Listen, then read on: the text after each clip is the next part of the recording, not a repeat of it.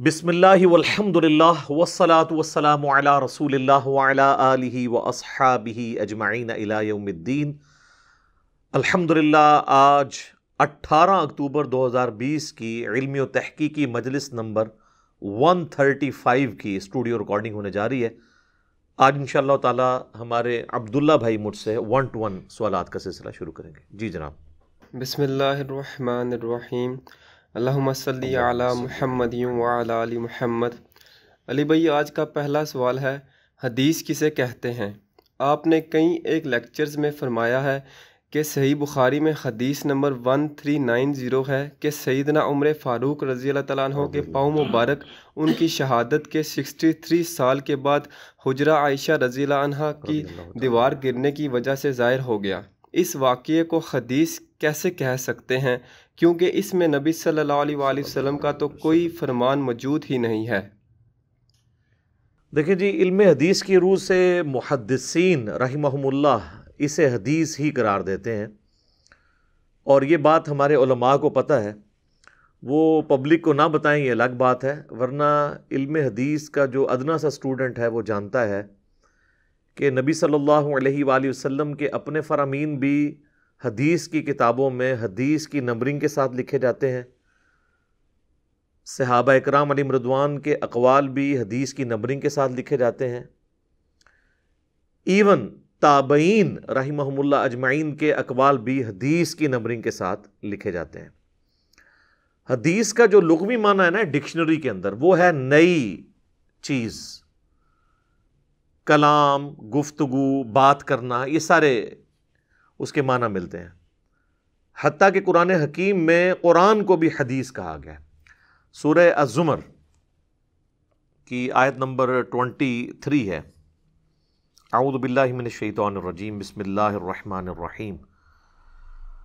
اللہ نزل احسن الحدیث کتابا متشابہا مثانیہ۔ اللہ ہے جس نے نازل کیا بہترین حدیث کو، یعنی قرآن کو، بہترین بات، کتابا متشابہا مثانی، یہ ایسی کتاب ہے جس کی آیات ملتی جلتی ہیں اور بار بار دہرائی جانے والی آیات ہیں۔ تو یہ آیت اس بات کا ثبوت ہے کہ حدیث کا ورڈ قرآن کے اوپر بھی بولا گیا ہے۔ اسی کو سپورٹی وہ حدیث ہے صحیح مسلم کی، بڑی مشہور حدیث ہے۔ انٹرنیشنل نمبرنگ کے مطابق 2005 نمبر 2005 نمبر حدیث ہے صحیح مسلم میں، اور مشکات کے اندر بھی وہ حدیث موجود ہے۔ اور اس حدیث کے راوی ہیں امام جعفر صادق رحمہ اللہ تعالی۔ وہ اپنے باپ امام محمد باقر رحمہ اللہ سے روایت کرتے ہیں، اور وہ سیدنا جابر بن عبداللہ رضی اللہ تعالیٰ عنہ سے، کہ اللہ کے محبوب صلی اللہ علیہ وآلہ وسلم جب کبھی بھی خطبہ دیتے تو آپ صلی اللہ علیہ وآلہ وسلم کی آواز بلند ہو جاتی، آنکھیں سرخ ہو جاتی، غصے میں اضافہ ہو جاتا، جیسا کہ کوئی جرنیل اپنی فوج کو تیار کر رہا ہو۔ اور آپ علیہ السلام فرماتے کہ میں اور قیامت اس طرح ساتھ بھیجے گئے ہیں جس طرح یہ 2 انگلیاں۔ اور پھر آپ علیہ السلام فرماتے اما بعد فإن خیر الحدیث کتاب اللہ، آگاہ ہو جاؤ کہ سب سے بہترین حدیث اللہ کی کتاب ہے۔ وخیر الہدی ہدی محمد صلی اللہ علیہ وآلہ وسلم، اور سب سے ہدایت یافتہ راستہ محمد صلی اللہ علیہ وآلہ وسلم کا ہے۔ وشر الامور محدثاتها وکل محدثۃ بدعہ وکل بدعۃ ضلالہ وکل ضلالۃ فی النار۔ کچھ الفاظ صحیح مسلم کے ہیں، کچھ سنن نسائی کے ہیں، کچھ ترمذی میں ہیں، کہ بدترین کام وہ ہیں جو دین میں خود سے داخل کیے جائیں، اور اس طرح کی تمام کام جو ہیں وہ بدعات ہیں، اور تمام بدعات گمراہیاں ہیں، اور تمام گمراہیاں دوزخ میں لے جانے والی ہیں۔ اللہم اجرنا من النار۔ تو آپ علیہ السلام کے ہر خطبے کے آغاز میں ہوتا تھا کہ سب سے بہترین حدیث اللہ کی کتاب ہے۔ تو یہ میں اس لیے بتا رہا ہوں کہ حدیث کا لفظ عام بندے کو اگر بتایا نا کہ قرآن بھی حدیث ہے تو وہ تو اس پہ بھی پریشان ہو جائے گا، چاہے کہ اسے کسی صحابی کا قول یا تابعی کا قول حدیث کہہ کے بیان کیا جائے۔ ہمارا علمی شغف ہوتا نہیں ہے، ہم فوراً فتویٰ لگا دیتے ہیں۔ اور اکثر اوقات ہمیں بیسک علم حدیث کا نالج نہ ہونے کے باوجود ہم بڑے اعتماد کے ساتھ بات کر دیتے ہیں، یہ کیا کہہ دیا جی. تو ہمیں پہلے ایجوکیٹ ہونے کی ضرورت ہے، کتابوں کے ساتھ جوڑنے کی ضرورت ہے، جو ہم آپ سے بار بار آپ کو جوڑتے ہیں کہ مرنے سے پہلے اے مسلمان کر لے اس پہ غور، کتابوں کا خدا اور ہے، بابوں کا خدا اور. اچھا، اب میرے بھائیوں، یہ جو حدیث کا ورڈ نبی صلی اللہ علیہ وآلہ وسلم کے ریفرنس سے آپ علیہ السلام کے مبارک زمانے میں ہی اسٹیبلش ہو گیا تھا کہ آپ کے جو فرامین ہیں ان کو حدیث کے ورڈ کے طور پر استعمال کیا جاتا تھا. آپ علیہ السلام نے خود بھی اپنے فرامین کو احادیث ہی قرار دیا ہے. صحابہ کرام علیہم رضوان جب کچھ نبی علیہ السلام کی طرف سے بیان کرتے تو اس کے لیے حدیث کا ورڈ ہی بولتے. صحیح بخاری میں آپ کو کتاب العلم چیپٹر میں حدیث مل جائے گی. امام بخاری نے کتاب العلم چیپٹر میں ایک پورا باب باندھا ہے کہ نبی علیہ السلام کے مبارک زمانے میں حدیثیں لکھی بھی جاتی تھی، منکرین حدیث کا انہوں نے رد کیا ہے، اور اس میں پوری سند کے ساتھ یہ بات لے کے آئے ہیں کہ سیدنا ابو ہریرہ رضی اللہ تعالیٰ عنہ کہتے ہیں کہ مجھ سے زیادہ احادیث عبداللہ بن عمر بن عاص کے پاس ہے، کیونکہ میں حدیثیں زبانی یاد رکھتا ہوں اور وہ حدیثیں لکھ لیتے ہیں. تو اس میں احادیث کا لفظ موجود ہے، یعنی نبی علیہ السلام کے زمانے میں یہ لفظ اسٹیبلش تھا. اسی کو سپورٹنگ وہ حدیث ہے جو سنن نبی داؤد کے اندر ہے، مسند احمد میں ہے، کہ نبی صلی اللہ علیہ وآلہ وسلم کی مجلس میں جب عبداللہ بن عمر بن عاص بیٹھا کرتے تھے تو وہ کہتے ہیں کہ میں آپ علیہ السلام سے جو کچھ سنتا تھا نا وہ لکھ لیتا تھا. مجھے بعض اصحاب نے منع کیا کہ آپ علیہ السلام بھی ایک انسان ہے، بعض اوقات غصے کے عالم میں ہوتے ہیں، تو میں نے پھر حدیثیں لکھنا چھوڑ دیں. کچھ عرصہ بعد نبی علیہ السلام نے مجھ سے پوچھا تو آپ صلی اللہ علیہ وآلہ وسلم سے میں نے عرض کی کہ یہ وجہ تھی، مجھے آپ کے ساتھیوں نے منع کیا. تو آپ نے اپنی مبارک زبان یوں پکڑ کر فرمایا کہ اللہ کی قسم اس زبان سے حق کے سوا کچھ نہیں نکلتا. الحمدللہ. تو یعنی یہ بات ثبوت ہے کہ احادیث لکھی جاتی تھی. اچھا، یہ میں اس کوشچن کے جواب کے طور پہ حجیت حدیث کو آج ڈسکس نہیں کر رہا ہوں. جو منکرین احادیث کی طرف سے فتنے اٹھائے جاتے ہیں وہ آلریڈی میری کئی ایک ویڈیوز ریکارڈڈ ہیں. مسئلہ نمبر 36 ضعیف الاسناد اور من گھڑت احادیث کے فتنے کا تحقیقی جائزہ. اسی طریقے سے حال ہی میں کوشچن ریکارڈ ہوا تھا صحیح مسلم کا مقدمہ، امام مسلم کا مقدمہ میں نے کور کیا ہے. اسی طریقے سے ایک اور ویڈیو ہے مشکات المصابیح کا مکمل تعارف، اس میں نے احادیث کے حوالے سے احادیث کی کتابیں کون سی ہیں اہل سنت کے ہاں، انٹرنیشنل نمبرنگ کیا ہوتی ہے، حدیث کو تلاش کرنے کا طریقہ کیا ہے، اس کے صحیح اور ضعیف ہونے کا حکم کے اعتبار سے بڑی تفصیلی گفتگو کی ہے. آج میں اسپیسیفکلی یہ جو ورڈ حدیث ہے اس کے حوالے سے ڈسکشن کر رہا ہوں تاکہ وہ موضوع پھر بدل نہ جائے. یہ اس قسم کی کئی باتیں تو میں آلریڈی ریکارڈ کروا چکا ہوں، لیکن آج چونکہ موضوع ایک ڈیفرنٹ ہے اس لیے میں اس اعتبار سے جو اس سے متعلقہ چیزیں ہیں نا وہ آپ لوگوں کے گوش گزار کرنا چاہ رہا ہوں. تو یہ جو حدیث کا ورڈ یعنی نبی علیہ السلام کے زمانے میں مستعمل تھا، صحابہ کرام اسے یوز کرتے تھے. صحیح بخاری اور صحیح مسلم دونوں میں حدیث موجود ہے. نبی صلی اللہ علیہ وآلہ وسلم نے فرمایا جس شخص نے میری طرف کوئی ایسی بات، ایسی حدیث منسوب کی جو میں نے نہیں فرمائی تو ایسا شخص پھر اپنا مقام جہنم میں دیکھ لے، والعیاذ باللہ تعالی. تو یعنی نبی علیہ السلام کے اوپر جھوٹ باندھنا یہ جہنم میں لے جانے والے اعمال میں سے ایک عمل ہے. اسی طریقے سے صحیح مسلم میں مقدمے میں صحیح مسلم کے ایک حدیث موجود ہے. نبی صلی اللہ علیہ وآلہ وسلم نے فرمایا کہ آخری زمانے میں ایسے لوگ آئیں گے جو تم سے ایسی ایسی احادیث بیان کریں گے جو تمہارے آباء و اجداد نے بھی نہیں سنی ہوں گی. اور اس میں آپ نے الفاظ استعمال کیے کہ ایسے دجال اور گمراہ لوگ آئیں گے، وہ ایسی ایسی احادیث بیان کریں گے جو تمہارے آباء و اجداد نے بھی نہیں سنی ہوں گی.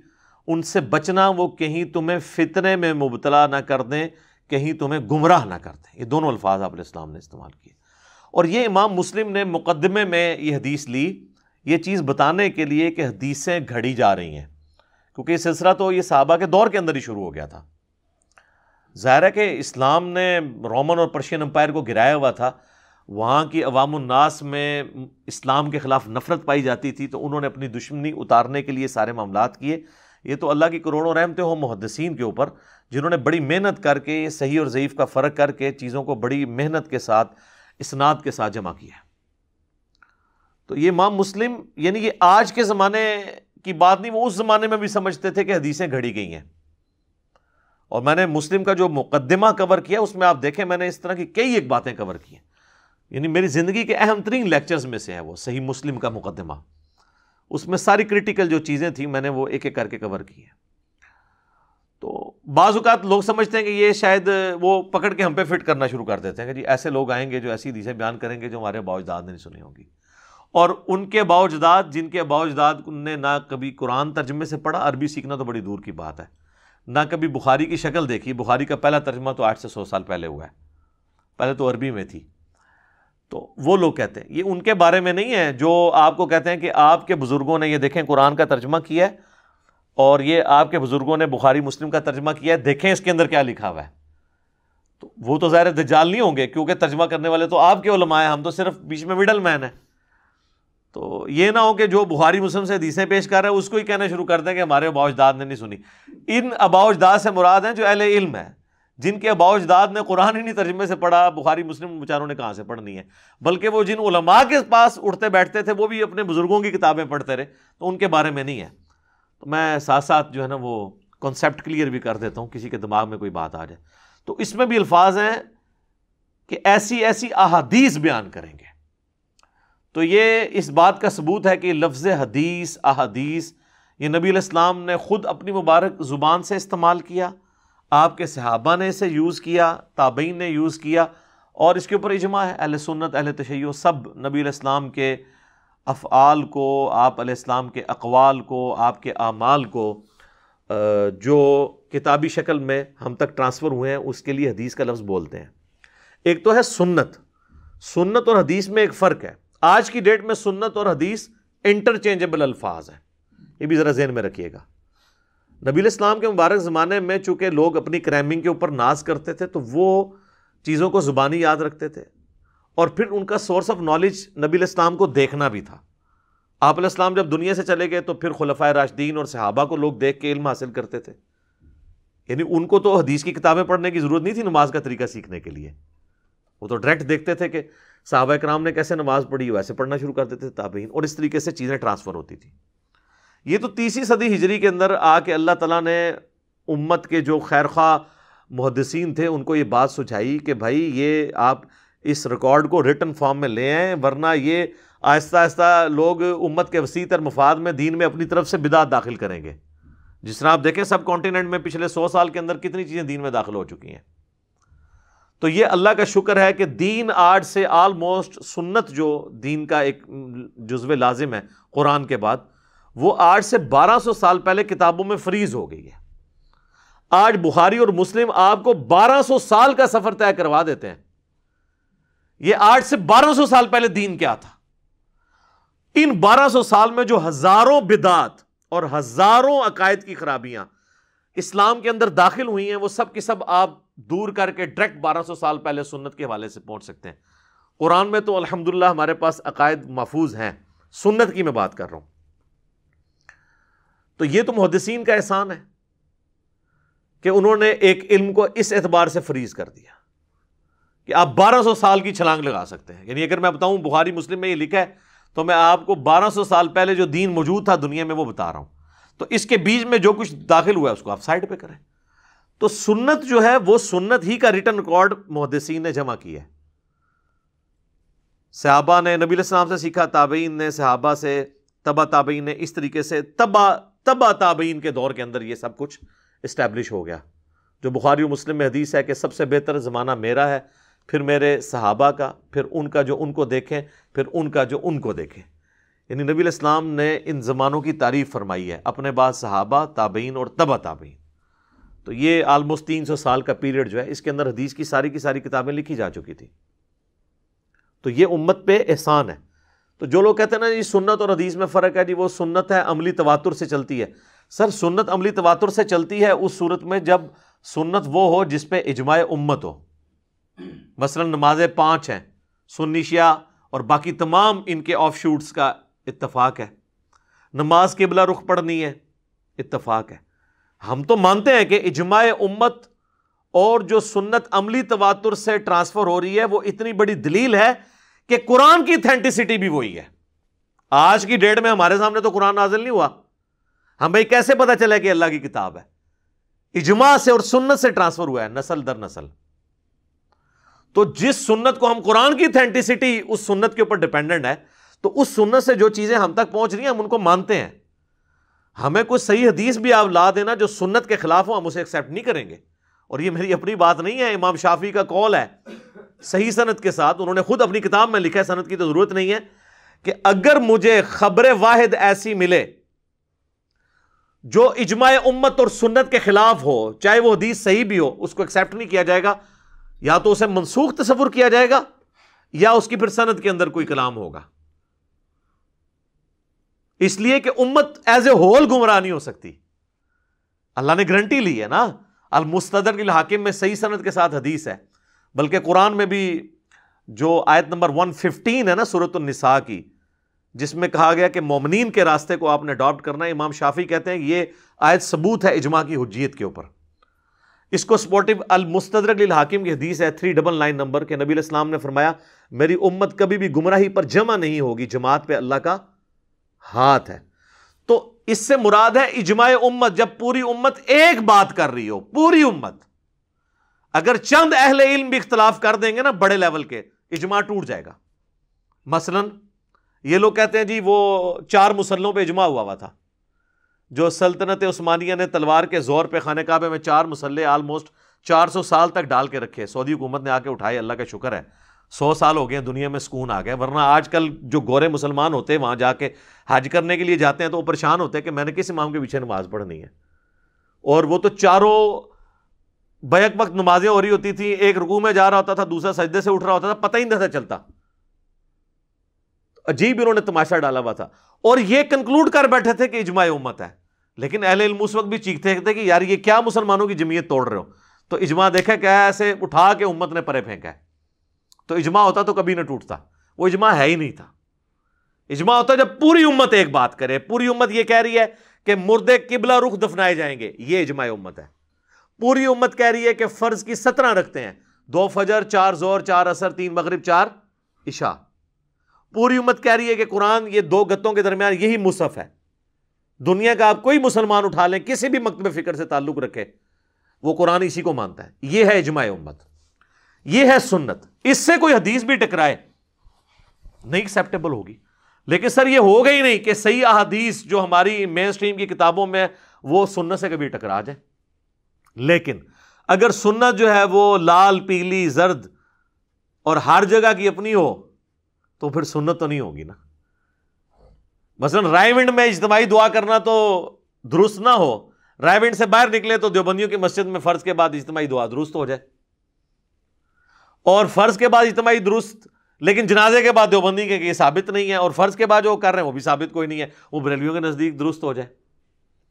تو سنت جو ہوتی ہے نا وہ پوری دنیا میں ایک ہوتی ہے، بدعات مختلف ہوتی ہے. تو جب اس طرح کا جو جس کو یہ سنت کہہ رہے ہوتے ہیں اصل میں وہ بدعات ہوتی ہیں، اس کو پھر چیک کریں گے ہم 1200 سال پرانے علم کے اوپر احادیث کی کتابوں پہ کہ کیا 1200 سال پہلے بھی یہی باتیں ہوتی تھی. کیونکہ اختلاف آیا، اور اللہ کے فضل سے جہاں پہ اختلاف نہیں ہے نا وہ من نوعاً وہی باتیں بخاری اور مسلم میں اسی طریقے سے موجود ہوں گی. یہ مزے کی بات ہے. یہ کہتے ہیں جی اگر کوئی حدیث آ جائے جو اجماع کے خلاف ہو، پہلے وہ حدیث لے کے تو آئے نا، ایویں کہانیاں تھیوریٹیکل باتیں. ٹھیک ہے، اگر کوئی ایسی مچھلی آ جائے جو ہوا میں بھی زندہ رہتی ہو، سر وہ پہلے لے کے تو آئیں، آپ بات تو وہ کریں. اگر کوئی حدیث آ جائے جو قرآن سے ٹکراتی ہو، سر وہ لے کے تو آئیں نا، قرآن سے ٹکراتی بھی ہے کہ نہیں، آپ اپنا لقمہ اس کے منہ میں ڈال رہے ہیں. تو یہ حدیث کے اعتبار سے یہ علم حدیث ایک پورا ایک سمجھ لیں امت پہ محدثین نے بڑی محنت کر کے اللہ تعالیٰ نے ان سے یہ کام لیا ہے. تو اس کو ہلکا نہیں جاننا چاہیے، ورنہ انسان اپنے ایمان کی فکر کرے. خیر اب یہ میں نے ایک ضمناً کچھ باتیں کر دی ہیں، باقی میری جاوید احمد غامدی صاحب کے نظریات کے اوپر ایک ویڈیو ریکارڈ ہوئی ہے، مجلس نمبر 96 وہ آپ ضرور دیکھیں. اس میں میں نے کئی ایک باتیں اس سے ریلیٹڈ کی ہیں، وہ آج ٹاپک نہیں ہے اس لیے میں اس کو سکپ کرتا ہوں. سنت کی حجیت کے حوالے سے اور حدیث اور سنت کو جو وہ ٹکروانے کی کوشش لوگ کرتے ہیں، بعض کچھ چیزیں غامدی صاحب پہ خام خواہ تھوپی ہوئی ہیں، کچھ چیزیں واقعی ان سے مس ہینڈل ہوئی ہیں، ہم نے اس کو آئیڈینٹیفائی کیا.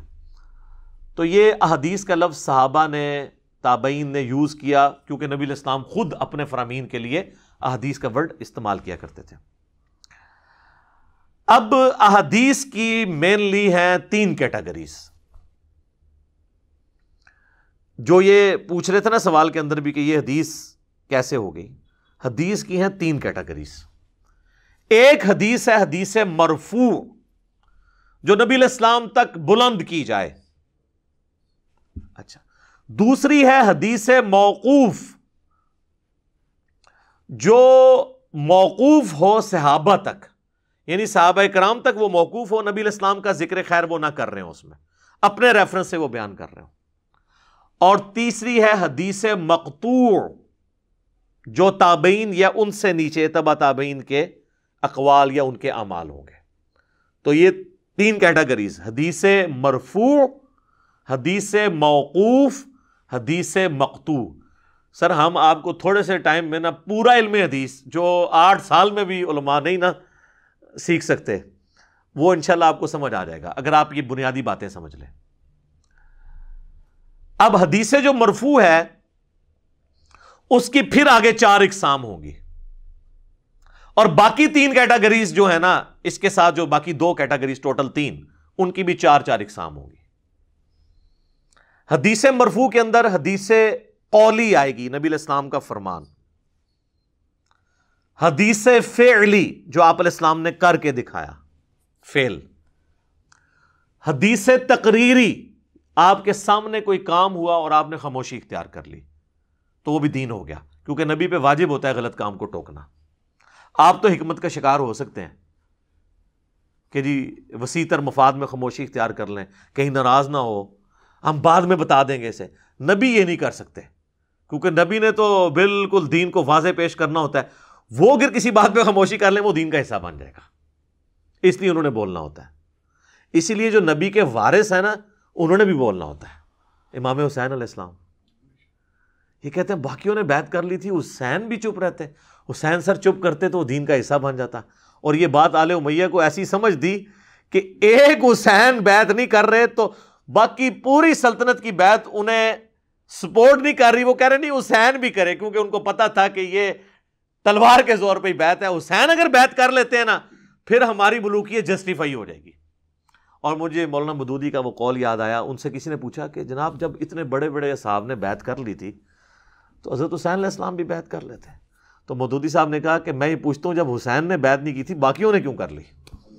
سوال تو یہ ہے کہ جو آل محمد نے جب بیعت نہیں کی ہے، جس گھر سے سارا دین ٹرانسفر ہو رہا ہے، اور جن کے پیچھے نبی علیہ السلام خود کھڑے ہیں اور ان کے پیچھے اللہ کھڑا ہے، جن کا جنتی نوجوانوں کا سردار ہونا حدیث متواتر سے ثابت ہے، جب وہ نہیں ایکسیپٹ کر رہے ایک چیز کو تو باقیوں کا کرنا تو کوئی اہمیت رکھتا ہی نہیں ہے. وہ تو ہم نے پھر بتایا کہ یہ تو تلوار کے زور پہ ہوا ہے. تو بات کہاں سے کہاں نکل گئی، کربلا تو ہر جگہ آ جاتی ہے، کیا کریں، وہ چیزیں انٹر ریلیٹڈ ہیں. تو حدیث تقریری. اور چوتھی قسم ہے حدیث وصفی، کہ نبی علیہ السلام کی کوئی آپ کا وصف، آپ کی کوئی خوبی، آپ کے شمائل میں سے کوئی چیز بیان کی جائے. تو یہ ہے 4 کیٹیگریز.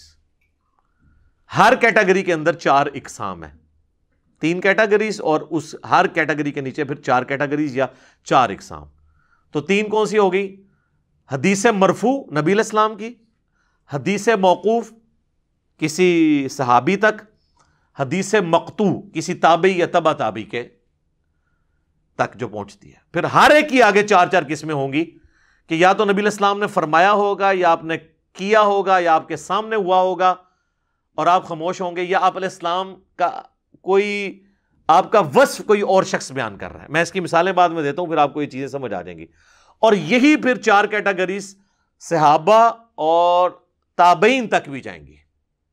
لہذا دین میں جس طرح قرآن و سنت حجت ہے نا، اسی طریقے سے صحابہ کرام اور اہل بیت اور تابعین اور تبع تابعین بھی حجت ہیں، بشرطے کہ ان کی کوئی چیز مین کتاب و سنت سے ٹکرا نہ جائے یا ان کے آپس میں اختلاف ہو تو پھر ہم جمہور کی رائے دیکھیں گے۔ اب آپ آ جائیں حدیث قولی۔ اکثر آپ جتنے فرامین سنتے ہیں وہ حدیث قولی ہیں، مرفوع۔ مثلا بخاری اور مسلم کی متفق علیہ حدیث ہے کہ دیکھنا میری طرف کو جھوٹی بات منسوب نہ کرنا، جس نے میری طرف جھوٹی بات منسوب کی وہ اپنا مقام دوزخ میں دیکھ لے۔ مولا علی نے روایت کیا، ان کے علاوہ باقی اصحاب نے بھی، ابو ہریرہ نے، انس ابن مالک نے، جابر بن عبداللہ نے، مغیرہ ابن شعبہ نے، عبداللہ ابن عباس نے، کئی صحابہ نے اس حدیث کو روایت کیا۔ تو یہ نبی علیہ السلام کا فرمان ہے، تو یہ کیا ہوا؟ حدیث قولی، یعنی آپ کا قول۔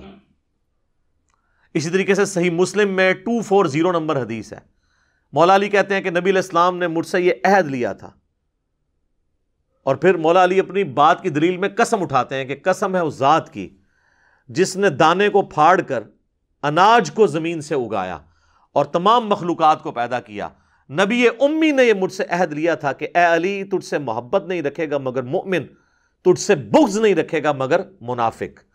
تو یہ اب حدیث بیان تو حضرت علی اپنے بارے میں کر رہے ہیں، لیکن اس کو منسوب کس کے ساتھ کر رہے ہیں؟ نبی علیہ السلام کے۔ تو یہ حدیث قولی نبی علیہ السلام کی اور مرفوع حدیث ہے یہ۔ اچھا، اسی طریقے سے حدیث فعلی کہیے کہ جیسے بخاری و مسلم کی متفق علیہ حدیث ہے، عبداللہ بن عمر کہتے ہیں کہ نبی علیہ السلام جب نماز شروع کرتے تو دونوں ہاتھ کندھوں تک اٹھاتے، اور ایک اور حدیث ہے بخاری اور مسلم کی، اس میں مالک بن حویرث کہتے ہیں کہ کانوں تک اٹھاتے۔ یہ دونوں حدیثیں صحیح ہیں۔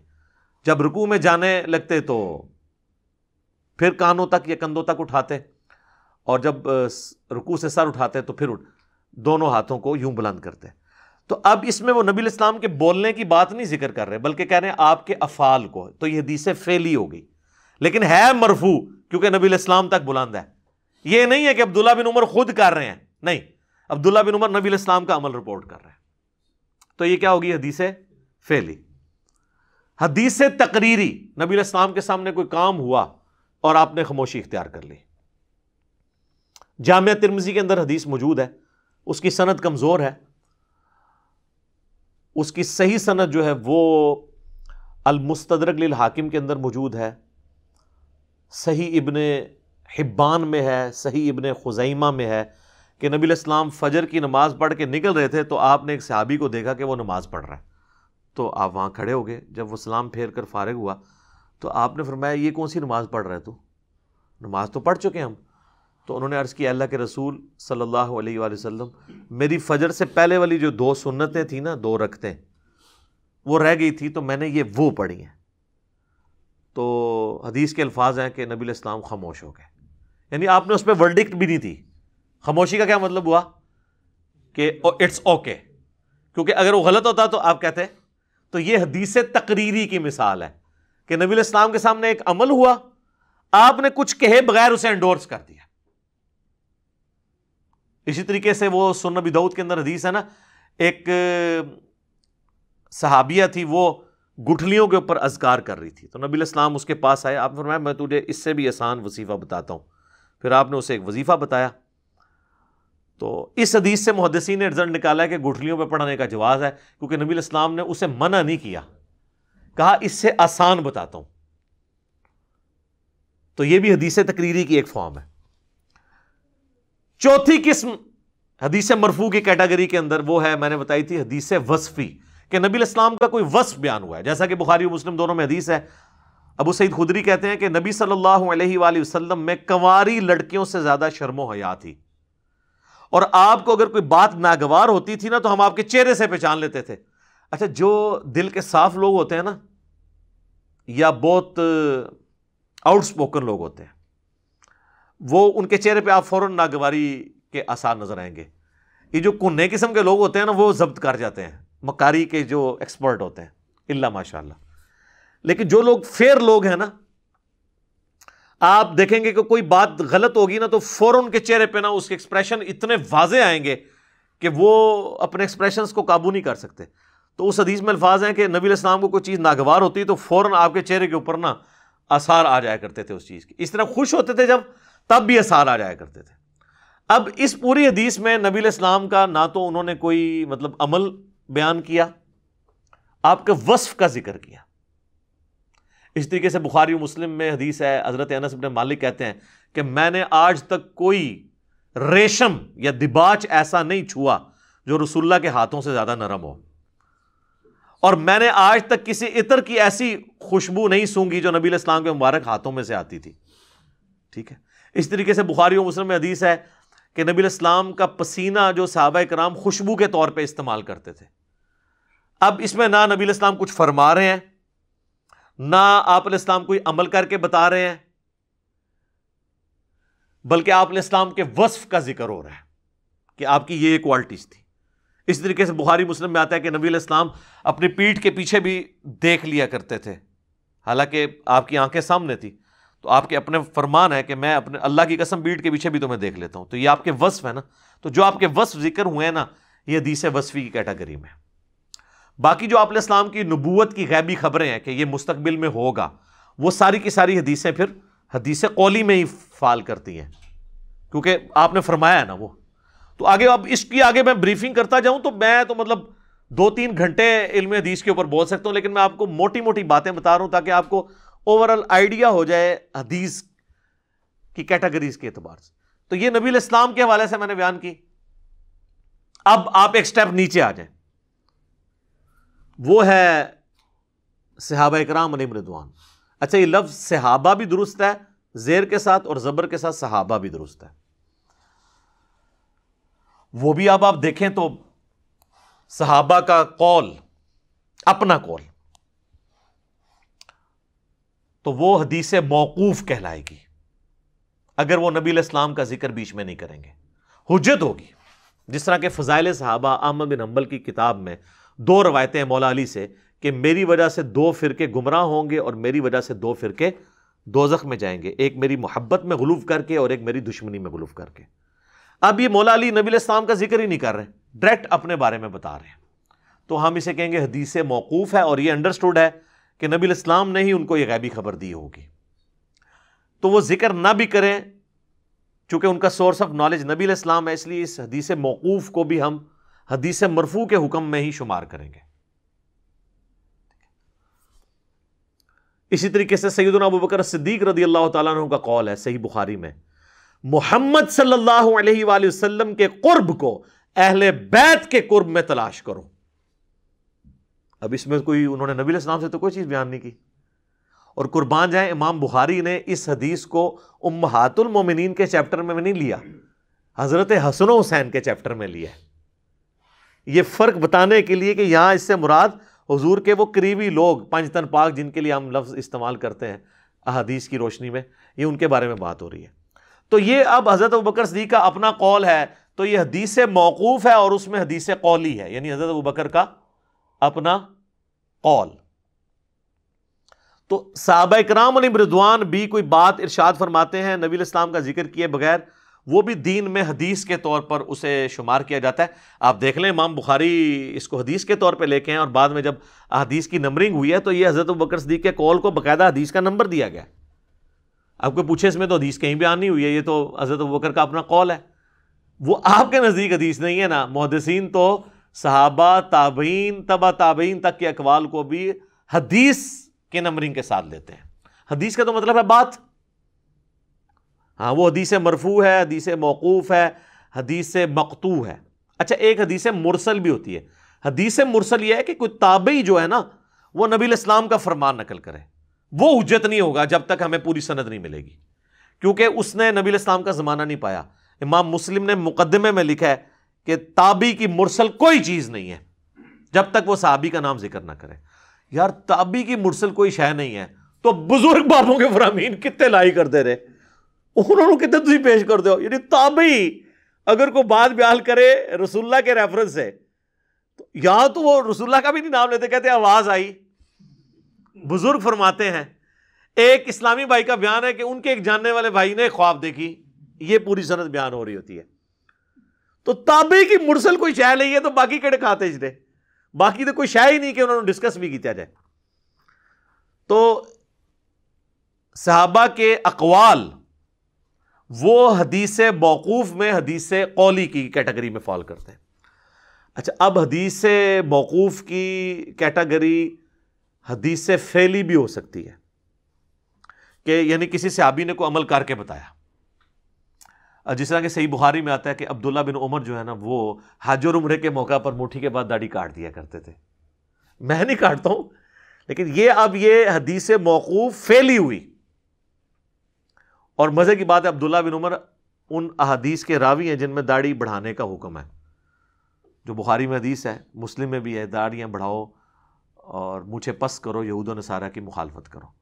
اور یہ حدیث کا اصول ہے کہ حدیث کے فہم کو سب سے بہتر وہ راوی سمجھتا ہے، اور اس پہ میرا الگ سے بھی ایک ویڈیو ریکارڈڈ موجود ہے کہ عبداللہ بن عمر مطلقاً حج اور عمرے کے علاوہ بھی کاٹا کرتے تھے، کیونکہ سنن ابی داؤد میں حدیث ہے، وہ تابعی کہتے ہیں کہ میں نے عبداللہ بن عمر کو 2 کام کرتے ہوئے دیکھا ہے۔ ایک تو وہ جب روزہ کھولتے تھے نا تو دعا پڑھتے تھے ذهب الظمأ وابتلت العروق وثبت الاجر انشاءاللہ، اور دوسرا وہ مٹھی کے بعد داڑھی کاٹ دیا کرتے تھے۔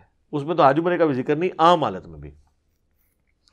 اور الموطا امام مالک میں مزید پھر بات کھولی ہے امام مالک نے کہ جس سال عبداللہ بن عمر نے حج یا عمرہ کرنا ہوتا تھا نا، بس صرف اسی سال اپنی داڑھی کو مٹھی سے تھوڑا سا بڑھاتے تھے، اور وہ پھر حج اور عمرے کے موقع پر داڑھی جو بڑھائی ہوتی تھی نا تھوڑی سی، اس کو وہ کاٹ لیتے تھے۔ وہی سمجھتے تھے کہ جس طرح میں نے سر کا حلق کروایا نا، تو میں داڑھی کو کاٹ کے بھی اللہ کے حضور اپنی حاضری لگواؤں۔ تو وہ جو داڑھی بخاری میں آتا نا کہ وہ کاٹتے تھے، وہ بڑھائی انہوں نے اسی وقت ہوتی تھی، ویسے تو وہ داڑھی رکھتے ہی مٹھی تھے، کیونکہ نبی علیہ السلام کی اپنی داڑھی بھی مٹھی تھی، قدرتاً نہر تک تھی۔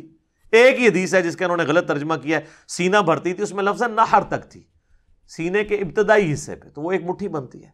اور جن لوگوں نے نبی علیہ السلام کی خواب میں زیارت کی ہے نا، یعنی آج کے زمانے میں بھی صحیح سند کے ساتھ، انہوں نے نبی علیہ السلام کی داڑھی مبارک اتنی دیکھی ہے، ہاں لیکن گھنی پھیلی ہوئی، پورے چہرے کا احاطہ کرنا۔ تو یہ الگ سے ایک ٹاپک ہو جائے گا۔ تو یہ عبداللہ بن عمر کا یہ فعل ہے، تو یہ ہم کہیں گے حدیث موقوف ہے اور فعلی ہے۔ تو موقوفاً روایتوں کے اندر بھی فعلی روایتیں ہو سکتی ہیں کہ صحابہ کرام کوئی عمل کر کے بتائیں اور آپ اس کو حجت کے طور پہ لیں۔ اب ایک سٹیپ نیچے آ جائے، تابعین کے اندر تابعین کا کوئی فرمان، وہ بھی حدیث کی نمبرنگ کے ساتھ لکھا جائے گا۔ ہمارے کربلا والے ریسرچ پیپر کے اوپر تابعین کے اقوال بھی ہم نے حدیث نمبر سے لکھے ہیں۔ لوگ کہتے ہیں یہ حدیث کیسے ہوگی؟ بھئی محدثین سے حدیث مانتے ہیں، آپ کو نہیں نہ پتا۔ جس طرح المعجم الکبیر طبرانی کے اندر موجود ہے، ابراہیم نخعی تابعی کا قول ہے، وہ کہتے ہیں بالفرض اگر میں قاتلین حسین میں شامل ہوتا اور قیامت کے دن اللہ مجھے بخش بھی دیتا اور میں جنت میں بھی داخل ہو جاتا، پھر بھی میں جنت میں رسول اللہ کا سامنا نہ کر سکتا کہ کہیں آپ مجھ سے پوچھ ہی نہ لیں کہ تو دنیا میں میرے حسین کے قاتلین میں شامل تھا۔ تو اب اس کو حدیث کے نمبر کے ساتھ امام طبرانی نے لکھا ہے، اور امام طبرانی کو چھوٹا بندہ نہیں ہے۔ امام طبرانی جو ہے یہ امام حاکم کے، جنہوں نے المستدرک حاکم لکھی ہے، ان کے استاد ہیں۔ تو وہ کہتے ہیں کہ میں یعنی شرم محسوس کرتا۔ کون؟ ابراہیم نخعی۔ اب یہ تابعی کا قول ہے، یہ حدیث سے مقطوع ہے اور قول کے طور پہ۔ اچھا، تابعی کا عمل بھی ہو سکتا ہے۔ ابراہیم نخعی کے بارے میں آتا ہے 96 ہجری میں فوت ہوئے۔ اچھا، ان کی عمر تھوڑی سی ہوئی ہے، یہ 50 ہجری میں پیدا ہوئے ہیں، 96 ہجری میں فوت ہو گئے، جسٹ 46 ایئرس۔ بخاری مسلم میں کئی احادیث ہیں ان سے۔ تو اور حنفی تو ان کو یعنی اپنا امام مانتے ہیں نا، وہ کیونکہ کہتے ہیں کہ ابراہیم نخعی کی مسند پہ ہی تو آ کے امام حنیفہ بیٹھے ہیں 3 واسطوں کے بعد، تو اس لیے وہ ان کو اپنا امام کے طور پہ مانتے ہیں۔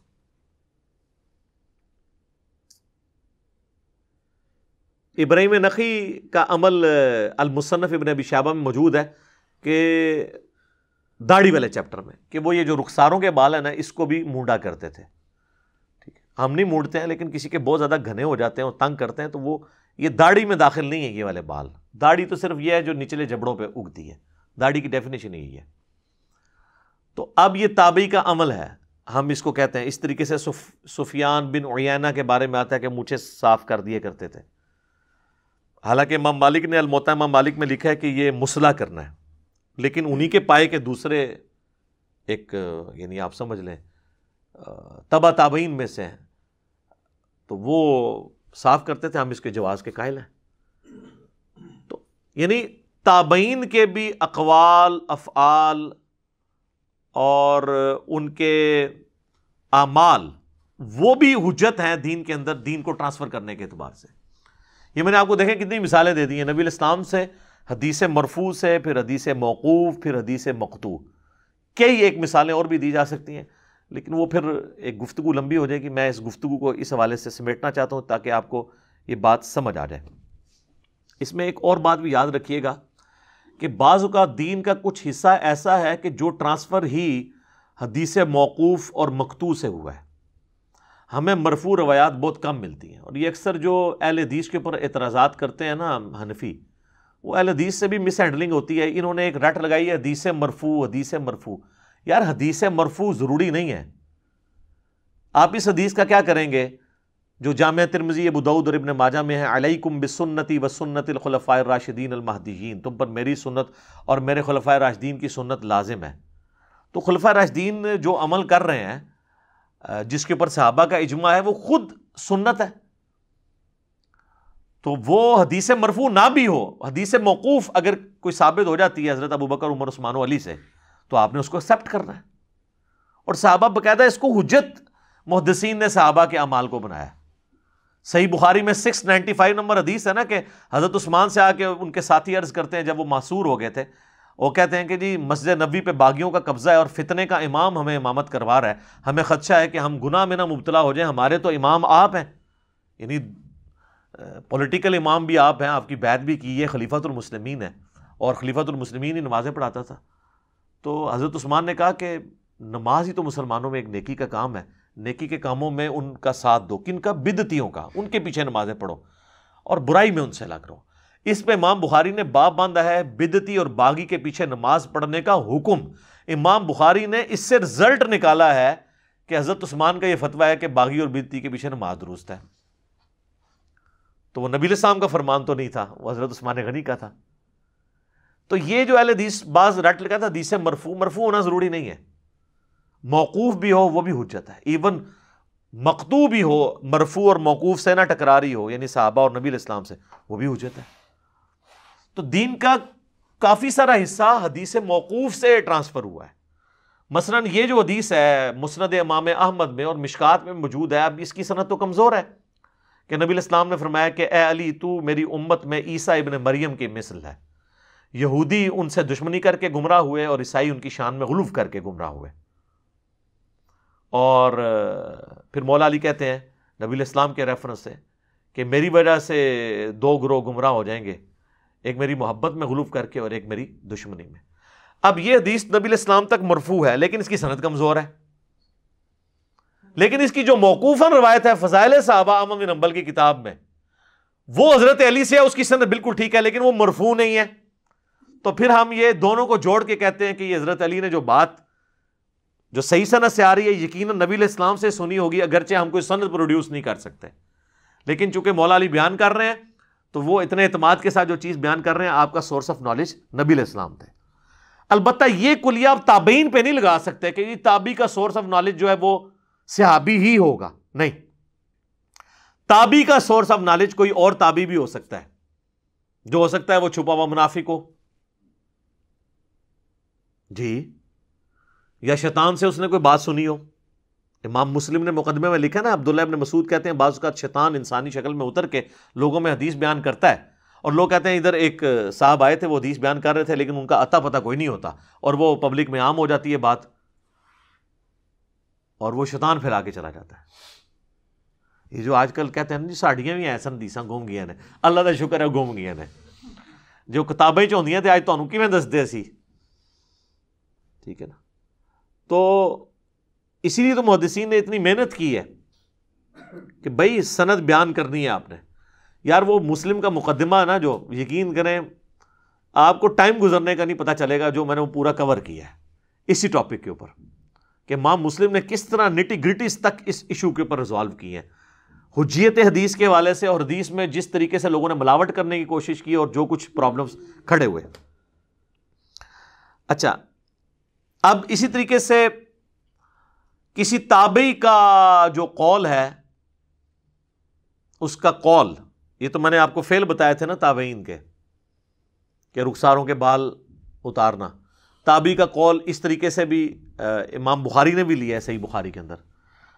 امام بخاری نے چیپٹر کی ہیڈنگ کے اندر لیا ہے کہ حضرت امام محمد باقر جو زین العابدین کے بیٹے تھے اور امام حسین کے پوتے، وہ فرض نماز کے علاوہ بھی جو سنتیں اور نوافل ہیں نا، اس کے بعد بھی نا ایام تشریق میں نا پڑھا کرتے تھے، تکبیرات بلند کیا کرتے تھے، اللہ اکبر لا الہ الا اللہ واللہ اکبر اللہ اکبر وللہ الحمد، یا اللہ اکبر کبیرہ والحمد للہ کثیرہ، کوئی بھی تسبیحات مختلف ہیں۔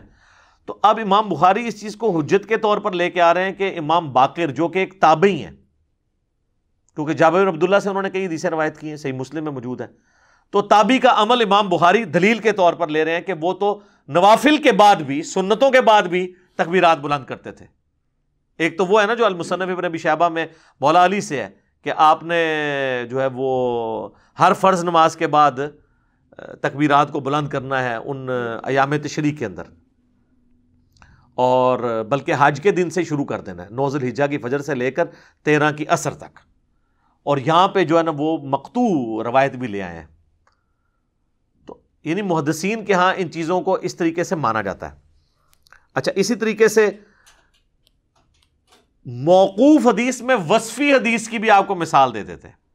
امام ابو اسحاق کے بارے میں آتا ہے مصنف عبد الرزاق کے اندر، وہ کہتے ہیں میں نے حضرت علی کی زیارت کی ہوئی ہے، ممبر پہ جب وہ چڑھے تھے میں نے ان کو دیکھا کہ ان کے سر اور داڑھی کے بال سفید تھے۔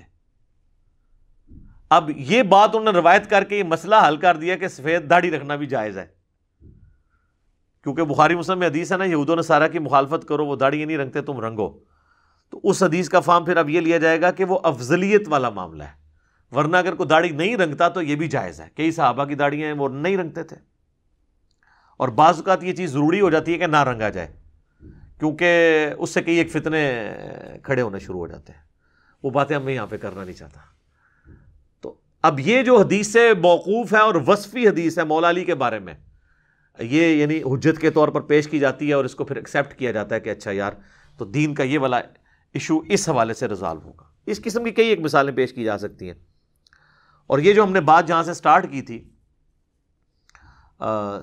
صحیح بخاری کا جو قول سوال میں انہوں نے پوچھا تھا 1390 کہ ولید بن عبد الملک کے دور کے اندر، یعنی آلموسٹ آپ سمجھ لیں 63 ایئرز کے بعد سیدنا عمر کی شہادت کے، یہ آلموسٹ 87 ہجری کا واقعہ ہے، حجرہ عائشہ کی دیوار گر گئی، تو پھر وہ کنسٹرکشن کے دوران قبر میں سے ایک پاؤں نکل آیا، ظاہر ہے کہ اس کو نئی ایک کر رہے تھے، وہ بنیادیں نیچے سے کھڑی کرنے کی کوشش کر رہے تھے، تو اس دوران ایک پاؤں نکل آیا۔ وہ اس وقت تو مظاہر تو نہیں بنے ہوئے تھے نا، سادہ قبریں تھیں، تو لوگ پریشان ہو گئے، تو عروہ بن زبیر کو بلایا گیا جو سیدہ عائشہ کے بھانجے تھے اور اشرم وشرہ کے بیٹے ہیں، لیکن ہے تابعی ہیں، حضرت زبیر کے بیٹے ہیں۔ تو وہ چونکہ فریکوینٹلی حجرہ عائشہ میں جاتے تھے، انہیں قبروں کی لوکیشن پتہ تھی، انہوں نے جب پاؤں دیکھا نا، انہوں نے کہا یہ نبی علیہ السلام کا پاؤں نہیں ہے، یہ حضرت عمر کا پاؤں ہے۔ تو وہ پھر پاؤں اندر کر کے تو وہ قبر دوبارہ بنا دی گئی۔ اگر وہ دنیاوی زندگی ہوتی تو حضرت عمر خود ہی پاؤں اندر کر لیتے، ظاہر ہے اتنی دنیا کٹھی ہوئی ہے، پریشان ہے پاؤں دیکھ کے، تو میں یعنی ایک جو بندہ زندہ بھی بیٹھا ہوا اپنا پاؤں پھیلایا، لوگ کٹھے ہوں تو وہ بھی بیچارہ پاؤں اکٹھا کر لے گا، یار کہ میرے پیر پہ تماشا لگایا، تو وہ آخرت کی زندگی ہے، وہ دنیا کی زندگی ہے ہی نہیں ہے۔ اچھا، اب یہ حدیث جو ہے نا آپ دیکھیں، اس میں یہ حدیث اس کو اس لیے محدثین نے لیا ہے کہ یہ سیدنا عمر کا ایک وصف بیان ہوا ہے ان کی وفات کے 63 سال کے بعد، ان کی شہادت کے، اور یہ حدیث سے مقطوع بھی بن جاتی ہے کہ عروہ بن زبیر تابعی ہیں، وہ بیان کر رہے ہیں، اسی لیے اس کو صحیح بخاری میں 1390 نمبر حدیث دیا گیا۔ 1390 نمبر حدیث پہ ایک اور تابعی ہے سفیان تمار، ان کا قول لکھا ہے کہ وہ کہتے ہیں میں نے نبی علیہ السلام، ابو بکر اور عمر کی قبریں دیکھی ہیں، وہ اونٹ کی کوہان کی طرح ہے، یعنی ایک بالشت، اس سے زیادہ اونچی نہیں ہے۔ اب اس میں تو نبی علیہ السلام کا کوئی فرمان نہیں ہے، نہ حضرت ابو بکر کا کوئی فرمان ہے، یہ تو وہ تابعی کا فرمان ہے، لیکن وہ وصف بیان کر رہا ہے صحابہ کی قبروں اور نبی علیہ السلام کی مبارک قبر کا، اور بیان کرنے والا کون ہے؟ تابعی ہے۔ تو ہم یہ کہیں گے حدیث مقطوع بھی ہے یہ، اور حدیث موقوف وصفی بھی ہے کہ ایک صحابی کی قبر کی وصف بیان کر رہا ہے۔ تو یہ میں نے آپ کو کئی ایک مثالیں دی تاکہ آپ کو اس حوالے سے چیزیں سمجھ آ جائیں۔ اب میں اس گفتگو کو کنکلوڈ کرتا ہوں صحیح بخاری کی حدیث کے اوپر۔ انٹرنیشنل نمبرنگ کے مطابق 3748، اور یہ حدیث ترمذی کے اندر بھی موجود ہے، لیکن بخاری میں آ گئی تو ترمذی کی تو حاجت نہیں رہتی۔ اس حدیث کے الفاظ ہیں کہ جب سیدنا حسین ابن علی کا سر کاٹ کر ایک تشت میں رکھ کر یزید کے گورنر عبید اللہ ابن زیاد کے سامنے دربار میں پیش کیا گیا، والعیاذ باللہ تعالی، ان لوگوں پہ اللہ کی لعنت ہو، اللہ کے فرشتوں کی لعنت، تمام لعنت کرنے والوں کی لعنت جنہوں نے حسین ابن علی کو اس طریقے سے ظلماً شہید کیا، آمین ثم آمین۔ تو وہ چھڑی کے ساتھ ان کے سر مبارک کو کریدنے لگا تو انس ابن مالک وہاں موجود تھے، تو انہوں نے فرمایا کہ حسین ابن علی سب سے زیادہ رسول اللہ کے ہم شکل تھے صلی اللہ علیہ وآلہ وسلم، اور راوی حدیث کہتے ہیں اس وقت حسین ابن علی کی داڑھی اور سر کے بالوں میں وسمے کا خضاب لگا ہوا تھا۔ وسمہ ایک بوٹی ہے جو کالا کرنے کے لیے استعمال ہوتی ہے، اس لیے ہم کالے خضاب کو بھی جائز سمجھتے ہیں۔ اس پہ الگ سے میری ویڈیوز ریکارڈڈ موجود ہیں۔ تو اب یہ حدیث آپ دیکھیں، یہ ایسی حدیث ہے، یہ میں نے آخر میں اس لیے رکھی کہ اس حدیث میں آپ کو کئی ایک چیزیں پتہ چلیں گی کہ یہ کئی ایک احادیث کا مجموعہ ہے۔ یعنی میں اگر آپ کے سامنے رکھوں کہ یہ حدیث کی کون سی قسم ہے، تو یہ حدیث مرفوع بھی ہے۔ کس طرح کہ انہوں نے کہا رسول اللہ کے ہم شکل تھے حضرت حسین علیہ السلام، تو مرفوع ہوئی اور وصفی ہوئی، یعنی نبی علیہ السلام کا وصف بیان ہوا، اس اعتبار سے مرفوع ہے، اور موقوف اس حوالے سے ہے کہ حسین ابن علی کا ذکر ہو رہا ہے، وہ صحابی ہیں اور بیان کرنے والے بھی صحابی ہیں۔ موقوف بھی ہے اور موقوف وصفی بھی ہے کہ حضرت حسین کا وصف بیان ہوا ہے، اور موقوف قولی بھی ہے کہ انس ابن مالک کا اپنا قول بھی ہے۔ تو کئی ایک حدیثیں ایک کے اندر جمع ہو گئی، اور سب سے بڑی بات امام بخاری نے یہاں لکھا ہے حسین علیہ السلام، جو آپ کے مولویوں نے اسلام 360 میں آپ جا کے دیکھ لیں، عربی میں تو لکھا ہوا ہے حسین علیہ السلام، اردو ترجمے میں لکھا ہے حسین رضی اللہ عنہ۔ یہ علیہ السلام کا ترجمہ رضی اللہ عنہ کہاں سے ہو گیا؟ تو یہ کہتے ہیں علماء نے خدمت کی ہے، یہ خدمت کی ہے انہوں نے، یعنی تحریف کر دی ہے، علماء یہود کا کردار ادا کیا۔ ہمیں لوگ پھر کہہ رہے ہوتے ہیں جی وہ ہم نے 3748 کھولی حدیث بخاری کی، علیہ السلام نہیں ملا، کتوں ملنا ہے، مولوی بڑے ہے۔ بھائی اس کو برا نہیں ماننا، ایک مثال کے طور پہ اگر کوئی کنواں ناپاک ہو جائے نا تو صرف وہاں سے 20 ڈول نہیں نکالنے ہوتے، جو کتا گرا ہوا ہوتا ہے نا اس کو بھی نکال کے باہر پھینکنا ہوتا ہے، پھر 20 ڈول نکالنے سے وہ کنواں پاک ہوتا ہے۔ اگر کتا بیچ میں ہی رہے تو آپ 200 ڈول بھی نکالیں، وہ بدبو تو نہیں مرے گی۔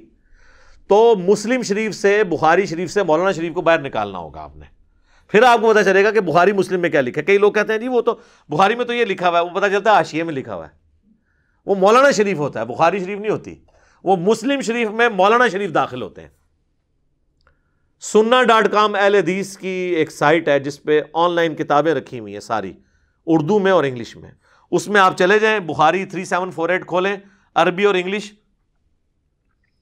اور اردو ترجمہ بھی ہے۔ آپ عربی میں دیکھیں لکھا ہوگا برأس الحسین علیہ السلام، حسین علیہ السلام کا سر، اور ساتھ ہی ترجمے میں آپ دیکھیں اردو میں لکھا ہوگا حسین رضی اللہ عنہ۔ تو پھر جب ہم علیہ السلام کہتے ہیں یہ تو پیغمبروں والا ہے، ٹھیک ہے، تو پھر ہم ان سے یہ ریکویسٹ کریں گے کہ آپ کتابوں کے دین کو فالو کریں، اور علیہ السلام کے اوپر میرے الگ سے کلپ ریکارڈڈ موجود ہے جس میں میں نے کئی ایک دلائل دیے ہیں علیہ السلام کے حوالے سے۔ ہم آپس میں تو ایک دوسرے کو علیہ السلام ہی کہتے ہیں، السلام علیکم، نماز میں خود اپنے آپ کو علیہ السلام کہتے ہیں، السلام علینا وعلی عباد اللہ الصالحین، اپنے مرے ہوئوں کو سلام ہی کہتے ہیں جا کے قبرستان کے اوپر، اور قبر رسول پہ کیا عرض کرتے ہیں؟ السلام علیکہ یا رسول اللہ، پھر کیا رضی اللہ عنہ یا ابا بکر، یا السلام علیکہ یا ابا بکر، السلام علیکہ یا ابا بکر، السلام علیکہ یا عمر، جو صحابہ کا عمل ہے۔ مصنف ابن ابی شیبہ میں، سنن الکبریٰ البیہقی کے اندر، الموطا امام مالک میں، فضل الصلاۃ علی النبی میں 4 کتابوں میں یہ عبداللہ بن عمر کا عمل موجود ہے کہ وہ اس طریقے سے سلام عرض کیا کرتے تھے روضہ شریف پہ حاضر ہو کے۔ تو یہ میں اس پوری گفتگو کو سمیٹتا ہوں کہ حدیث کا ورڈ قرآن کے لیے بھی یوز ہوا ہے، حدیث کا ورڈ نبی علیہ السلام کے فرامین کے لیے یوز ہوا ہے، حدیث کا ورڈ صحابہ کے فرامین کے لیے یوز ہوا ہے، حدیث کا ورڈ جو ہے وہ تابعین اور تبع تابعین کے فرامین کے لیے بھی یوز ہوا ہے۔ اور صرف فرامین نہیں، ان کے اقوال نہیں، بلکہ ان کے اعمال اور افعال کے لیے بھی، اور ان کے سامنے کوئی عمل ہوا اور انہوں نے اس پہ ناراضگی کا اظہار نہیں کیا اس کے لیے بھی، اور ان کے بارے میں بھی، ان کے وصف کے بیان کے اعتبار سے بھی۔ تو 3 مین کیٹیگری ہوگی: حدیث مرفوع نبی علیہ السلام، حدیث موقوف صحابہ کرام، اور حدیث مقطوع تابعین اور تبع تابعین۔ اور پھر ہر کیٹیگری کے اندر 4 اقسام ہیں، یا تو وہ نبی علیہ السلام کا فرمان ہوگا، یا آپ کا عمل ہوگا، یا آپ کے سامنے کوئی عمل ہوا اور آپ خاموش رہے، اور یا آپ کا کوئی وصف بیان ہو رہا ہوگا۔ حدیث قولی، حدیث فعلی، حدیث تقریری اور حدیث وصفی۔ اور سیم چیز یہ صحابہ اور تابعین کے بارے میں بھی، اور خصوصاً خلفائے راشدین کے بارے میں۔ لہذا اگر آپ کو کوئی مسئلہ ہو رہا ہو نا تو آپ فاسألوا اہل الذکر ان کنتم لا تعلمون، اگر تم جانتے نہیں ہو تو اہل علم سے پوچھ لو۔ کیونکہ ہم یہ زیادہ مسئلہ کھڑا ہوا جب ہمارے کربلا والے ریسرچ پیپر کے اندر بھی نا وہ کہتے ہیں یہ تاریخی واقعات ہیں جو آپ اس میں جمع کر رہے ہیں، تو یہ مسلم شریف جو ہے وہ تاریخ کی کتاب تو نہیں، حدیث کی کتاب ہے، اور تاریخ بیان کرتی ہے۔ اس اعتبار سے تو قرآن میں بھی تاریخ بیان ہوئی ہے۔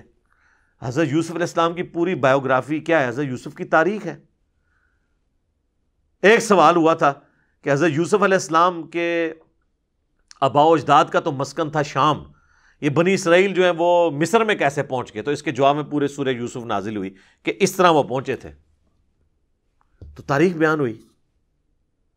حضرت موسیٰ علیہ السلام کی تو اتنی ڈیٹیل تاریخ بیان ہوئی ہے، کتنے واقعات بیان ہوئے ہیں۔ تو اس طرح احادیث کے اندر بھی تاریخ، نبی علیہ السلام کے مبارک زمانے کی تاریخ، صحابہ کے زمانے کی تاریخ، ایون تابعین کے زمانے میں بھی جو تاریخ ہے وہ بیان کی ہے، اور انہی اسناد کے ساتھ بیان ہوئی ہے۔ اب چونکہ اسناد وہی ہے تو اس پہ حدیث کا ورڈ ہی بولا جائے گا، اسے آپ یہ تاریخ نہیں کہیں گے، اور محدثین اسے حدیث ہی شمار کرتے ہیں، اور اس کی نمبرنگ حدیث کے اوپر ہی ہوتی ہے۔ مثلا یہ جو صحیح مسلم کی حدیث ہے 4776 کہ عبد الرحمن بن عبد رب کعبہ تابعی جو ہیں وہ خانہ کعبہ شریف کے صحن میں داخل ہوتے ہیں، اور وہ دیکھتے ہیں کہ عبداللہ بن عمر بن عاص خانہ کعبہ کے سائے میں بیٹھے ہوتے ہیں اور اپنے ساتھیوں سے احادیث بیان کر رہے ہوتے ہیں۔ وہ بھی جا کے بیٹھ جاتے ہیں تابعی، تو وہ حدیث بیان کرتے ہیں اطاعت امیر کے اوپر، کہ نبی علیہ السلام نے ہمیں اس کی تلقین کی تھی کہ اپنے امیر کی اطاعت کرنی ہے ہر حال میں۔ تو وہ چپ کر کے وہ تابعی سنتا رہتا ہے۔ اینڈ پہ وہ کہتا ہے کہ حضرت کیا یہ بات آپ نے رسول اللہ سے خود سنی تھی صلی اللہ علیہ وسلم؟ وہ کہتے ہیں ہاں، میری آنکھوں نے نبی علیہ السلام کو دیکھا، میرے کانوں نے سنا، میرے دل نے آپ کی بات یاد رکھی، یعنی حدیث مرفوع ہوگی۔ پھر وہ تابعی کہتا ہے کہ آپ تو ہمیں اطاعت امیر کا حکم دے رہے ہیں، جبکہ آپ کے چچا کا لڑکا معاویہ ابن ابی سفیان جو ہمارے اس وقت حکمران بھی ہیں، وہ تو ہمیں حکم دیتے ہیں کہ ہم لوگوں کو ناحق قتل کریں، اپنوں کو، اور اپنوں کا مال لوٹیں۔ اب یہی کام 2 سب سے بڑے ہو سکتے ہیں نا حقوق العباد میں، کہ قتل ناحق اور کسی کا مال حرام طریقے سے ہڑپ کرنا، جبکہ اللہ تو قرآن میں سورہ نساء کی آیت نمبر 29 وہ تلاوت کرتا ہے تابعی، کہ اللہ تعالیٰ فرماتا ہے مت اپنوں کو قتل کرو اور نہ مال ناحق طریقے سے ہڑپ کرو۔ تو اب عبداللہ بن عمر بن عاص جو ہے نا اس بات کو سن کے نا خاموش ہو جاتے ہیں تھوڑی دیر کے لیے، پھر وہ سر اٹھا کے کہتے ہیں کہ معاویہ کی اطاعت کرو ان کاموں میں جس میں وہ اللہ کے حکم کے مطابق حکم دے، اور جس میں وہ اللہ کی نافرمانی کا کہیں تم معاویہ کی نافرمانی کرو۔ اب یہ حدیث آئی ہے تو اب پوری کی پوری آل امیہ اکھڑتی تھی اس حدیث سے، کہتے ہیں جی یہ حدیث کہاں سے ہوئی، اس میں نبی علیہ السلام کا کون سا فرمان ہے؟ سر نبی علیہ السلام کا فرمان موجود ہے نا اس کے اندر، اطاعت امیر۔ اچھا اگلا اس تابعی نے جو کراس کوشچننگ کی ہے وہ کس بنیاد کے اوپر کی ہے کہ آپ اطاعت امیر کے اوپر حدیثیں سنا رہے ہیں اور ہمارا حکمران تو ہمارے ساتھ یہ کر رہا ہے، تو وہ صحابی جو ہیں اس کے اوپر رسپانس کرتے ہیں کہ اس کی بات نہ مانو، تو حدیث موقوف بھی ہوگی، اور تابعی کا پوچھنا سوال کرنا حدیث مقطوع بھی ہوگی، تو یہ ساری کی ساری چیزیں اس کے اندر جمع ہو جاتی ہیں۔ لہذا احادیث کے اندر صرف سنگل آؤٹ کوئی ایک فرمان نہیں ہوتا، بلکہ وہ پورے واقعے کو سمایا ہوتا ہے۔ اسی طریقے سے صحیح بخاری میں آتا ہے، وہ بھی ہم نے اپنے پمفلٹ میں ڈالی ہے۔ جنگ جمل کے لیے جب سیدہ عائشہ جو ہے وہ بصرہ کی طرف روانہ ہوتی ہیں تو حضرت عمار ابن یاسر کو مولا علی بھیجتے ہیں اپنے بیٹے حسن ابن علی کے ساتھ۔ تو بخاری کے الفاظ ہیں، وہ کوفے کے ممبر پہ چڑھتے ہیں اور احترام دیکھیں، حضرت حسن جو ان کے پوتوں کی عمر کے ہیں، کیونکہ آلموسٹ 90 ایئرز ایج ہو چکی تھی عمار ابن یاسر کی، تو حسن ابن علی تو راؤنڈ اباؤٹ اس وقت آپ سمجھ لیں ان کی عمر بڑی مشکل سے جو ہے وہ 35 کے قریب ہوگی۔ تو حسن ابن علی کو وہ ممبر کے اوپر والے حصے پہ بٹھاتے ہیں اور خود نیچے کھڑے ہو کے خطبہ دیتے ہیں۔ بخاری کے الفاظ ہیں، عمار ابن یاسر کہتے ہیں کہ دیکھو لوگوں، سیدہ عائشہ جو ہیں وہ بصرہ سے روانہ ہو چکی ہیں، وہ دنیا اور آخرت میں تمہارے نبی کی بیوی ہیں۔ اللہ اکبر، احترام نہیں کام کیا، لیکن اللہ نے تمہیں آزمائش میں ڈالا ہے کہ تم اللہ کی اطاعت کرتے ہو یا عائشہ کی اطاعت کرتے ہو، کیونکہ امیر المومنین کا حکم ماننا اللہ کی اطاعت ہے۔ یا ایھا الذین آمنوا اطیعوا اللہ و اطیعوا الرسول و اولی الامر منکم، اس کے تحت اب امام بخاری اس حدیث کو نا سیدہ عائشہ کے فضائل کے چیپٹر میں لے کے آئے ہیں۔ آپ تو حضرت عائشہ کے فضائل بھی جو ہے نا بغیر کربلا کے پڑھ نہیں سکتے، بغیر جنگ جمل صفین اور نہروان کے پڑھ نہیں سکتے۔ اب یہ لوگ ہوتے ہیں نا ناسبی، تو یہ امام بخاری کو مشورہ دیتے ہیں کہ حضرت اتنی لمبی حدیث کیا لکھنے کی ضرورت ہے، آپ بس اتنا لکھ لیں کہ عمار ابن یاسر نے خطبہ دیا اور انہوں نے فرمایا کہ عائشہ دنیا اور آخرت میں تمہارے نبی کی بیوی ہے، تو ان کا مسئلہ بھی حل ہو جاتا۔ لیکن یہ اس صورت میں ہوتا جب آپ امام بخاری کو ریال لگاتے اور وہ ریال خور بھی ہوتے، آپ کے لگانے سے بھی انہوں نے ریال خور نہیں ہونا تھا۔ تو اب وہ کہتے ہیں یار یہ حدیثیں جو بیان کر رہے ہیں، او بھائی آپ بھی جتنی حدیثیں بیان کر رہے ہو نا، تاریخ اس کے اندر گوندھی ہوئی ہے، اور حدیث تو چھوڑ دیں، قرآن کے اندر تاریخ گوندھی ہوئی ہے۔ بات ہے سند کی، ہم جو تاریخ کو کنڈیم کر رہے ہوتے ہیں وہ اس تاریخ کو کر رہے ہوتے ہیں جو بغیر سند کے آ رہی ہو۔ تاریخ کا انکار تو کفر ہو سکتا ہے اگر وہ تاریخ قرآن کے اندر اور متواتر احادیث کے اندر آئی ہے۔ تاریخ قرآن و حدیث کی طرح حجت ہے، کیونکہ قرآن و حدیث ہی تاریخ بیان کرتا ہے نا۔ تو وہ کہتے ہیں جی وہ اس میں تو حدیث ہی کوئی نہیں ہے۔ اب اس میں حدیث ہو گئی نا، اس اعتبار سے کہ حدیث سے موقوف ہوگی سیدہ عائشہ کے بارے میں، عمار ابن یاسر کہہ رہے ہیں وہ دنیا اور آخرت میں رسول اللہ کی بیوی ہیں۔ انہوں نے یہ نہیں کہا کہ میں نے نبی علیہ السلام سے سنا ہے، یہ مرفوع حدیث پھر بھی نہیں ہے۔ ہم حضرت عائشہ کو دنیا اور آخرت میں حضور کی بیوی مان رہے ہیں عمار ابن یاسر کے کہنے پہ کہ یقیناً یہ غیبی خبر رسول اللہ سے ان کو پتہ چلی ہوگی، نہ بھی وہ کہیں، ٹھیک ہے۔ اور پھر صرف اس کو نہیں ماننا، پھر وہ حدیث موقوف کا وہ حصہ بھی ماننا ہے کہ اللہ نے تمہیں آزمائش میں ڈالا ہے کہ تم نے عائشہ کی اطاعت کرنی ہے یا اللہ کی اطاعت کرنی ہے۔ تو یہ جتنی بھی احادیث ہیں آپ یہ دیکھیں، موقوف، مقطوع، مرفوع، یہ گندی ہوئی ہوتی ہیں ایک دوسرے کے اندر۔ بخاری مسلم میں یہ جو حدیث ہے، جو بخاری میں 2812 ہے، عبداللہ بن عباس کا بیٹا علی، ان کے بیٹے کا نام بھی علی ہے، عبداللہ ابن عباس اپنے ایک شاگرد کو، اپنے بیٹے کو، دونوں کو بھیجتے ہیں اور کہتے ہیں جاؤ ابو سعید خدری کے پاس جا کے نا ان سے حدیث سنو ان کی۔ تو یہ تو اس کو تاریخ ہی مانیں گے، عبداللہ ابن عباس کہہ رہے ہیں حدیث سنو جا کے۔ اچھا، اب ابو سعید خدری تو 7 صحابہ میں سے ہیں جنہوں نے سب سے زیادہ حدیثیں روایت کی ہیں۔ حضرت ابو ہریرہ، عبداللہ بن عمر، انس بن مالک، اما عائشہ، جابر بن عبداللہ، عبداللہ بن عباس اور ابو سعید خدری، یہ 7 صحابہ ہیں جنہوں نے سب سے زیادہ حدیثیں روایت کی ہیں، ان میں سے ابو سعید خدری ہیں۔ اور عبداللہ بن عباس اپنے بیٹے کو ایک تابعی کے ساتھ بھیج رہے ہیں، وہ بیٹا بھی تابعی ہے، کہ جاؤ ابو سعید خدری سے حدیث سنو۔ بھئی بتانا تو چاہیے تھا کون سی حدیث، یا تو کہتے ہیں نا کہ وہ حدیثیں جو بیان کرنا منع ہے، یا وہ حدیثیں جس سے مخالفین کو سپورٹ ہوتی ہے. انہوں نے مطلق کہا کہ جا کے حدیث سنو.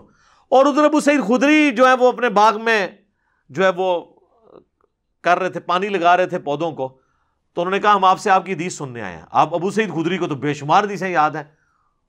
کوئی یہ نہیں ہے کہ وہ ٹیکسٹ میسج یا واٹس ایپ کر دیا تھا عبداللہ بن عباس نے کہ اہل ہی سنانی جینو، کچھ بھی نہیں تھا. وہ بھی تیار بیٹھے تھے. ان کا بیٹا بیٹھو میں تمہیں حدیث سناتا ہوں اپنی. منو تے ہزاراں حدیثاں یاد نے، انہاں کہ حدیث جیڑی سنانی ہے وہ ہے جیڑی منع ہو جانی بعد وچ، تے انجینئر صاحب نے سنا کے گالاں کھاڑیاں نے. تو وہ کہتے ہیں کہ خندق کا موقع تھا یا مسجد نبوی کی تعمیر کا موقع تھا. باقی اصحاب ایک ایک پتھر اٹھا کے لا رہے تھے اور حضرت عمار بن یاسر نے 2 پتھر اٹھائے ہوئے تھے. اتنا جوش، یہ ایمان ہے. تو نبی علیہ السلام نے اپنے مبارک ہاتھوں سے ان کے داڑھی اور سر کے بالوں سے مٹی جھاڑی اور کہا وائے عمار، افسوس عمار ابن سمیہ، اے سمیہ کے بیٹے، یعنی تو اسلام کے لیے اتنی قربانیاں کر رہا ہے. اور کیا قربانی کی کہ اسلام کے پہلے شہید ہی ان کے ماں باپ ہیں، سیدنا یاسر اور سیدہ سمیہ. تجھے ایک باغی جماعت قتل کرے گی، تو انہیں اللہ اور جنت کی طرف بلا رہا ہوگا اور وہ جماعت دوزخ کی طرف بلا رہی ہوگی. تو عمار بن یاسر کہتے ہیں اے اللہ میں اس فتنے سے تیری پناہ میں آتا ہوں. اور وہ فتنے سے پناہ میں آئے، آخری وقت تک حضرت علی کے ساتھ رہے ہیں. تو اب کوئی کہ جی دیکھیں جی حضرت عمار بن یاسر کے بارے میں یہ حدیث تو اب یہ تو حدیث مرفوع ہے کہ نبی علیہ السلام نے فرمایا ہے. اچھا، اور یہ حدیث علامات النبوہ والے چیپٹر میں بھی ہے. امام بیہقی نے جو کتاب لکھی ہے نا دلائل النبوہ، رسول اللہ صلی اللہ علیہ وسلم کی نبوت کو جسٹیفائی کرنے والی حدیثیں، اس میں بھی یہ حدیث لے کے آئے کہ یہ نبی علیہ السلام کی نبوت پر دلیل ہے کہ آپ نے اپنی وفات کے 30 سال بعد ایک واقعہ ہونا تھا پہلے ہی بتا دیا. اور تو خالی واقعہ تو نہیں بتایا، وہ جو بیچ میں آئے ہوئے وہ بھی سارے آ گئے بیچ میں. تو آپ کہاں جائیں گے؟ اچھا میرے بھائیو، چونکہ اب 5B کا جو معاملہ ہے وہ چل نکلا ہے تو میں اس کا تعارف بھی کروا دیتا ہوں مختصراً. یہ ہے ہمارا ریسرچ پیپر 5B، واقعہ کربلا کا حقیقی پس منظر 72 صحیح الاسناد احادیث کی روشنی میں. 72 کا ٹائٹل ہم نے شہدائے کربلا کی نسبت سے لیا ہے، ورنہ احادیث اس میں 200 سے زیادہ ہیں اور اکثر احادیث بخاری اور مسلم سے ہیں. اور بخاری اور مسلم کے علاوہ جو باقی احادیث کی کتابیں ہیں ان میں دور حاضر کے جو بڑے بڑے محدثین ہیں، شیخ البانی، شیخ زبیر لیزئی، شیخ شعیب ارناؤت رحمہم اللہ اجمعین، ان کی تحقیم لگی ہوئی ہے. اور یہ اللہ کے فضل سے سب سے پہلے میں نے عربی میں لکھا، اس کا پھر اردو ترجمہ ہوا، پھر ہندی ترجمہ اور پھر انگلش ترجمہ. اس میں نے بڑے بڑے 6 ٹاپکس کور کیے ہیں اور احادیث لی ہیں. اب تو آپ کو حدیث کا مطلب سمجھ آ گیا ہوگا کہ حدیث کا مطلب ہے کیا. تو کوئی حکمرانوں کی لکھوائی ہوئی تاریخ نہیں ہے آل امیہ اور آل عباس کی.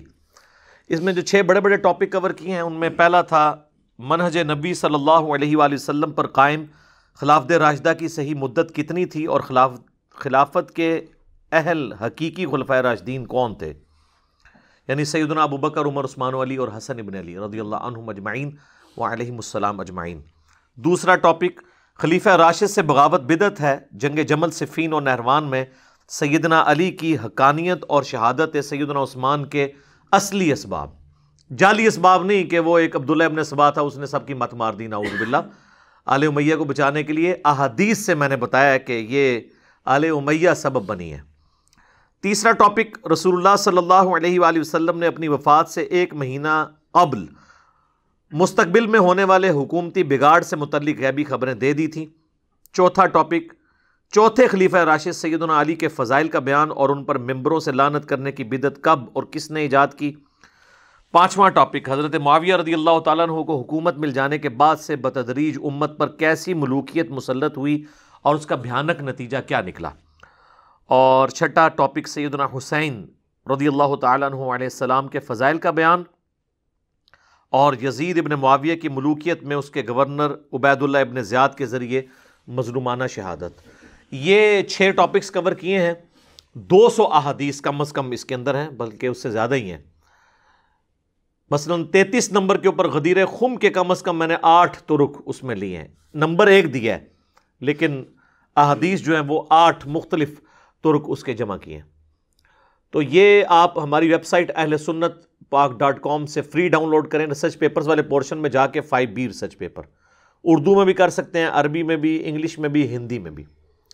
ہارڈ کاپی بالکل مفت منگوا سکتے ہیں، اور صرف یہ نہیں بلکہ اس کے ساتھ 8 ریسرچ پیپرز اور ہیں، کل 9 ریسرچ پیپرز اور 3 اذکار کارڈ، 12 کا پیکج آپ ہماری اکیڈمی میں صبح 9 سے لے کر شام 5 بجے تک رابطہ کریں۔ ہماری اکیڈمی کا نمبر ہے +923215900162، پاکستان میں کریں گے تو 032159000162، لیکن ڈاک صرف پاکستان میں بھیجیں گے، واٹس ایپ انٹرٹین نہیں ہوگا، کال کرنی ہوگی اور ٹیکسٹ میسج بھیجنا ہوگا۔ تو انشاءاللہ ٹی سی ایس آپ کے گھر کروائیں گے، ٹی سی ایس کا آپ کو خرچہ دینا ہوگا 300 روپیز۔ تو انشاءاللہ تعالیٰ یہ 12 کا پیکج آپ کے گھر آ جائے گا، تو آپ یہ پڑھیں تو آپ کو پھر پتہ چلے گا کہ یہ بھی احادیث ہیں جو اگنور کی گئی تھی۔ اس مکتب فکر کی طرف سے بھی جو اپنے آپ کو حدیث کا چیمپئن سمجھتا تھا، تو اللہ کے فضل سے ہم نے حقائق کھول کر پبلک کے سامنے رکھ دی ہیں الحمدللہ۔ تو یہ جتنی حدیثیں ہیں نا، یہ تاریخ کے ساتھ گندی ہوئی ہیں، لہٰذا نبی علیہ السلام کا فرمان ہو، صحابی کا فرمان ہو، تابعی کا فرمان ہو، یا ان کے اپنے افعال ہوں، یا وہ کوئی وصف ٹرانسفر کر رہے ہوں، وہ سب کے سب احادیث کی کیٹیگری میں فال کرتے ہیں، اس کے لیے حدیث کا لفظ ہی بولا جاتا ہے۔ تو میرا خیال ہے اب آندہ انشاءاللہ کوئی پوچھے گا نہیں کہ یہ حدیث نمبر اس کو کیوں لکھا ہوا ہے، میں نے حدیث کا بتا دیا۔ اور اب آپ اپنے علماء سے پوچھیں کہ وہ بیچارے خود کہاں علم حدیث حاصل کرتے رہے، اور آپ کو انہوں نے کیوں نہیں یہ بات بتائی، آپ تو پہلی بار سن رہے ہیں کہ یہ ساری چیزیں احادیث کی کیٹیگری میں فال کرتے ہیں۔ آپ کی قسمت اچھی ہے کہ اذانیں شروع ہو گئی ہیں، ورنہ تو میں پھر پورا 5B تواڈے کو لگا دینا سی کربلا والا ریسرچ پیپر۔ تو اللہ تعالیٰ سے دعا ہے کہ جو حق بات میں نے کہی اللہ تعالیٰ ہمارے دلوں میں راسخ فرمائے، اگر جس بات میں میرے منہ سے کوئی غلط بات نکل گئی تو اللہ تعالیٰ ہمارے دلوں سے اسے دھو دے، ہمیں معاف بھی فرما دے، ہمیں کتاب و سنت کی تعلیمات پر عمل کر کے دوسرے بھائیوں تک پہنچانے کی توفیق عطا فرمائے۔ سبحانک اللہم و بحمدک، اشہد ان لا الہ الا انت، استغفرک و اتوب الیک، وما علینا الا البلاغ المبین۔ جزاکم اللہ خیرا۔ بسم اللہ والحمد للہ والصلاة والسلام علی رسول اللہ وعلی آلہ واصحابہ اجمعین الی یوم الدین۔ الحمدللہ آج 18 اکتوبر 2020 کی علمی و تحقیقی مجلس نمبر 135 کی اسٹوڈیو ریکارڈنگ ہونے جا رہی ہے، اور اذان کے وقفے سے پہلے ہم نے ایک کریٹیکل کوسچن کور کیا تھا۔ اب ہم آتے ہیں بقیہ کے سوالات کی طرف۔ جی عبداللہ بھائی۔ علی بھائی آج کا اگلا سوال ہے، آپ نے ایک ویڈیوز میں سیدنا ابراہیم علیہ السلام کے لیے لفظ یوز کیا ہے کہ وہ اولو العزم انبیاء کرام میں سے تھے، اس سے کیا مراد ہے؟ اور یہ بھی بتا دیں کہ انبیاء کرام کی کل تعداد کتنی ہے، اور ان میں سے کتنوں کے نام قرآن اور صحیح احادیث میں آئے ہیں؟ دیکھیں جی، یہ جو ورڈ ہے نا جی اولو العزم، یہ لفظ قرآن کے اندر بھی استعمال ہوا ہے۔ اس کا مطلب ہے عزم والے لوگ، باہمت لوگ، استقامت دکھانے والے لوگ۔ سورۃ الاحقاف کی جو آخری آیت ہے نا 35 نمبر، پارہ نمبر 26 کے اندر، اس میں یہ ورڈ استعمال ہوا ہے اولو العزم کا۔ اعوذ باللہ من الشیطان الرجیم، بسم اللہ الرحمن الرحیم۔ فاصبر کما صبر اولو العزم من الرسل، اے نبی صلی اللہ علیہ وآلہ وسلم آپ بھی صبر کیجئے جیسا کہ صبر کیا تھا اولو العزم، یعنی عزم رکھنے والے، استقامت رکھنے والے انبیاء نے، رسولوں نے۔ ولا تستعجل لہم، اور ان کے لیے عذاب کے معاملے میں جلدی نہ کریں، یعنی عذاب تو اس وقت ہی آئے گا جب اللہ تعالیٰ فیصلہ فرمائے گا۔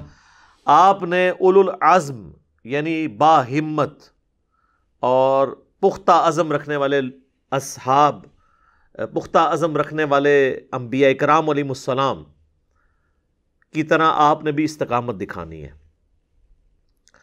اور الحمدللہ نبی صلی اللہ علیہ وآلہ وسلم نے وہ استقامت دکھائی۔ باقی اگر ہم اپنے اعتبار سے دیکھیں نا، غیر انبیاء کے اعتبار سے، تو سارے کے سارے انبیاء ہی اولو العزم ہیں، باہمت لوگ ہیں۔ ظاہر ہے ان کے پیچھے اللہ کھڑا ہوتا ہے، ان کا ایمان جو ہے وہ اعلیٰ درجے کا ایمان ہوتا ہے، اور یہ نبوت کوئی کسبی چیز نہیں ہے کہ کوئی شخص محنت سے حاصل کر لے، بلکہ یہ وہبی چیز ہے جو اللہ تعالیٰ جسے چاہتا ہے عطا فرما دیتا ہے۔ اولو العزم پیغمبر ہمارے اعتبار سے دیکھا جائے تو سب کے سب ہیں، لیکن ظاہر ہے کہ پھر اللہ تعالیٰ نے انبیاء میں بھی درجہ بندی کی ہے. تلک الرسل فضلنا بعضهم علی بعض. اللہ تعالیٰ نے رسولوں میں سے بعض کو بعض کے اوپر فضیلت دی ہے. اس اعتبار سے 5 اولو العزم پیغمبر ہیں جن کا قرآن میں صراحتاً ذکر ہوا ہے. مرتبے کے اعتبار سے بھی باقی تمام انبیاء کے اوپر وہ فوقیت لے جانے والے ہیں. اور اس کا ذکر جو ہے وہ سورۃ الاحزاب کے اندر ہے، پارہ نمبر 21 کے اندر، آیت نمبر ہے 7 سورۃ الاحزاب کی. وَإِذْ أَخَذْنَا مِنَ النَّبِيِّينَ مِيثَاقَهُمْ وَمِنْكَ، اور وہ وقت یاد کرو جب ہم نے انبیاء سے عہد لیا تھا. اور نبی علیہ السلام کا ذکر اللہ تعالیٰ نے پہلے کیا، وَمِنْكَ اور تم سے، وَمِن نوح اور نوح سے، وَإِبْرَاهِيمَ وَمُوسَى وَعِيسَى ابْنِ مریم، اور ابراہیم علیہ السلام، موسیٰ علیہ السلام اور عیسیٰ ابن مریم سے. وَأَخَذْنَا مِنْهُمْ مِيثَاقًا غَلِيظًا، اور ہم نے ان سے پختہ عہد لیا تھا. وہ عہد کیا تھا وہ اگلی آیت کے اندر ذکر ہوا ہے کہ جو سچے لوگ ہیں ان کو سچا عقیدہ فائدہ دے گا، اور جو اللہ کے منکرین ہیں ان کے بارے میں قیامت والے دن اللہ تعالیٰ ان سے پرسش کرے گا.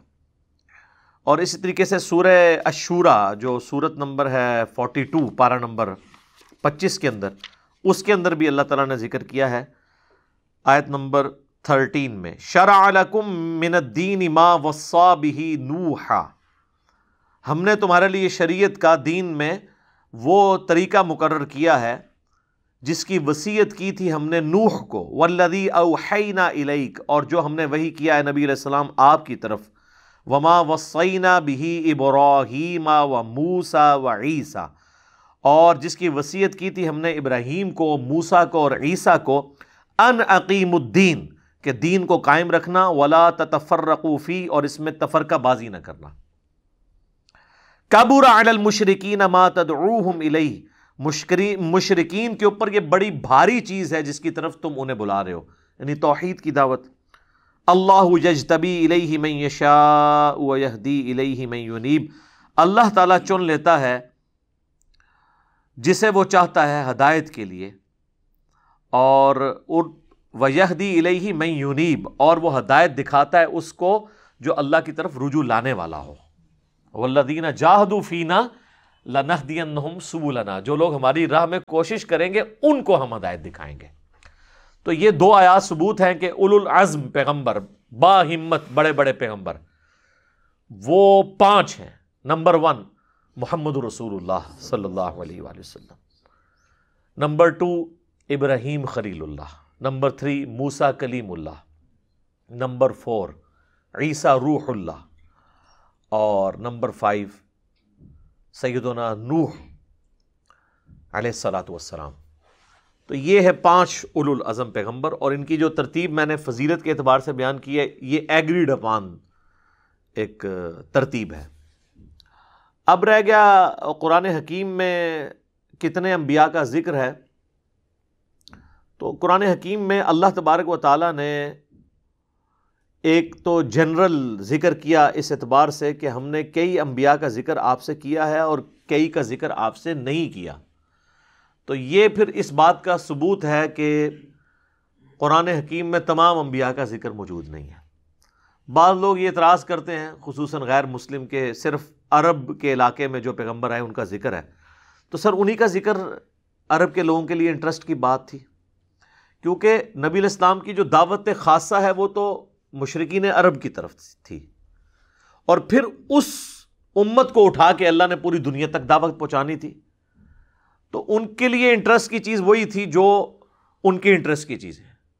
کئی لوگ کہتے ہیں نا جی وہ جنت کی بھی ان نعمتوں کا ذکر ہے جو عرب کے لوگ پسند کرتے تھے، دودھ کی، شہد کی نہریں. تو سر قرآن حکیم میں درجنوں جگہ یہ بھی آیا کہ جنت میں ہر وہ چیز ملے گی جو تم چاہو گے. تو یہ جنرل آیات بھی تو ہے نا.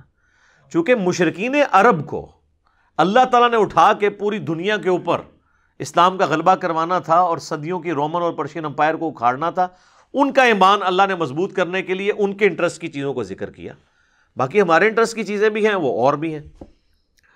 تو قرآن نے یہ واضح فیصلہ دے دیا ہے سورۃ النساء کے اندر بالکل اینڈ پہ جا کے کہ اللہ تبارک و تعالیٰ نے کئی ایک انبیاء کا ذکر جو ہے نا وہ نبی علیہ السلام سے قرآن میں نہیں کیا اور بعض کا کر دیا. یہ سورۃ النساء کی آیت نمبر ہے 163. انا اوحینا الیک کما اوحینا الی نوح، ہم نے بے شک آپ کی طرف وحی کی ہے جس طرح کہ ہم نے وحی کی تھی نوح علیہ السلام کی طرف، والنبیین من بعدہ، اور نوح کے بعد باقی انبیاء کی طرف، وَأَوْحَيْنَا إِلَىٰ إِبْرَاهِيمَ وَإِسْمَاعِيلَ وَإِسْحَاقَ وَيَعْقُوبَ وَالْأَسْبَاطِ، اور وحی کی ابراہیم، اسماعیل، اسحاق، یعقوب اور ان کی اولاد کی طرف، وعیسیٰ وَأَيُّوبَ وَيُونُسَ وَهَارُونَ وَسُلَيْمَانَ وَآتَيْنَا دَاوُودَ زَبُورًا، اور عیسیٰ، ایوب، یونس، ہارون اور سلیمان اور حضرت داود کی طرف ہم نے زبور نازل فرمائی. وَرُسُلًا قَدْ قَصَصْنَاهُمْ عَلَيْكَ مِن قَبْلُ، اور وہ رسول کہ جن کا ہم نے قصہ آپ سے واقعات بیان کر دیے ہیں آپ پر اس سے پہلے. وَرُسُلًا لَمْ نَقْصُصْهُمْ عَلَيْكَ، اور کئی ایسے رسول ہیں جن کا ہم نے آپ سے کوئی واقعہ ذکر تک نہیں کیا. وَكَلَّمَ اللَّهُ مُوسَىٰ تَكْلِيمًا، اور موسیٰ کے ساتھ تو اللہ نے کلام کیا تھا جیسا کہ کلام کرنے کا حق ہے. اب یہیں دیکھ لیں کئی انبیاء کا ذکر آ گیا، ابراہیم، اسماعیل، اسحاق، یعقوب اور ان کی اولاد، اور پھر حضرت عیسیٰ، ایوب، یونس، ہارون، سلیمان، داود اور سیدنا موسیٰ علیہ السلام. تو 10+ کا تو ذکر انہی آیات کے اندر آیا. اور آگے زبردست آیت ہے جو رسالت کا جو منصب ہے اس کا فلسفہ بیان ہوا ہے. آیت نمبر ہے 165 سورۃ النساء کی. رسولا مبشرین و منذرین، یہ جو رسول ہیں یہ خوشخبری سناتے ہوئے اور ڈر سناتے ہوئے آئے. خوشخبری ماننے والوں کے لیے جنت کی اور ڈر نافرمانوں کے لیے جہنم کا. لئلا یکون للناس، تاکہ لوگوں کے لیے کوئی چیز باقی نہ رہے، علی اللہ حجہ، اللہ پر حجت کے طور پر، بعد الرسل، رسولوں کے آنے کے بعد کوئی اللہ کے اوپر یہ حجت نہ قائم کر سکے کہ یا اللہ ہمارے پاس کوئی پیغمبر آیا ہوتا تو ہم اس کی بات مان لیتے.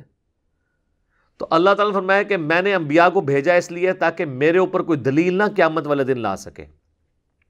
وَكَانَ اللَّهُ عَزِيزًا حَكِيمًا، اور اللہ غالب ہے، حکمت والا ہے. کیا مطلب؟ اللہ غالب ہے، بغیر انبیاء کے بھی دعوت پہنچا سکتا تھا.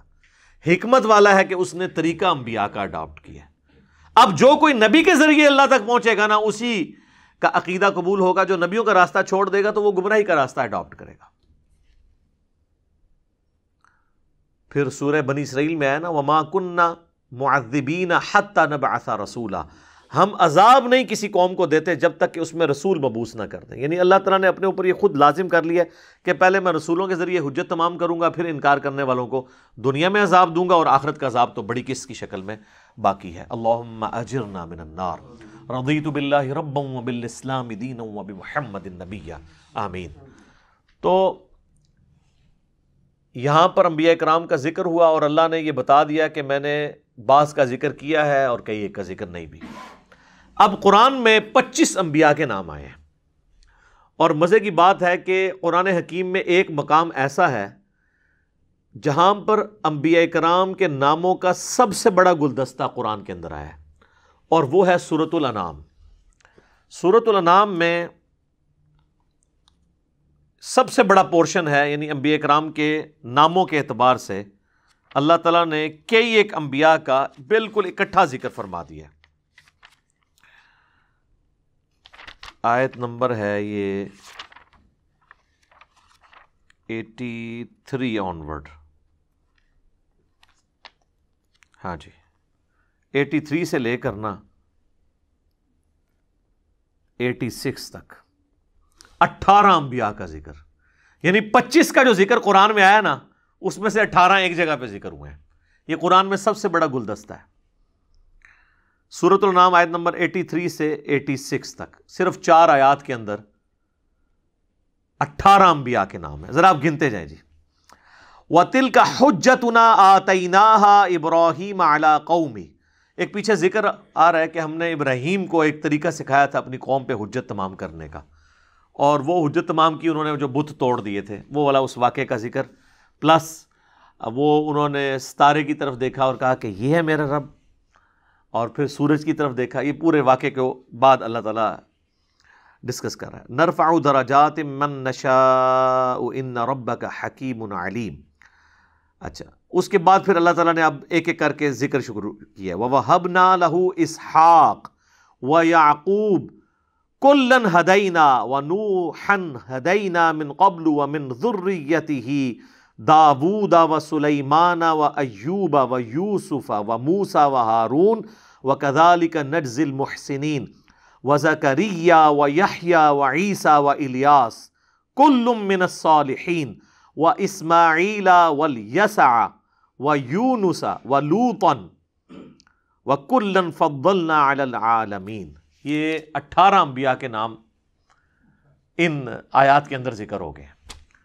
اب پیچھے بچ کے 25 میں سے 7، اور اس میں ٹاپ آف دا لسٹ ہمارے محبوب صلی اللہ علیہ وآلہ وسلم کا نام وہ یہاں پر نہیں آیا، محمد. قرآن میں 4 جگہ آپ علیہ السلام کا نام محمد آیا ہے. سورہ آل عمران کے اندر آیت نمبر 144 کے اندر، اور پھر سورۃ الاحزاب کی آیت نمبر 40 میں. سورہ آل عمران میں ہے وما محمد الا رسول قد خلت من قبلہ الرسل. احزاب کے اندر ما کان محمد ابا احد من رجالکم ولکن رسول اللہ وخاتم النبیین. سورۃ الفتح کی آخری آیت میں محمد رسول اللہ والذین معہ اشداء علی الکفار. اور پھر سورہ محمد جسے سورہ قتال کہتے ہیں اس کے سٹارٹ میں بھی نبی الاسلام کا نام مبارک محمد آیا. 4 دفعہ محمد آیا اور 1 دفعہ احمد آیا سورہ صف کے اندر حضرت عیسیٰ علیہ السلام کے ریفرنس سے کہ میں اپنے باتوں میں اس نبی کی بشارت دینے والا ہوں جن کا نام احمد ہوگا صلی اللہ علیہ وآلہ وسلم. تو نبی علیہ السلام کا تو نام آیا. اس کے علاوہ آدم علیہ السلام، ان کا نام تو جگہ جگہ ہے، سورہ آل عمران کے اندر موجود ہے. سورہ آل عمران، سورۃ الاعراف، سورہ ہود، سورہ مریم، ان کے اندر آپ کو باقی 7 انبیاء کے بھی نام، اور سورۃ الانبیاء باقی 7 انبیاء کے بھی نام مل جائیں گے. حضرت آدم علیہ السلام، اب 7 پورے کرنے ہیں. حضرت آدم علیہ السلام، حضرت ادریس علیہ السلام، حضرت ہود علیہ السلام، حضرت صالح علیہ السلام، حضرت شعیب علیہ السلام، حضرت ذوالکفل. یہ 6 ہو گئے، اور 7ویں نبی علیہ السلام کا ذکر. تو یہ 25 نام پورے ہو گئے. احادیث میں بھی بس انہی انبیاء کا ذکر ہے، اس کے علاوہ ہمیں کوئی نام رپورٹ نہیں ہوا. البتہ ایک حدیث ہے جس کی صحت میں اختلاف ہے، مسند امام احمد میں ہے، اور مشکات کی 3ری جلد میں انبیاء والے چیپٹر میں ملے گی کہ نبی علیہ السلام سے ابو ذر غفاری نے جب پوچھا کہ کتنے انبیاء آئے ہیں دنیا میں، تو آپ علیہ السلام نے فرمایا کہ 1,24,000 انبیاء اللہ نے بھیجے، جن میں سے 315 رسول تھے. یعنی رسول صرف 315 ہیں. 1,24,000 انبیاء ہیں. رسول سپرلیٹو ڈگری ہے. رسول وہ ہوتا ہے جو نئی شریعت لے کے آتا ہے اور پھر اپنے ماننے والوں کو یہ دھمکی لگاتا ہے کہ اگر مجھ پہ ایمان نہیں لاؤ گے نا تو بڑے دن کا عذاب تمہیں آ پکڑے گا، اور پھر وہ عذاب آ بھی جاتا ہے. نوح علیہ السلام رسول تھے، اللہ نے ان کے ساتھیوں کو ان کو بچایا اور مخالفین کو تباہ و برباد کیا. حضرت ہود علیہ السلام، صالح علیہ السلام، شعیب علیہ السلام، لوط علیہ السلام، ابراہیم علیہ السلام، یہ سب کے سب رسول ہیں. انبیاء وہ ہوتے ہیں جو آلریڈی رسول ہے، اس کی شریعت کو آگے لے کے چل رہے ہوتے ہیں. جس طرح حضرت یحییٰ علیہ السلام، زکریا علیہ السلام، یہ تو وہی دعوت لے کے چل رہے تھے نا جو تورات کی دعوت تھی حضرت موسیٰ علیہ السلام کی. اس لیے آپ دیکھیں انبیاء قتل ہوئے ہیں لیکن رسول کبھی کوئی قتل نہیں ہوا، کیونکہ اللہ کا وعدہ ہے کتب اللہ لأغلبن انا ورسلی. اللہ نے یہ بات طے کر لی ہے کہ میں اور میرے رسول غالب رہیں گے. تو رسول اگر شہید ہو جائیں یا قتل ہو جائیں تو وہ تو پھر اللہ تعالیٰ کا یہ جو دعویٰ ہے وہی پھر سٹیک پہ لگ جائے گا. تو ایسا نہیں ہوگا. انبیاء قتل ہوئے ہیں، وہ قرآن میں ذکر موجود ہے نام کے بغیر کہ بنی اسرائیل نے اپنے انبیاء کو قتل کیا.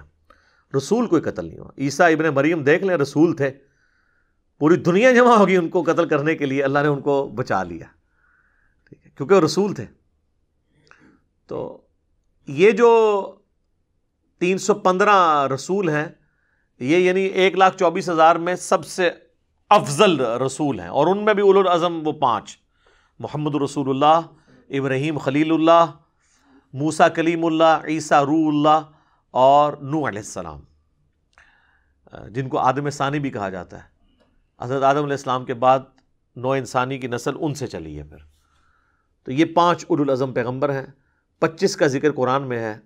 اب جان کی ایمان پاؤں تو عرض کروں کہ یہ 25 کے مزار کدھر ہیں، کیونکہ آپ کو تو یہ پڑھایا گیا نا کہ اللہ نے مزاروں کے اوپر رش لگایا ہے، تو سر گرو نانک کے مزار کے اوپر اللہ نے رش لگایا؟ اس کے اوپر تو اتنا خرچہ ہماری حکومت نے کیا ہے، وہ پاکستان کے سارے مزارات کا خرچہ جو ہے نا اس سے زیادہ اکیلے مزار پہ خرچہ ہو گیا ہے۔ تو یہ پھر آپ تو کہیں گے فیض ہے بابا گرو نانک کا۔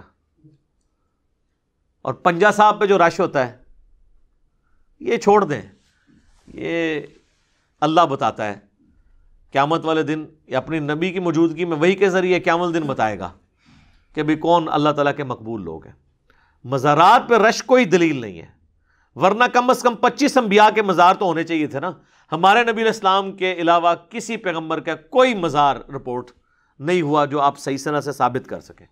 نبی علیہ السلام کا اس لیے اللہ تعالیٰ نے باقی رکھا کہ آپ قیامت تک کے لیے پیغمبر ہیں، تو ظاہر ہے کہ وہ تو ہمارے لیے ایک بہت بڑی حجت دنیا پہ موجود ہونی چاہیے تھی، کیونکہ انبیاء کا سلسلہ ختم ہو چکا تھا۔ تو اللہ نے ایک مرکزی پوائنٹ رکھا مسلمانوں کے لیے، اور آپ کی قبر مبارک کو سیو کیا، ہماری آنکھوں کی ٹھنڈک کا ذریعہ بنایا اس قبر مبارک کو۔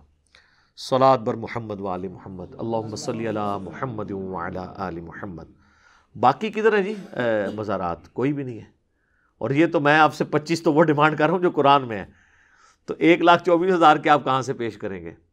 ویسے آپ کہہ سکتے ہیں جی بڑیلا شریف ٹور جاؤ جی جناب 90 گز قبر ہے جی، وہ جی کہتے جی اتنے پوری نہیں ہوندی، چادر ہی نہیں پوری ہوندی۔ کسی گورے کے سامنے گل نہ کرنا، اور 90 گز ہیں انہیں 90.5 لے آ کے پوری کر کے دس دینی جی، بلکہ گورا اگر 90 بھی ناپ کے لے آیا نا وہ بھی پوری کر لے گا، کیونکہ وہ صحیح ناپ کے لے آئے گا۔ سب جھوٹ مشہور کیا میں۔ تو رسول صاحب شریعت ہوتے ہیں، اللہ کی حفاظت میں ہوتے ہیں، انبیاء کرام رسولوں کی دعوت کو آگے لے کے چلتے ہیں، وہی کا سلسلہ ان پہ بھی ہوتا ہے، لیکن وہ آلریڈی کسی رسول کی شریعت کو اسٹیبلش کرنے کے لیے آتے ہیں، یہ ان میں فرق ہوتا ہے۔ باقی اب مسلمانوں کا عقیدہ کیا ہے انبیاء کے بارے میں، رسولوں کے بارے میں، وہ تو قرآن حکیم میں جگہ جگہ آیا ہے۔ لا نفرق بین احد من رسلی، ہم رسولوں میں ایمان لانے میں فرق نہیں کرتے۔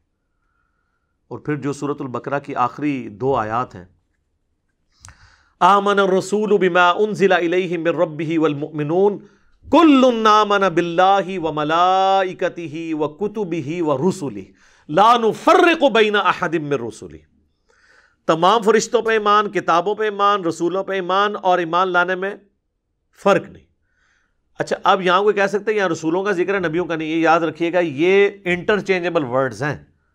قرآن میں رسول کی جگہ نبی بھی آ جاتا ہے، نبی کی جگہ رسول بھی آ جاتا ہے۔ جب ہم اصطلاحاً ڈسکشن کر رہے ہوتے ہیں نا اس وقت پھر ہم فرق کرتے ہیں، ادروائز ہر نبی رسول بھی ہوتا ہے اور ہر رسول نبی بھی ہوتا ہے۔ عام حالت میں رسول کہتے ہیں اللہ کی طرف سے دنیا پہ چھوڑا ہوا نمائندہ، تو وہ انبیاء سارے رسول بھی ہیں۔ لیکن جب ہم ٹیکنیکل ڈسکشن کرتے ہیں نا تو اس میں پھر ہم فرق کرتے ہیں۔ جس طرح سورۃ الفاتحہ بھی قرات ہے اور سورہ فاتحہ کے بعد جو پڑھا جاتا ہے وہ بھی قرات ہے، لیکن جب ہم آپس میں کمپیریزن کرواتے ہیں پھر ہم سورہ فاتحہ کو قرات نہیں کہتے، ہم کہتے ہیں سورہ فاتحہ اور اس کے بعد 3 آیات قرات، حالانکہ فاتحہ بھی قرات ہے۔ اسی طرح تشہد میں ہے تو پوری دعا ہے، لیکن جب ہم تشہد کو ڈسکس کرتے ہیں پھر ہم کہتے ہیں نہیں، تشہد، درود اور دعا، پھر 3 اس کے ڈویژنز کرتے ہیں۔ تو یہ انٹرچینجبل ورڈ ہے۔ اور صرف یہ نہیں، قرآن میں جہاد اور قتال یہ بھی انٹرچینجبل ورڈ ہے۔ جہاد کا مطلب ہمیشہ قتال نہیں ہوتا، کوشش بھی ہے، نفس کے خلاف جہاد ہے، لیکن یہ انٹرچینجبل ورڈ استعمال ہوتے ہیں۔ کئی جگہ قتال کی جگہ جہاد آ جاتا ہے، جہاد کی جگہ قتال آ جاتا ہے۔ لیکن اگر آپ اس کو اصطلاحاً دیکھیں گے تو جہاد بالکل الگ چیز ہے، قتال اس کی ایک فارم ہے۔ جہاد ایک جنرل لفظ ہے، قتال اسپیسیفک ایک خاص چیز ہے، میدان جنگ میں اترنا، اور میدان جنگ سے باہر جتنا قتال ہے وہ جہاد ہے، قتال اس کا ایک ٹکڑا ہے۔ تو یہ انٹرچینجبل ورڈ استعمال ہوتا ہے۔ اس طرح مؤمن اور مسلم یہ بھی انٹرچینجبل ورڈ ہے۔ یہ جب ہم اصطلاحاً ڈسکشن کرتے ہیں نا پھر ہم کہتے ہیں نہیں جی مؤمن اور مسلم میں فرق ہے. وہ تو کہا گیا کہ قالت الاعراب آمنا، یہ بدو کہتے ہیں حالانکہ وہ صحابہ تھے کہ ہم ایمان لے کے آئے. نبی فرماؤ تم ایمان نہیں لے کے آئے، تم اسلام لے کے آئے، ابھی تو ایمان تمہارے دلوں میں داخل نہیں ہوا. لیکن قرآن حکیم میں عام مومن کے لیے بھی آیا آمن الرسول بما انزل الیہ من ربہ والمؤمنون، اس میں تو سارے صحابہ کو مومنون کہا گیا اور بعد والوں کو بھی. تو وہاں اصطلاح نہیں ذکر ہو رہا تھا، لغت کے معنوں میں جو بھی آج کلمہ پڑھ لے گا ہم اسے مومن بھی کہیں گے اور مسلم بھی کہیں گے. لیکن اگر آپ اسپیسیفکلی بات کریں گے پھر آج کی ڈیٹ میں صرف مسلم ہی کہا جا سکتا ہے. مومن تو دل کی کیفیت ہے، وہ اللہ کو پتہ ہے. ہو سکتا ہے کلمہ کو مسلم جو ہے وہ منافق بھی ہو سکتا ہے. تو یہ ٹرمز انٹرچینجبل ہیں، مسلم مؤمن، جہاد قتال، رسول نبی. یہ میں اس لیے بتا رہا ہوں کہ ہو سکتا ہے کل کو کوئی لے یہ تو رسولوں کے قتل ہونے کا بھی ذکر ہے، آپ کہتے ہیں رسول قتل نہیں ہوئے. جہاں وہ ذکر آئے گا وہ انبیاء کے معنوں میں ہے کیونکہ انٹرچینجبل ورڈ ہیں. وہاں لغت کے معنوں میں یہ چیز استعمال ہو رہی ہوتی ہے. سر لغت کے معنوں میں تو رب کا لفظ جو ہے نا وہ مالک کے لیے سورہ یوسف میں استعمال ہوا ہے. تم میں سے ایک اپنے رب کو شراب پلائے گا، یعنی بادشاہ کو. رب کا لغوی معنی ہے پالنے والا، ماں باپ بھی ہیں. رب ارحمہما کما ربیانی صغیرا، جس طرح ان دونوں نے مجھے بچپن میں پالا اے اللہ تو بھی ان پر رحم فرما، آمین. تو رب کا ورڈ جب لغت میں استعمال ہوگا تو پھر وہ آپ کسی کے لیے بھی استعمال کر سکتے ہیں جو بھی گارڈین ہے، آپ کا سرپرست ہے. لیکن جب آپ اصطلاحاً کریں گے تو وہ صرف گاڈ کے لیے، اللہ کے لیے استعمال ہوگا. تو یہ ٹرمنالوجی سمجھنے کی ضرورت ہے. اور آخری اس میں ایک اہم بات میں اور کر دوں، ٹائم کافی ہو گیا لیکن یہ اس گفتگو کو کنکلوڈ کرنا ضروری ہے. بعض لوگ جو ہے نا وہ یہ بھی پلی لیتے ہیں قرآن حکیم کی سورہ البقرہ کی آیت نمبر 62 سے کہ جی ایمان بالرسالت کوئی ضروری نہیں ہے. تو یہ بات یاد رکھیے گا کہ اسلام کی دین کی بنیاد 3 عقائد کے اوپر ہے، عقیدہ توحید، عقیدہ رسالت اور عقیدہ آخرت. اس میں سے کسی ایک عقیدے کا انکار کرنے والا بھی کافر اور پکا جہنمی ہے، بشرطے کہ اس تک نبی کی دعوت پہنچی ہو. دعوت نہ پہنچی ہو پھر اہل فطرت میں سے اس کا اور اللہ کا معاملہ ہے. لیکن دعوت ونس پہنچ جائے پھر تینوں عقیدے ماننا ضروری ہے. یہ سورۃ البقرہ کی جو آیت نمبر 62 ہے، اکثر جو ہے نا وہ سیکولر قسم کے لوگ یا جو منکرین حدیث ہیں نا وہ اس آیت کو پیش کرتے ہیں ان الذین آمنوا والذین ہادوا والنصارى، بے شک جو لوگ ایمان لے کر آئے اور جو لوگ یہودی اور نصرانی ہیں یعنی عیسائی، والصابئین اور صابی ہیں. اس کا بعض لوگوں نے ترجمہ کیا ستارہ پرست. استغفر اللہ، ستارہ پرست نہیں، صابی دین ابراہیمی کے ماننے والوں کو کہا جاتا تھا. من آمن باللہ، جو کوئی ایمان لے آئے اللہ پر، والیوم الآخر اور آخرت پر، وعمل صالحا اور نیک اعمال کر لے، فلہم اجرہم عند ربہم، تو ایسے کا اجر اپنے رب کے حضور پکا ہے. ولا خوف علیہم ولا هم یحزنون، ایسے لوگوں کو نہ قیامت والے دن کوئی خوف ہوگا نہ کوئی غم. تو کہتے ہیں دیکھ لیں اس میں تو صرف یہ ہے کہ اللہ پر اور آخرت پر ایمان لے آؤ اور نیک عمل کرو، بخشے ہوئے ہو. یہ نعوذ باللہ سارا فساد جو ہے وہ نبیوں کی وجہ سے ہوا ہے. دیکھ لو محمد کے ماننے والے مسلم کہلواتے ہیں، موسیٰ کے ماننے والے یہودی کہلاتے ہیں، عیسیٰ کے ماننے والے نصارہ عیسائی کہلاتے ہیں. نبیوں کو بیچ میں سے نکال دو تو پوری انسانیت کا اتفاق ہو جائے گا، نعوذ باللہ. اور پلیز سے لیتے ہیں، یہ بالکل آؤٹ آف کانٹیکسٹ آپ نے پیش کیا ہے. اللہ تعالیٰ نے یہ جو فرمایا ہے اس کا فہم یہ ہے کہ اپنے اپنے زمانے میں تمام نبیوں کے ماننے والے وہ جنتی ہی تھے. جب یہ ہے ان الذین آمنوا، یہ تو آپ بھی مان رہے ہیں کہ یہ مسلمانوں کو کہا جا رہا ہے. تو مسلمان کون ہوتا ہے؟ جو محمد رسول اللہ کو مانے، کیونکہ قرآن تو انہی پہ نازل ہوا ہے نا، ان کو پہلے مانیں گے نا، قرآن کو تو بعد میں مانیں گے. اور پھر یہ ٹاپک سٹارٹ ہوا ہے 5ویں رکوع سے سورۃ البقرہ کے. اس میں پہلا ذکر ہی یہ ہے کہ قرآن پر اور رسول اللہ پر ایمان لے کے آؤ. ایمان بالرسالت اتنا ضروری تھا کہ بات سٹارٹ اس سے کی ہے، وہ تو پہلے ذکر ہو چکا ہے، یہ تو بیچ میں جا کے آیت آئی ہے. دوسرا جو یہودی ہوئے، تو مجھے بتائیں کون سا یہودی ہے جو موسیٰ علیہ السلام کو پیغمبر نہیں مانتا؟ تو پھر ایمان بالرسالت تو خود بخود آ گیا نا. یہودی ہوتا ہی وہ ہے جو موسیٰ علیہ السلام کو مانے اور ان پہ اتری ہوئی کتاب کو بھی مانے. پھر نصارہ کرسچنس، تو کرسچن عیسیٰ علیہ السلام کو تو ماننے، اس لفظ کے اندر ہی موجود ہے ایمان بالرسالت. اور پھر بھی اگر تسلی نہ ہو تو پھر جو اللہ نے تسلی کرائی ہے نا 6 پارے کے سٹارٹ کے اندر، وہ تو یقین کریں اتنے سخت الفاظ ہیں کہ کانوں سے دھواں نکلنے والا ہے ان لوگوں کے جنہوں نے دین الہی کے نام کے اوپر ایک ڈھکوسلا کھڑا کیا ہے. آیت نمبر 150, 151 اور 152.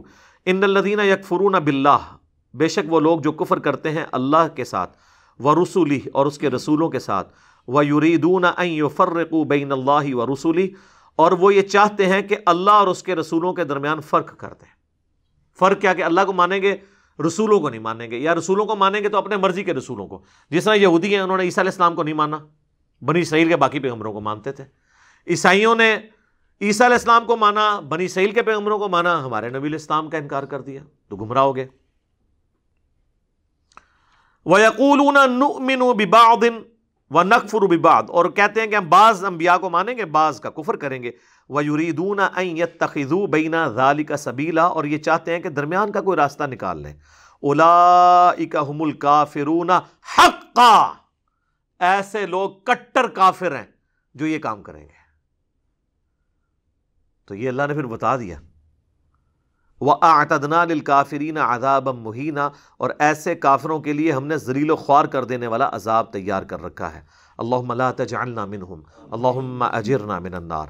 والذین آمنوا باللہ ورسلہ اور جو ایمان لائے اللہ پر اور اس کے تمام رسولوں پر، ولم یفرقوا بین احد منہم اور رسولوں میں ایمان لانے میں کوئی فرق نہ کرے. مرتبے میں فرق ہے اپنی جگہ، وہ تو قرآن نے خود کیا ہے. یعنی تفریق بین الرسل یہ کفر ہے، اور تفضیل بین الرسل یہ ایمان ہے، بشرطے کہ کسی نبی کی توہین نہ ہو. اولئک سوف یؤتیہم اجورہم، ایسے لوگوں کو اللہ تعالیٰ ان کے اعمال کا پورا پورا اجر دے گا. وکان اللہ غفور الرحیم اور اللہ تعالیٰ بخشنے والا مہربان ہے. اللہم اجعلنا منہم مع النبیین والصدیقین والشہداء والصالحین آمین.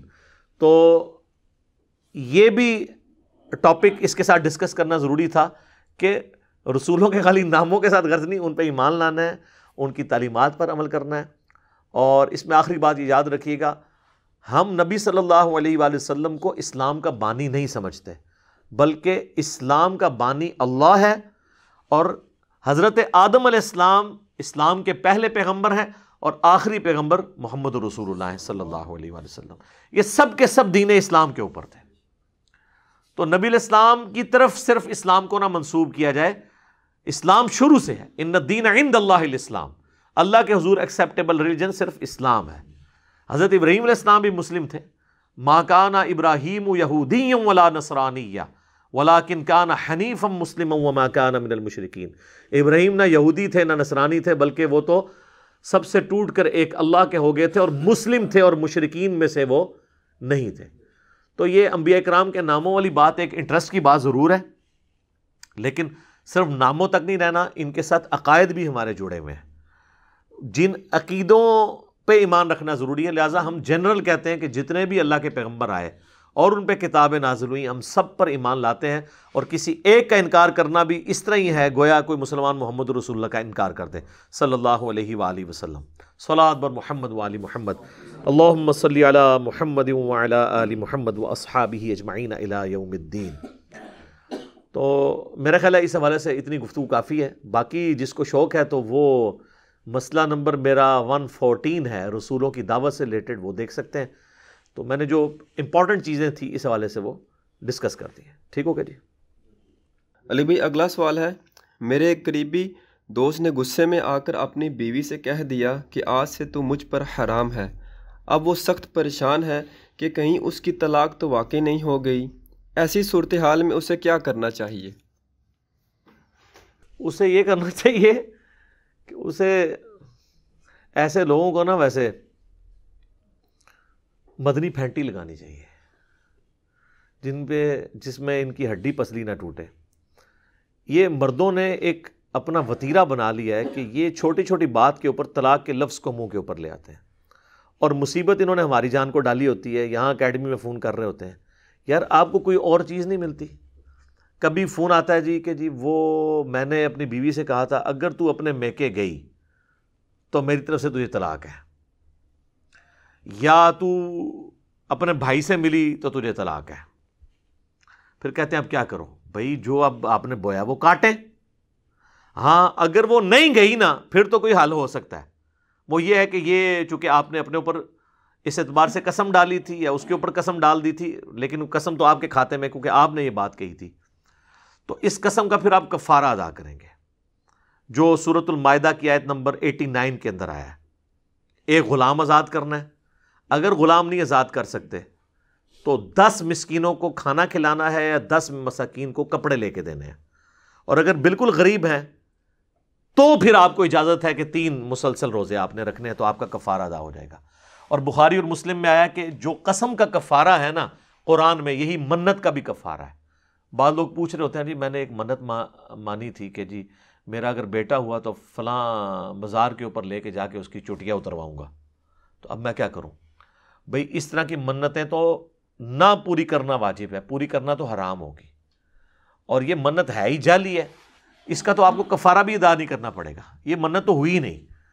جو منت شرعی منت ہے، مثلا بعض لوگ منت مان لیتے ہیں کہ اگر میں پاس ہو گیا تو روزانہ 100 نفل پڑھوں گا، جن کے زیادہ پیپر خراب ہوئے ہوتے ہیں نا وہ ذرا بڑی، یا میں 1000 نفل پڑھوں گا ایک دفعہ ہی۔ یہ وہ بیچارے مان لیتے ہیں جنہوں نے نماز بھی نہیں 5 وقت کی کبھی پڑھی ہوتی، وہ پھر مصیبت پڑ جاتی ہے۔ تو بھائی پھر آپ اپنی قسم توڑ دیں، منت توڑ دیں، اس کا کفارہ ادا کر دیں، ایک غلام آزاد کر دیں، وہ تو آج کل کے دور میں ظاہر ایبسلیٹ ہو چکا ہے، 10 مساکین کو کھانا کھلائیں یا کپڑے لے دیں، اس میں یا موجود ہے۔ اور کوئی غریب آدمی ہے نا، اگر یہ نہیں افورڈ کر سکتا اس کے لیے 3 مسلسل روزے ہیں، ورنہ آپ کو یہ پہلے 2 آپشن ہی لینے پڑیں گے۔ تو یہ جنہوں نے اپنی بیویوں کے اوپر اس طرح کی قسم ڈالی ہوتی ہے نا فلاں جگہ گئی تو وہ آپ ڈالنے کے بعد نا جانے سے پہلے آپ پوچھ لیا کریں، اس نے تو جانے سے باز کوئی نہیں آنا، تو مہربانی کریں آپ اس کو بچا لیں۔ تو یہ اس قسم کی اوٹ پٹانگ حرکتیں کرتے ہیں اور پھر ہمیں فون کر کے تنگ کر رہے ہوتے ہیں۔ اچھا، لوگ یہ بھی اس طرح کا بھی سوال کر لیتے ہیں کہ جی وہ کسی نے اپنی بیوی کو کہہ دیا کہ تو میرے اوپر حرام ہے، یعنی غصہ آیا نا تو کہہ دیا تو میرے اوپر حرام ہے۔ اب ظاہر ہے کہ حرام کا تو مطلب طلاق والا ہی ہوتا ہے، لیکن وہ کہتے ہیں جی ہم نے جو ہے نا وہ ایک جنرل بات کے طور پہ بات کی تھی غصے میں کہ حرام ہے، یعنی میں آندہ سے تجھ سے کلام نہیں کروں گا، اس معنی میں نہیں تھا کہ میرے دماغ میں کہیں طلاق بھی تھی، تو پھر یہ اس کی تعویل قبول کی جائے گی۔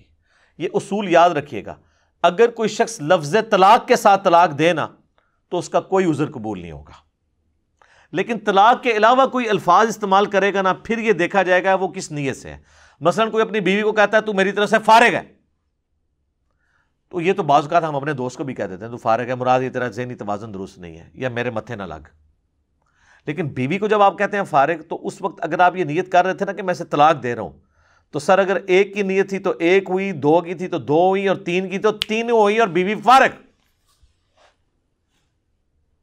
لیکن اگر کوئی کہتا نا میں نے مذاق میں طلاق دی تھی، تو اس کی کوئی پھر جسٹیفیکیشن نہیں ہوگی۔ وہ ابو داؤد ترمذی میں حدیث موجود ہے کہ 3 چیزیں مذاق میں بھی ہو جاتی ہیں، طلاق، نکاح اور رجوع۔ وہ چونکہ لفظ آپ نے طلاق کا بولا تو اس کی تعویل نہیں ہوگا، لہذا یہ ٹی وی ڈراموں میں جو جھوٹی موٹی طلاقیں اور نکاح ہو جاتے ہیں نا بعض اوقات، تو وہ اسٹیبلش ہو جاتے ہیں۔ یہ ذرا ذہن میں رکھیے گا کہ اگر میاں بیوی اکٹھے کام کر رہے تھے ٹی وی ڈرامے میں اور خاوند نے بیوی کو طلاق دے دی اور وہ کہ یہ ڈرامہ ہے، تو ڈرامہ لگ گیا تھوڑے نال، یہ ذہن میں رکھیے گا، ٹھیک ہے۔ اور جھوٹی موٹی اگر نکاح پڑھایا تو وہ بیوی بن گئی اس کی، جی یہ شرعی مسئلہ ہے، تو میں حدیث بیان کر رہا ہوں۔ اچھا، تو یہ جو آپ کو چھوٹے چھوٹے اس طرح کے مسئلے پوچھ رہے ہیں، میں نے کہا تھا کہ جی وہ تو میرے اوپر حرام ہے، تو اس پہ نیت کا اعتبار ہوگا۔ اگر تو اس نے بس ایویں ایک لفظ جملہ بولا تو وہ لفظ جملہ ہی شمار ہوگا، طلاق واقع نہیں ہوگی۔ اور اگر طلاق کی نیت تھی تو 1 2 3 اس کی کیا نیت تھی وہ شمار ہوگی۔ اس کی سپورٹ میں وہ حدیث ہے ابو داؤد اور ترمذی کے اندر، ایک صحابی نے اکٹھی 3 طلاقیں دے دی اپنی بیوی کو، طلاق بتہ کہا جاتا ہے۔ پھر نبی علیہ السلام کے پاس آ گیا، یا رسول اللہ علیہ وسلم رجوع کا کوئی سلسلہ؟ آپ نے فرمایا کہ 3 طلاقیں ہوئی ہیں۔ وہ کہنے لگا نہیں یا رسول اللہ، میں نے 1 طلاق کی نیت سے 3 طلاقیں دی تھی، کیونکہ عرب کی عادت تھی کہ وہ ایک بات کو 3 دفعہ ریپیٹ کرتے تھے۔ تو رسول اللہ نے پھر اس پہ اکتفا نہیں کیا، آپ فرمایا کہ تو اللہ کی قسم اٹھا کے تو نے 1 طلاق کو 3 دفعہ ریپیٹ کیا ہے 1 کی نیت سے، نہ کہ 3 کی نیت سے۔ تو انہوں نے کہا اللہ کی قسم میں نے جو اس کو 3 دفعہ کہا نا طلاق طلاق طلاق، تو 1 طلاق مجھے بھی پتا ہے کہ یعنی 1 طلاق ہی ایک وقت میں دینی چاہیے، اکٹھی طلاق دینا تو 3 حرام ہے۔ سنن نسائی میں حدیث ہے، نبی علیہ السلام کو اتنا غصہ آیا جب آپ کو بتایا گیا، تو آپ صلی اللہ علیہ وآلہ وسلم کہ غصہ دے کے صحابی نے کہا یا رسول اللہ آپ اجازت دیں میں اس کو قتل کر دوں جا کے جس نے کٹھی 3 طلاقیں دی ہیں. تو صحابہ کو پتہ تھا یہ اللہ کی حدوں کو توڑنا ہے, لیکن اسٹیبلش ہو جاتا تھا. یہ علیحدہ سے ایک ٹاپک ہے, میری ویڈیوز کے ایک موجود ہے, اس میں اہل حدیث کا مسئلہ بالکل غلط ہے. تو اب اس طریقے سے اگر کوئی شخص یعنی کہہ دیتا نا کہ تو مجھ پہ حرام ہے, تو اب اس کی نیت کا اعتبار ہوگا. اور اگر اس نے ویسے کہا تھا حرام ہے تو پھر اب چونکہ میاں بیوی کا رشتہ ہے سینسٹیو, تو اب اس کے اوپر لگے گا حکم زہار, جو ہے سورۃ المجادلہ پارہ نمبر 28 کے پہلے صفحے کے اوپر موجود ہے کہ نبی علیہ السلام کے مبارک زمانے میں بھی لوگ زہار کیا کرتے تھے. زہار لفظ زوئیں ہا الف را اور زوئیں کے نیچے وا کے نیچے زیر. زہار کا طریقہ یہ ہوتا تھا کہ وہ اس وقت اپنی بیوی کو طلاق دینے کے لیے نا یہ لفظ استعمال کرتے تھے, تو میرے پہ اسی طرح حرام ہے معاذ اللہ جس طرح میری ماں مجھ پہ حرام ہے. اب ظاہر ماں تو ہمیشہ کے لیے حرام ہے, تو اس زمانے میں یہ طلاق کا طریقہ سمجھا جاتا تھا. اب اسلام نے اس طریقے کو کنڈیم کیا کہ اس طریقے سے طلاق نہیں ہوگی, اور پھر قرآن میں الفاظ ہیں, آپ 28ویں پارے کا پہلا صفحہ پڑھ لیں سورۃ المجادلہ, کہ اس طریقے سے تم جن کو اپنی مائیں کہہ بیٹھتے ہو نا اپنی بیویوں کو, وہ تمہاری ماں نہیں بن جائے گی, تمہاری ماں تو وہ ہے جس نے تمہیں جنا ہے. البتہ یہ ایک لغو اور جھوٹا جملہ ہے جو تم نے بولا ہے, لیکن اب یہ صرف جھوٹ بول کے خالی کھلی توبہ کرنے سے تمہارا چھٹکارا نہیں ہونا.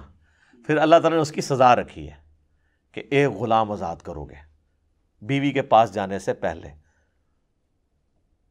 اور اگر غلام کی استطاعت نہیں, جو آج کل ایبسلیٹ ہو چکا ہے ویسے ہی, تو 60 مسلسل روزے رکھو گے. بیچ میں ایک بھی نہیں رکھا نا تو پھر دوبارہ سے گنتی شروع ہو جائے گی. اور اگر یہ نہیں رکھ سکتے تو 60 مساکین کو کھانا کھلاؤ گے, اور اس کے بعد تم پھر میاں بیوی آپس میں ساتھ رہ سکتے ہو. ادروائز زہار ہو گیا, یا یہ والا کیس جو یہ کہتے ہیں تو حرام ہوگی میرے اوپر, تو چاہے طلاق کی نیت نہیں بھی تھی, طلاق تو خیر نہیں ہوئی, لیکن اب وہ اپنی بیوی کے پاس نہیں جا سکتا جب تک یہ جرمانہ نہیں ادا کرے گا جو اللہ نے, اور اس میں بڑے سخت الفاظ ہیں کہ یہ اللہ کی حدیں ہیں, یہ تم نے حدود اللہ کا خیال رکھنا ہے, تم اپنی بیوی کے پاس نہیں جا سکتے جب تک یہ کام کر نہ لو جو یہ کفارہ جو تم نے ادا کرنا ہے. اب ایک اور کیس بھی ہو جاتا ہے بعض اوقات, وہ ایلا والا کیس ہے, یعنی اپنی بیوی کے ساتھ ناراض ہونا, جو بخاری مسلم میں آتا ہے کہ جب زیادہ نان و نفقہ ڈیمانڈ کیا امہات المومنین نے, تو نبی صلی اللہ علیہ وآلہ وسلم 1 مہینے کے لیے اپنی بیویوں سے ناراض ہو گئے تھے. پھر قرآن میں بڑی سخت آیات نازل ہوئیں, نبی علیہ السلام نے پھر ایک ایک بیوی کو کہا کہ بھی دیکھو یہ اللہ نے نازل کیا ہے کہ اگر تم اللہ کا رسول اور آخرت کو چاہتی ہو تو پھر اسی طریقے سے میرے نبی کے ساتھ گزارا کرو, ادروائز میں تمہیں طلاق دے کے چھوڑ دیتا ہوں. یہ پارہ نمبر 21ویں کا آخری 21 نمبر پارے کا آخری رکوع پڑھ کے دیکھ لیں, اتنے سخت الفاظ ہیں. تو تمام بیویوں نے کہا کہ ہم اللہ, اس کا رسول اور آخرت چاہتی ہیں, ہم اسی طریقے سے حضور کے ساتھ غربت میں گزارا کریں گی صلی اللہ علیہ وآلہ وسلم. تو نبی علیہ السلام 1 مہینہ تک اپنی بیویوں سے ناراض رہے اور گھر کے اوپر والے حصے میں چلے گئے, اور اسی میں نا حضرت عمر گئے تو آپ کے صرف ایک تہمت باندھی ہوئی تھی اور جسم پہ چٹائی کے نشان تھے. حضرت عمر نے رونا شروع کر دیا کہ اللہ کے رسول کیسر و کسرا تو دنیا کے مزے لوٹ رہے ہیں اور آپ اللہ کے رسول ہیں اور آپ کی یہ حالت ہے. تو آپ فرمایا لگتا ہے عمر ابھی بھی تم پہ دنیا کی حقیقت نہیں کھلی, کیا تم اس بات پہ راضی نہیں ہو کہ کیسر و کسرا دنیا کے مزے لوٹیں اور ہم آخرت کی سعادت.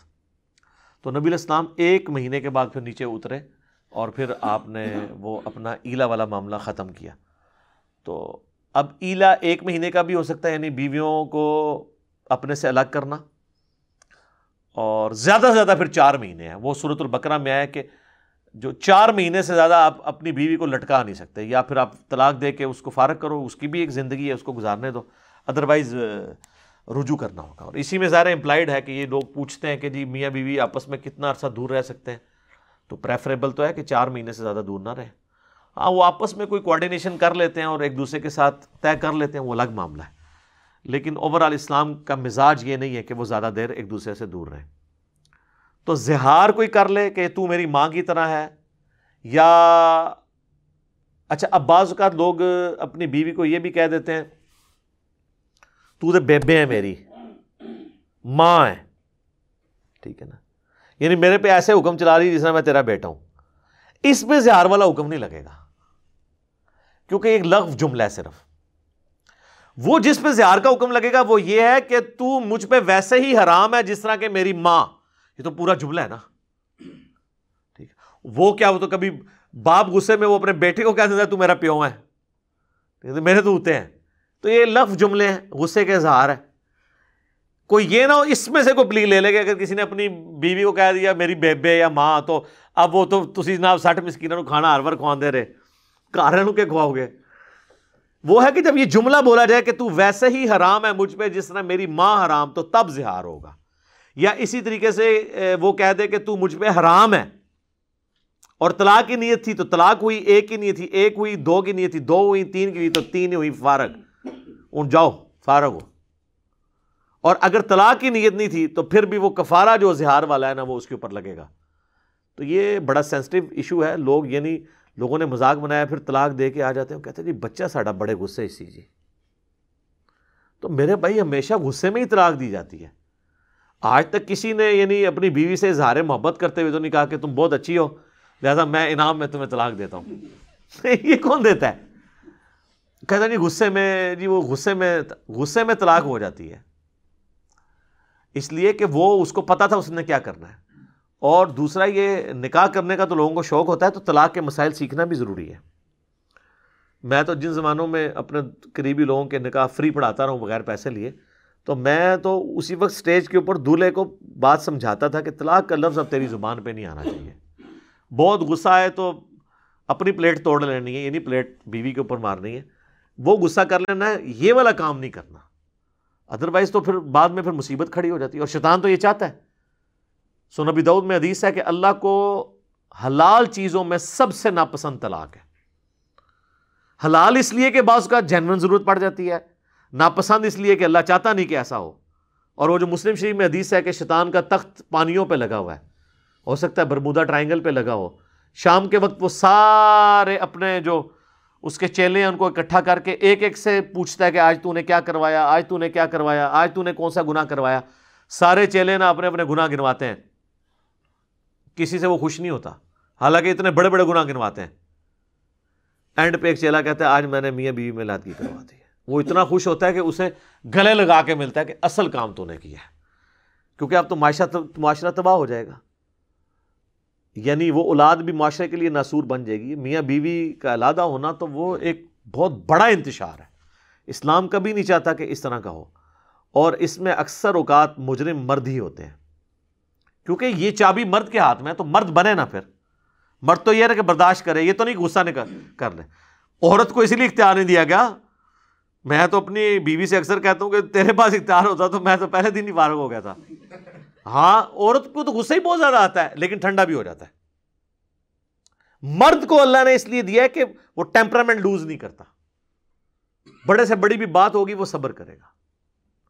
ہاں عورت کو اختیار یہ ہے کہ پھر وہ خلا لے سکتی ہے. یہ نہ مرد ظالم میں طلاق نہیں دے رہا پھر دالا سے جا کے خلا لے, اور یہ اس کا حق ہے. تو لوگ کہتے ہیں بغیر وجہ کے لے لیا. بھائی اس کا آپ کے ساتھ نہ رہنا یہ سب سے بڑی وجہ ہے, وہ اس کا حق ہے. البتہ اگر کسی نے ناحق ایسا کیا ہے نا, تو وہ ابو داؤد ترمذی میں حدیث ہے کہ جس عورت نے بغیر وجہ کے اپنے خاوند سے طلاق لی وہ جنت کی خوشبو بھی نہیں پائے گی. لیکن اس کے اگینسٹ مردوں کو بھی چاہیے. ہاں جی, بخاری مسلم میں حدیث ہے, نبی علیہ السلام نے فرمایا کہ کوئی بھی یعنی نبی علیہ السلام فرمایا کہ اپنی بیوی سے بغض نہ رکھو. اگر اس کی کئی عادتیں تمہیں ناپسند ہیں تو کئی پسند بھی ہوں گی, اور یہ ٹیڑھی پسلی سے پیدا ہوئی ہے, اسے سیدھا کرنے کی کوشش نہ کرو, اس سے نفع حاصل کرو ورنہ تم اسے توڑ بیٹھو گے, اور اسے طلاق دینا اسے توڑنا ہے. یار نبی علیہ السلام کو اگر اپنی بیویوں سے تکلیف پہنچی ہے تو باقی تو پھر کون کس کھاتے کے اندر ہے. اور یہ صرف بخاری مسلم میں نہیں ہے, قرآن میں سورۃ الاحزاب پارہ نمبر 21 کا آخری رکوع پڑھ کے دیکھ لیں کس طریقے سے اللہ تعالیٰ نے سخت الفاظ استعمال کیے ہیں. تو اس کو قرآن میں رکھا ہے, حضور کی آئلی زندگی کو بھی, تاکہ پتہ چلے کہ آپ رول ماڈل ہیں. صحیح مسلم میں حدیث ہے, دنیا برتنے کی جگہ ہے اور سب سے بہترین برتنے کی چیز نیک بیوی ہے. باقی وومن رائٹس کے اوپر میری ویڈیو دیکھ لیں آپ, میں نے کئی ایک اس میں اور احادیث بھی بیان کی ہیں. مردوں کو چاہیے کہ وہ یہ اس قسم کی نا قدغن نہ لگائیں کہ جی میں نے قسم ڈال لی ہے فلاں سے ملا تو یہ ہو جائے گا. یار کوئی اور کام کرنے والا کرو. اس طریقے سے نہ عورتیں باز آتی ہیں اور نہ وہ اس طرح کی چیزوں کو لائٹ لے رہی ہوتی ہیں. آپ کو تو پتہ نا آپ کا تو گھر اجڑ جائے گا, اور پھر آپ فتوے مانگتے پھریں گے. پھر ہمارے یہاں پہ اکیڈمی میں فون کرتے ہیں, مہربانی کر کے ہمیں تنگ نہ کیا کریں. اس کی وجہ یہ ہے کہ جب آپ نے نکاح کیا تھا تو ہمیں وہاں بلایا نہیں تھا آپ نے, نہ ہم نے نکاح آپ کا پڑھایا. نکاح کے لیے پوری ایکٹیویٹی ہوئی تھی نا, مہمان آئے تھے, رجسٹرار آیا تھا. طلاق کے مسئلے فون پہ پوچھے جاتے ہیں. طلاق اس سے سینسٹیو چیز ہے, اس کے لیے بھی آپ علماء کے پینل کے سامنے بیٹھیں, دونوں پارٹیاں بیٹھیں, اپنا معاملہ پیش کریں, اس کے بعد سولوشن ہوگا. فونوں پہ نہیں طلاق کے مسئلے ون سائیڈڈ سن کے بتائے جاتے. اور یہ پھر ریٹن میں فتویٰ لینا ہوگا اگر کسی نے کام ڈالا ہوا ہے, ذہن میں رکھیے گا. اب کئی مرد ہیں وہ اپنی بیوی کو 3 طلاقیں دیتے ہیں, پھر وہ فتوے لے کے ساتھ رہنا شروع کر دیتے ہیں. تو ایسی عورتوں کو میری ریکویسٹ ہے کہ اگر ان کو پتہ ہے نا کہ ان کے خامن نے 3 طلاقیں دی ہیں اور اب وہ مکر رہا ہے, تو دنیا کے قانون میں تو مرد کی بات مانی جائے گی اگر کوئی پروف نہیں ہے آپ کے پاس. لیکن چونکہ آپ کو پتہ چل گیا کہ یہ 3 طلاقیں ہو چکی ہیں, تو اب آپ اس کی بیوی نہیں ہو, آپ خلا کے لیے اپلائی کر دو, کیونکہ آپ کو تو پتہ ہے. اب آپ آنکھیں بند کر کے اس کے ساتھ نہیں رہ سکتی, ذہن میں رکھیے گا کہ جی چونکہ مرد کی بات مانی جائے گی تو لہٰذا اب عورت کے جی فتویٰ تو اس کے حق میں ہے تو میں بھی گزارا کروں. بھائی تمہیں تو پتہ ہے نا, تم نہ اس کے ساتھ رہو, خلا لے لو, کیونکہ طلاق تو اسٹیبلش ہو چکی ہے. تمہیں تو تمہارے علم میں تو ہے نا اس نے یہ کیا ہے. کئی مرد بعد میں مکر جاتے ہیں دے کے, اور پھر لوگ پوچھ رہے ہوتے ہیں جی واٹس ایپ پہ ہو جاتی ہے, جی ٹیکسٹ میسج پہ ہو جاتی ہے, جی ہو جاتی ہے جی, ٹیکسٹ میسج پہ بھی, واٹس ایپ کے اوپر بھی. اکیلے بند کمرے میں بیٹھ کے بھی آپ طلاق دیں گے نا تو طلاق ہو گئی. وہ کہتے ہیں جی وہ بیوی کو تو پتہ ہی نہیں ہے. بیوی کو تو بعد میں پتہ چل جائے گا نا, آپ نہیں بتانا ہے نا. وہ ایک فقہی مسئلہ لکھا تھا پرانے بزرگوں نے. اب بزرگ بھی اس طرح کر کے کان پکڑتے رہے نا, تو وہ آج تک وہ کان پکڑا ہی ہوا ہے کہ جی وہ اگر کوئی خط میں لکھے, وہ ایک فرضی مسئلہ, اگر کوئی خط میں لکھے کہ جیسے ہی میرا مکتوب تمہیں ملے تم مطلقہ ہو. ایڈی مشکل اردو تو کون لکھے گا, ایک ریڑھ لتری بیچارہ لکھے گا, ہم بندہ نہیں لکھے گا. تو کہتے ہیں جی وہ پھر نا, یہ جب خط اگر عورت تک نہ پہنچے تو اس سے طلاق نہیں ہوگی. تو بالکل ٹھیک ہے, اس کیس میں تو واقعی نہیں ہوگی, کیونکہ اس میں الفاظ ہیں کہ جیسا ہی میرا خط ملے تو تمہیں طلاق ہوگی. اگر خط نہیں ملا تو طلاق نہیں ہوگی. اس لیے وہ کہتے ہیں راستے ڈاکیوں پھاڑ لو جی کس طریقے. لیکن سر اگر اس نے اس ڈاک میں یہ لکھا ہوا ہے کہ میں تمہیں طلاق دیتا ہوں, تو وہ جس وقت اس نے ہوں لکھ دیا نا, اب اس کے بعد وہ بھی آگ لگا دینا اس خط کو, تو طلاق ہو چکی. اب وہ ڈاکی والا کام نکل گیا. تو یہ کیس یہ والا تھا کہ جیسے ہی تمہیں خط ملے تو متعلقہ ہو. اس طرح تو نہیں کوئی لکھتا, آج کل کوئی اس طرح لکھے گا.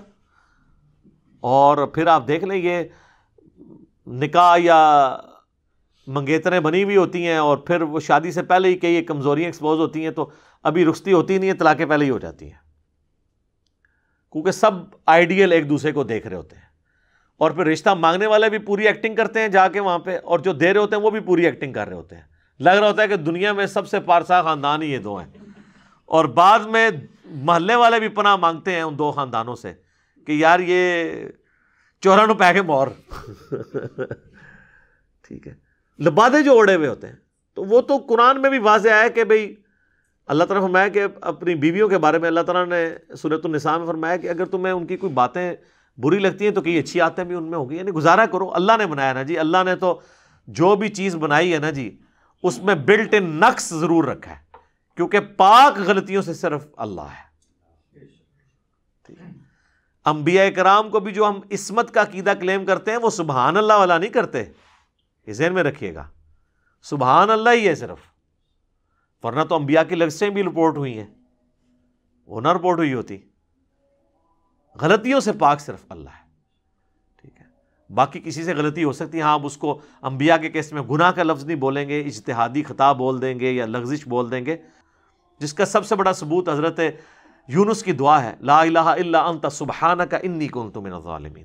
اے اللہ تو تو پاک ہے نا, تیرے سوا کوئی معبود نہیں, تو تو غلطی کر ہی نہیں سکتا. انی کنت من الظالمین, میں تو انسان ہوں نا, غلطی تو کروں گا.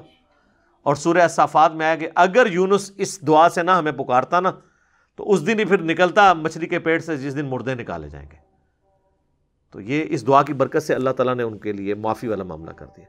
تو بہرحال کئی ایک چیزیں اس میں نے اوورال کور کر دی ہیں، چھوٹے چھوٹے مسائل لوگ پوچھتے رہتے ہیں تو میں نے اس کو کوشش کی ہے کور کر دوں. باقی کئی ایک ویڈیوز موجود ہیں جو آپ دیکھ سکتے ہیں. تو یہ آپ حرکتیں چھوڑ دیں یہ والی، اور یہ فونوں کے پر یہ معاملات نہ کیا کریں. اور طلاق کا لفظ ایک مسلمان کو زیب نہیں دیتا شادی شدہ کو کہ وہ اپنے زبان کے اوپر لے کے آئے.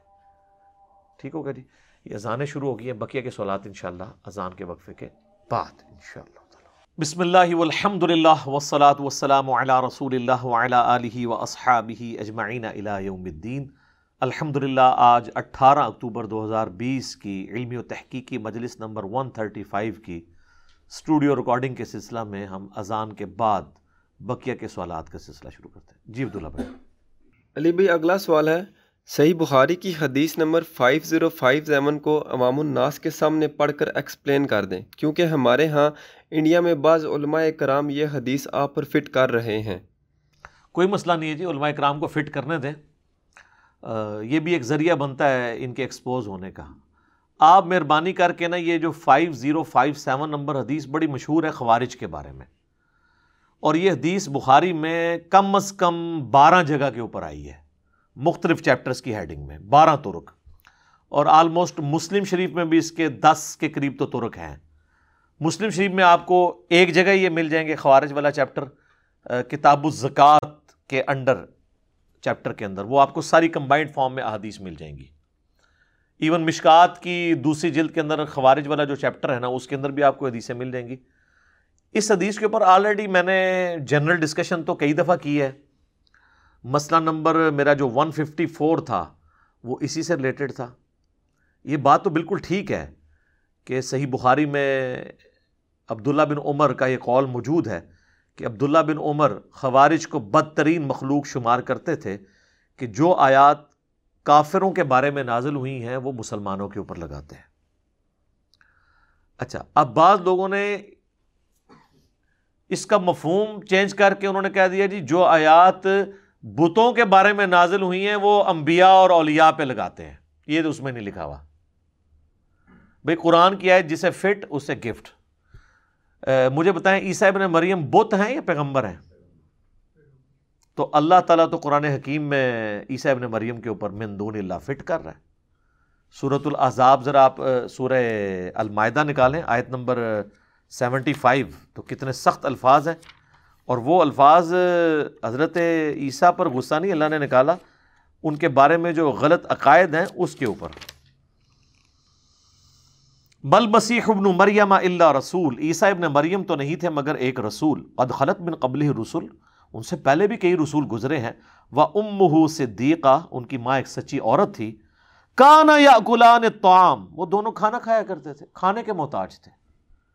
انظر کیف نبین لہم الآیات، دیکھو تو صحیح ہم کس طرح اپنی آیات کو کھول کھول کر بیان کرتے ہیں. ثم انظر انا یؤفکون، پھر انہیں بھی دیکھو یہ کس طرح حق سے پھرے جا رہے ہیں. قل اتعبدون من دون اللہ، اے نبی تم فرماؤ کیا تم اللہ کے سوا ان کو، عیسیٰ اور ان کی ماں کو، ان کی عبادت کر رہے ہو؟ وہ کہتے ہیں دیکھیں جی یہاں تو ہے عبادت کر رہے ہو، تو ہم تو اولیاء اللہ کی عبادت نہیں کرتے. عبادت میں صرف ایاک نعبد شامل ہے، وایاک نستعین شامل نہیں ہے. چلیں پھر ہم بھی سیک آف آرگومنٹ ایگری کر لیتے ہیں، لیکن اس کے ساتھ اللہ نے فرمایا ما لا یملک لکم ضر ولا نفع، جو نہ تمہارے نفع کے مالک ہیں نہ نقصان کے. کون؟ عیسیٰ اور ان کی ماں. واللہ هو السمیع العلیم، اور اللہ ہی ہے جو سننے والا اور علم والا ہے. ہر چیز کا سننے والا، ہر چیز کا علمی اللہ کے ساتھ خاص ہے. تو یہ کوالٹی چونکہ کسی اور میں ہے ہی نہیں ہے، تو لہٰذا وہ نفع نقصان کا مالک نہیں ہو سکتا. تو عیسیٰ ابن مریم کی کوئی عبادت کرے یا نہ کرے، اللہ نے کہہ دیا عیسیٰ اور اس کی ماں نفع نقصان کے مالک نہیں ہے. تو شیخ عبد القادر جیلانی کیسے ہو سکتے ہیں نفع نقصان کے مالک؟ ایک انبیاء میں اولو العزم عیسیٰ ابن مریم، اور ایک اولیاء اللہ میں سے اولو العزم عیسیٰ ابن مریم کی ماں سیدہ مریم. تو یہ بالکل قرآن کا واضح فتویٰ ہے. تو خوارج کا ایٹیچیوڈ تب ہے جب آپ نہ حق کسی کے اوپر فتویٰ لگا دیں، ورنہ قرآن کی آیات جنرل ہیں، جسے فٹ اسے گفٹ. اور جس طبقے کی طرف سے یہ بات زیادہ اٹھائی جاتی ہے نا، بریلوی مکتب فکر کی طرف سے، وہ تو خود لگا رہے ہوتے ہیں. ہر گستاخ رسول کو کہتے ہیں بعد ذالک زنیم. سورہ قلم کی آیت پڑھتے ہیں ولید ابن مغیرہ کے بارے میں کہ وہ آؤٹ آف ویڈ لاک پیدا ہوا تھا، حلال زادہ نہیں تھا. تو یہ تو ہر گستاخ رسول کو کہتے ہیں، اور وہ جب تک اپنے فرقے میں رہتا ہے حلال زادہ ہوتا ہے، جس نے فرقہ چھوڑتا ہے تو بعد ذالک زنیم، اور دوبارہ واپس آ جائے تو پھر دوبارہ حلال زادہ ہو جائے گا. اگر کوئی دیوبندی جو پیدائشی دیوبندی تھا وہ ہو گیا بریلوی، تو اب اس کو کہیں کہ یہ ہے تو وہ وہی ہے لیکن اب یہ ہو گیا ہے، کیونکہ وہ دوبارہ تو جو حلال نہیں ہے تو حلال تو نہیں ہو سکتا، تو کیا کریں گے؟ تو یہ پڑھتے ہیں آیات ان کے اوپر.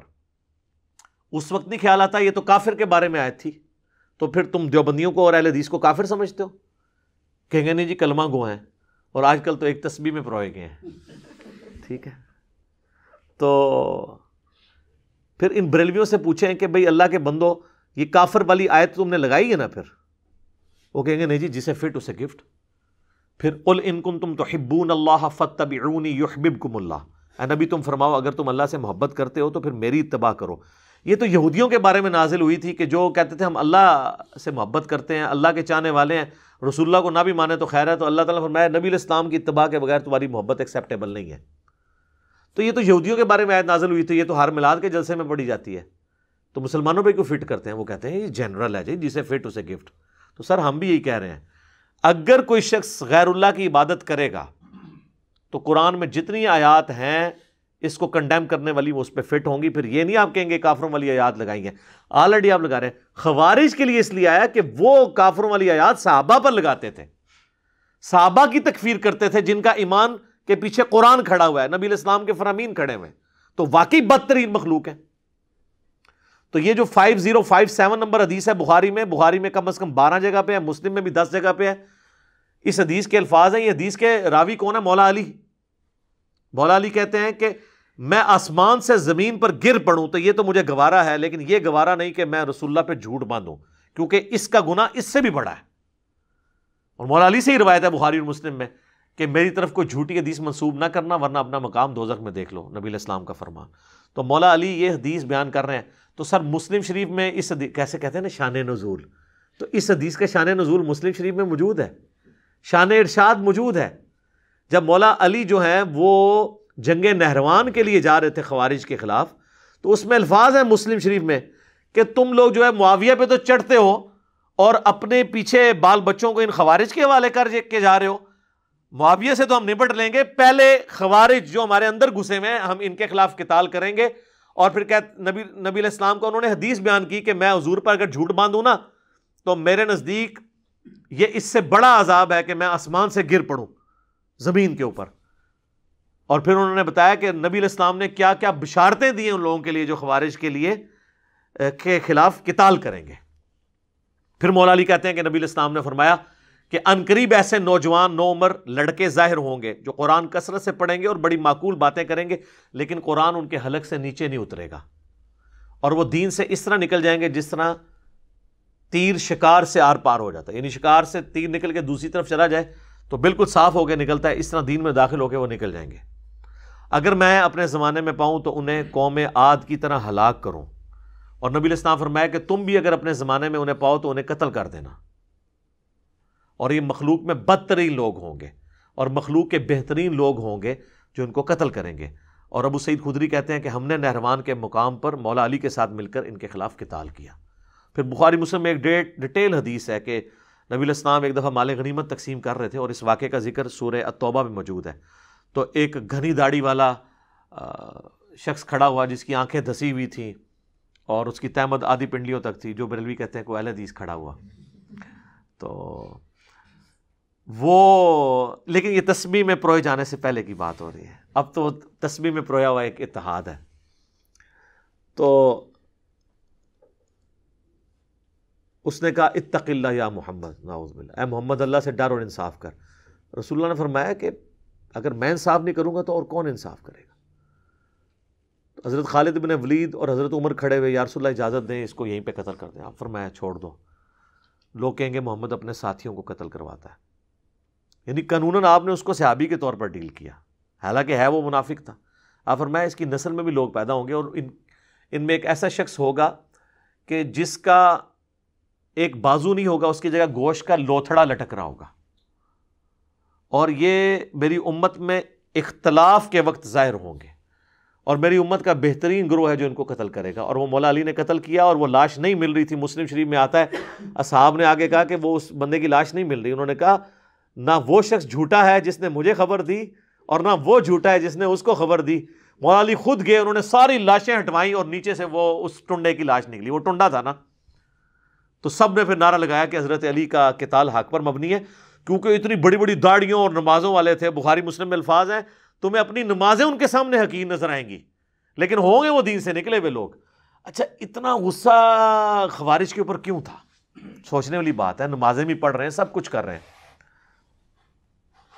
اگر آپ مجھ سے پوچھیں نا تو میرا زیادہ غصہ جو ہے وہ اصحاب صفین کے اوپر ہے۔ اصحاب جبل تو چلے، انہوں نے تو توبہ کر لی، خوارج پہ اتنا غصہ کیوں ہے؟ اس کی وجہ یہ کہ خوارج نے مولا علی کو کمزور کیا ہے۔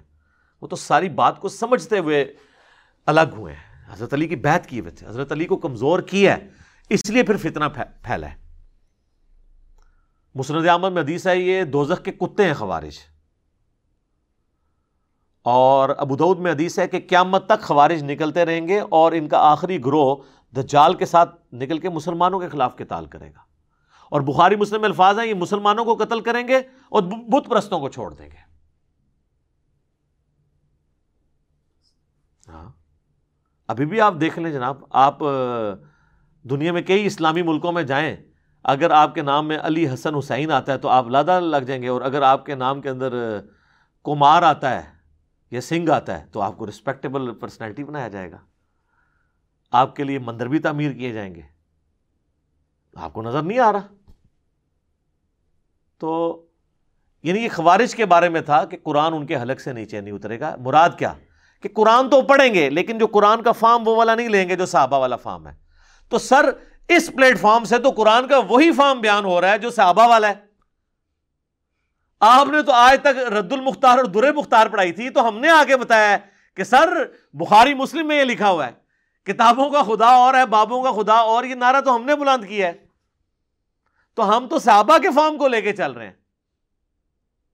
قرآن حلق سے نیچے نہیں اترے گا۔ اس کی میں آپ کو مثال دے دیتا ہوں۔ یہ جو لوگ آپ کو کہہ رہے ہیں سب سے پہلے ان پہ فٹ ہوتی ہے، محفل قرات کرواتے ہیں نا، سورہ فاتحہ طرز لگا کے پڑھتے ہیں نا، ایاک نعبد و ایاک نستعین، باہر نکل کے پھر یا شیخ عبد القادر جیلانی مدد کیوں کہتے ہیں؟ اس لیے کہ قرآن انہوں نے زبان سے پڑھا ہے، ایاک نعبد و ایاک نستعین۔ وہ حلق سے نیچے اترا ہوتا نا اگر، تو پھر نماز کے بعد بھی اللہ ہی کو پکار رہے ہوتے، بابوں کو نہ پکار رہے ہوتے۔ وہی تو تمہارے بارے میں ہے کہ حلق سے نیچے نہیں اترے گا، یعنی وہ زبانی کلامی تو بات کر رہے ہیں، دل پہ اس پہ ایمان نہیں لاتے کہ جو اس کا فارم لینا چاہیے۔ یہ تو ان لوگوں کے بارے میں فٹ ہوتی ہے، اور یہ تو خوارج کے بارے میں فٹ ہوئی ہوئی ہے۔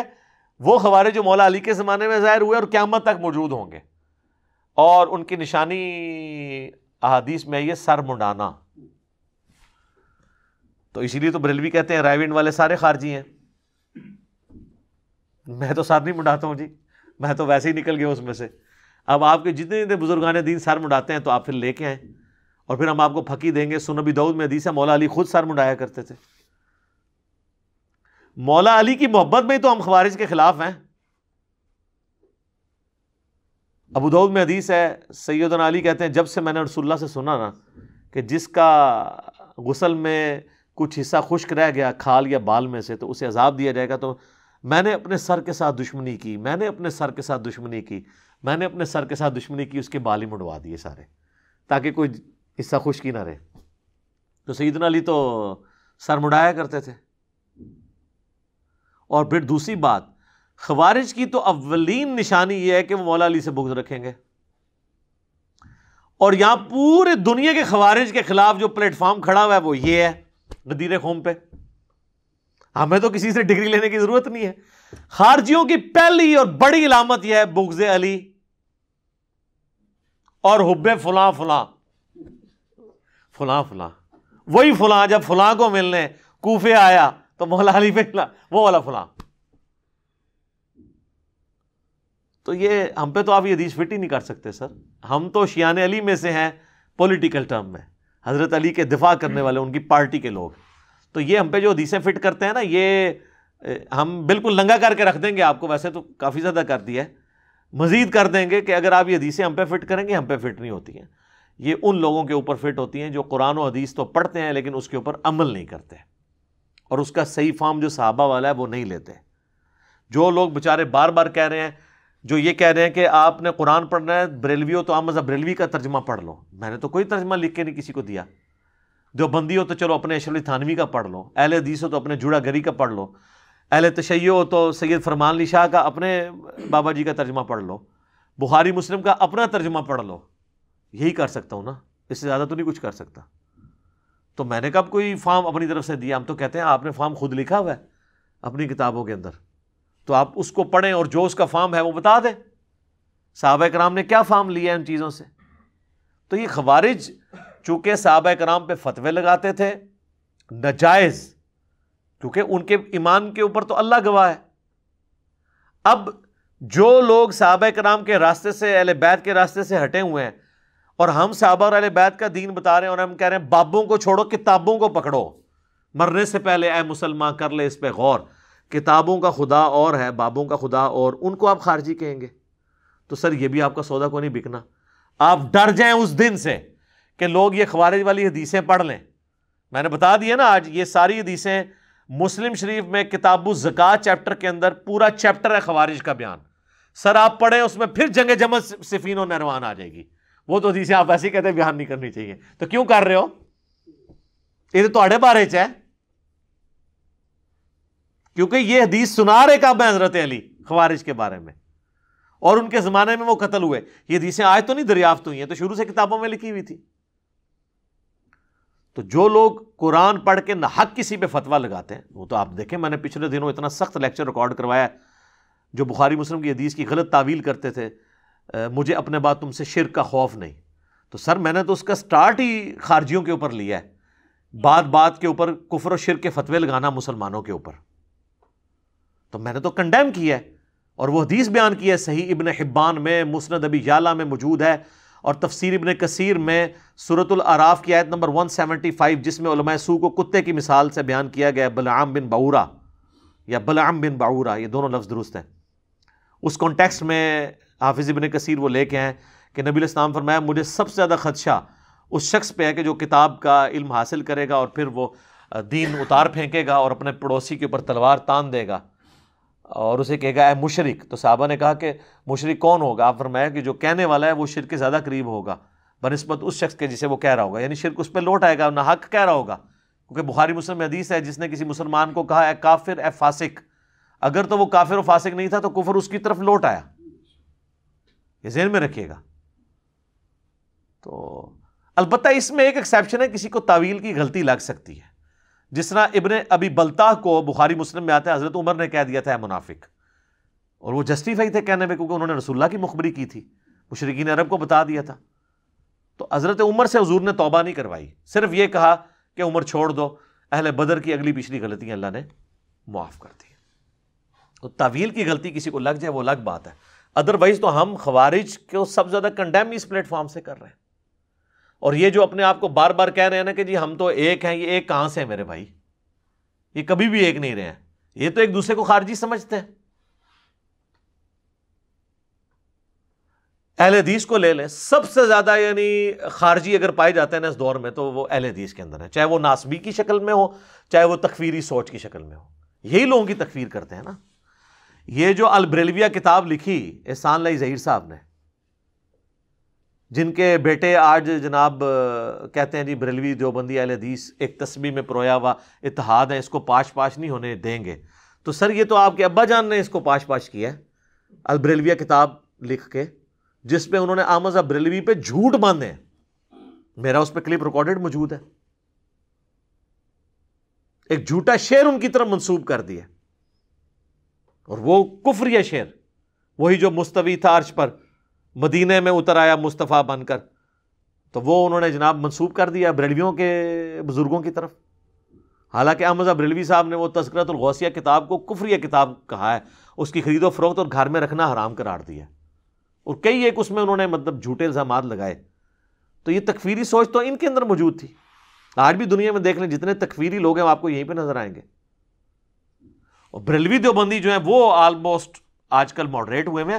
ادر پرانے بزرگ تو ایک دوسرے کی تکفیر کرتے تھے, الفاظ ذرا مختلف استعمال کرتے تھے. جس طرح کوئی شخص طلاق دینے کے لیے مختلف لفظ استعمال کرتا ہے نا, تو میری طرح سے فارغ ہے, یا آندہ سے تو مجھ پہ حرام ہے, بس اس طرح کے الفاظ استعمال کرتے تھے. کام وہی ڈالا ہوا ہے.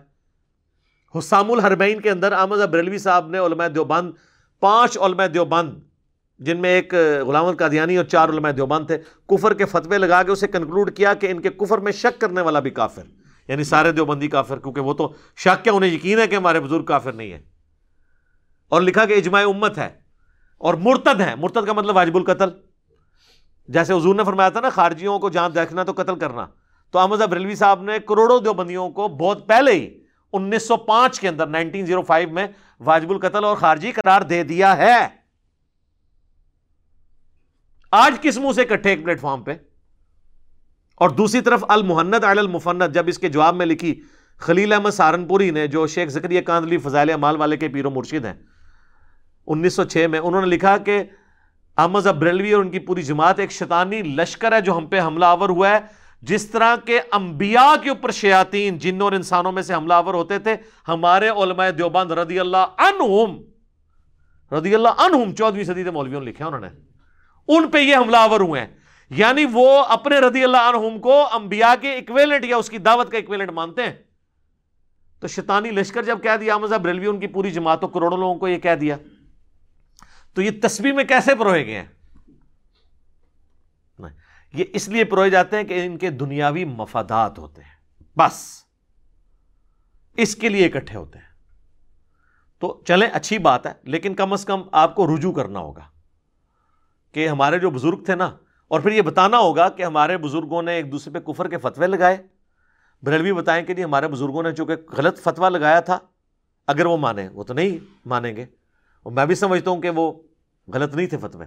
بہرحال یہ امت کو جوڑنے کے لیے کہیں کہ جی ایک بابے کی قربانی دے دیں کہ ان پہ وہ کفر لوٹ آیا تھا, تو وہ فارغ ہوئے ہیں. آپ ساروں کو اسلام کی ڈگری دیوبندیوں کو, اور دیوبندی کہہ دیں کہ ہمارے بزرگوں نے آپ پہ غلط فتویٰ لگایا تھا, اسی ایک خلیل احمد سہارنپوری پہ ہی لوٹا ہے, باقی سب مسلمان ہیں.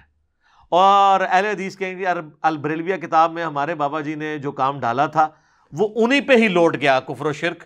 اب وہ جو ہے وہ اس حالت میں دنیا سے چلے گئے. سارے بریلویوں کو ہم جو ہے نا وہ جنت کی گارنٹی دیتے ہیں. آؤ نا جناب مداح نہیں چھوڑ.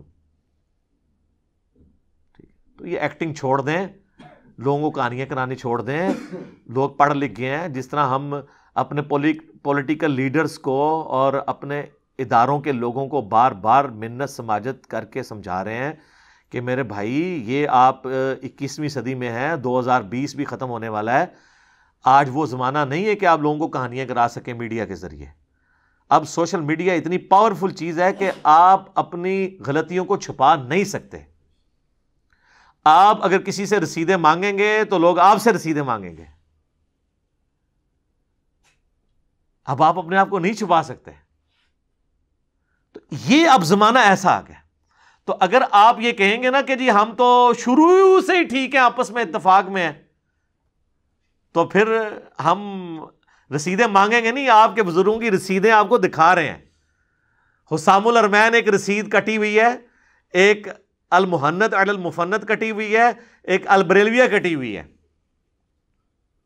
رسیدیں تو ہمارے پاس کٹی ہوئی موجود ہیں, ہم دکھائیں گے آپ کو.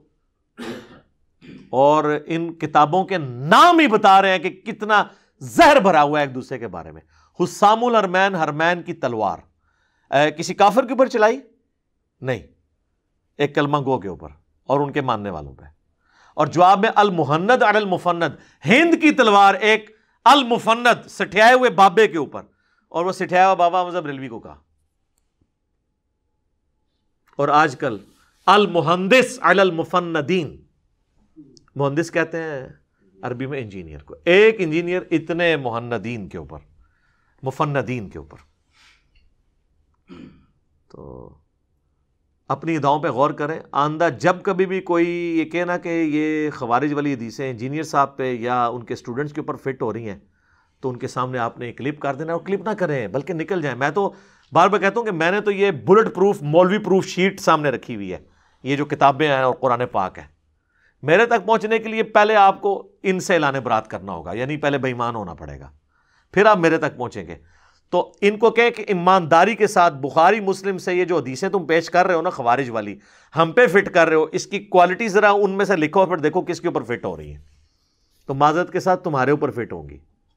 اور یہ اتنے جاہل ہیں، کوئی کتابوں سے بات کرے وہ کہتے ہیں جی وہ جی گدھے پہ کتابیں لاد دینا تو کیا فرق پڑتا ہے، وہ جی قرآن میں تو گدھے کی مثال آئی ہے، وہ سر وہ آپ کی ہے۔ سورہ جمعہ کھول کے دیکھیں، اللہ تعالیٰ نے علماء یہود کو کہا ہے کہ یہ گدھے کی مثال ہے، کہ ان کو تو سب سے پہلے رسول اللہ کی دعوت قبول کرنی چاہیے تھی، یہ اہل علم تھے، ان کی کتابوں میں نبی علیہ السلام کی پروفیسیز موجود تھیں، اور یہ کافر بن گئے، تو ان کی مثال گدھے کی سی ہے، جیسے گدھا کتاب تو اٹھا سکتا ہے، کتاب پڑھ کے استفادہ نہیں کر سکتا۔ آج کے دور میں وہ گدھے ہیں کہ جنہوں نے شوکیسوں میں بخاری مسلم رکھی ہوئی ہے لیکن اس سے استفادہ نہیں کرتے، گویا کہ انہوں نے وہ ان کتابوں کا بوجھ اٹھایا ہوا ہے۔ تو جو استفادہ کر رہا ہے وہ تو گدھا نہیں ہے، بلکہ ہم تو گدھوں کو بھی کہہ رہے ہیں کہ گدھے نہ بنو، یہ کتابیں باہر نکالو اور جھاڑو اس کو، دیکھو اس کے اندر کیا لکھا ہوا ہے۔ اور وہ کیا فٹ کر رہے ہوتے ہیں، وہ جی گدھے کی مثال بیان ہوئی ہے، گدھے کی مثال، وہ تو آپ کی مثال بیان ہوئی ہے، وہ جی قرآن میں آ گیا کہ اس قرآن کے ذریعے اللہ تعالیٰ گمراہ بھی کرتا ہے اور اللہ تعالیٰ ہدایت بھی دیتا ہے۔ استغفر اللہ، یہ تو کلمہ کفر ہے۔ اگر کوئی شخص یہ مطلق عقیدہ رکھتا ہے نا کہ اللہ تعالیٰ نے قرآن لوگوں کو گمراہ کرنے کے لیے نازل کیا ہے، تو سر یہ تو پھر آپ کسی کافر کو کیا یہ کتاب دیتے وقت کہیں گے جی یہ کتاب لے لیں، 50-50 چانس ہے یا تو گمراہ ہو جائیں گے، تو یا وہ کہے گا کال ہی رکھو۔ قرآن تو کہہ رہا ہے ہدی للناس، پوری انسانیت کے لیے ہدایت ہے، وبینات من الہدی والفرقان، روشن دلائل ہیں اس کے اندر، اور حق اور باطل میں تمیز کرنے والی یہ کتاب ہے، اور آپ کہہ رہے ہیں اس کو پڑھ، وہ پڑھے تو صحیح۔ وہ اللہ تعالیٰ نے ان لوگوں کا کہا ہے کہ جو قرآن کی مثالوں کا، قرآن میں جو مکھی کی مثال آئی، مکڑی کی ہے، اس کا مذاق اڑاتے ہیں، تو اللہ تعالیٰ نے فرمایا جو اہل ایمان ہے نا وہ تو ایمان لاتے ہیں اس کتاب پہ، اور جو ماننے والے نہیں ہیں نا وہ کہتے ہیں یہ اللہ تعالیٰ نے یہ چھوٹی چھوٹی مثالیں کیوں بیان کی ہیں، تو اللہ تعالیٰ نے ان کو الزامی جواب کے طور پہ ٹونٹ کرتے ہوئے کہا ہے کہ یہ اس لیے کیا تاکہ تم گمراہ ہو، مراد یہ کہ تم اس کو نہ مان کر گمراہ ہو اور اہل ایمان مان کے ہدایت پہ آ جائیں۔ تو قرآن کو نہ ماننے والا گمراہ ہے، جو کہتا ہے قرآن پڑھو، بخاری پڑھو، مسلم پڑھو، وہ تو سر حجۃ الوداع کے خطبے پہ کھڑا ہوا ہے، وہ تو غدیر خم کے خطبے پہ کھڑا ہوا ہے، تو اس کو یہ کہنا کہ یہ خوارج والی حدیثیں آپ پہ فٹ ہوتی ہیں۔ سر میں نے جس طرح چیلنج کیا نا کہ یہ جتنی حدیثیں ہمارے بارے میں پیش کرتے ہیں نا، یہ حدیثیں پوری ممبر سے بیان نہیں کر سکتے، آج تک یہ خوارج والی حدیث بھی نہیں بیان کر سکتے، یہ ساری کی ساری حدیثیں خود بخود ان کے اوپر فٹ ہو جائیں گی۔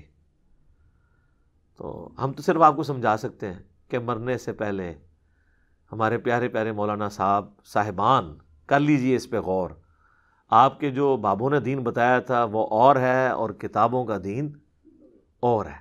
پھر کہتے ہیں دیکھیں جی ہمارے بزرگوں کی اتنی قربانیاں ہیں، وہ ساری رائے گاں گئی۔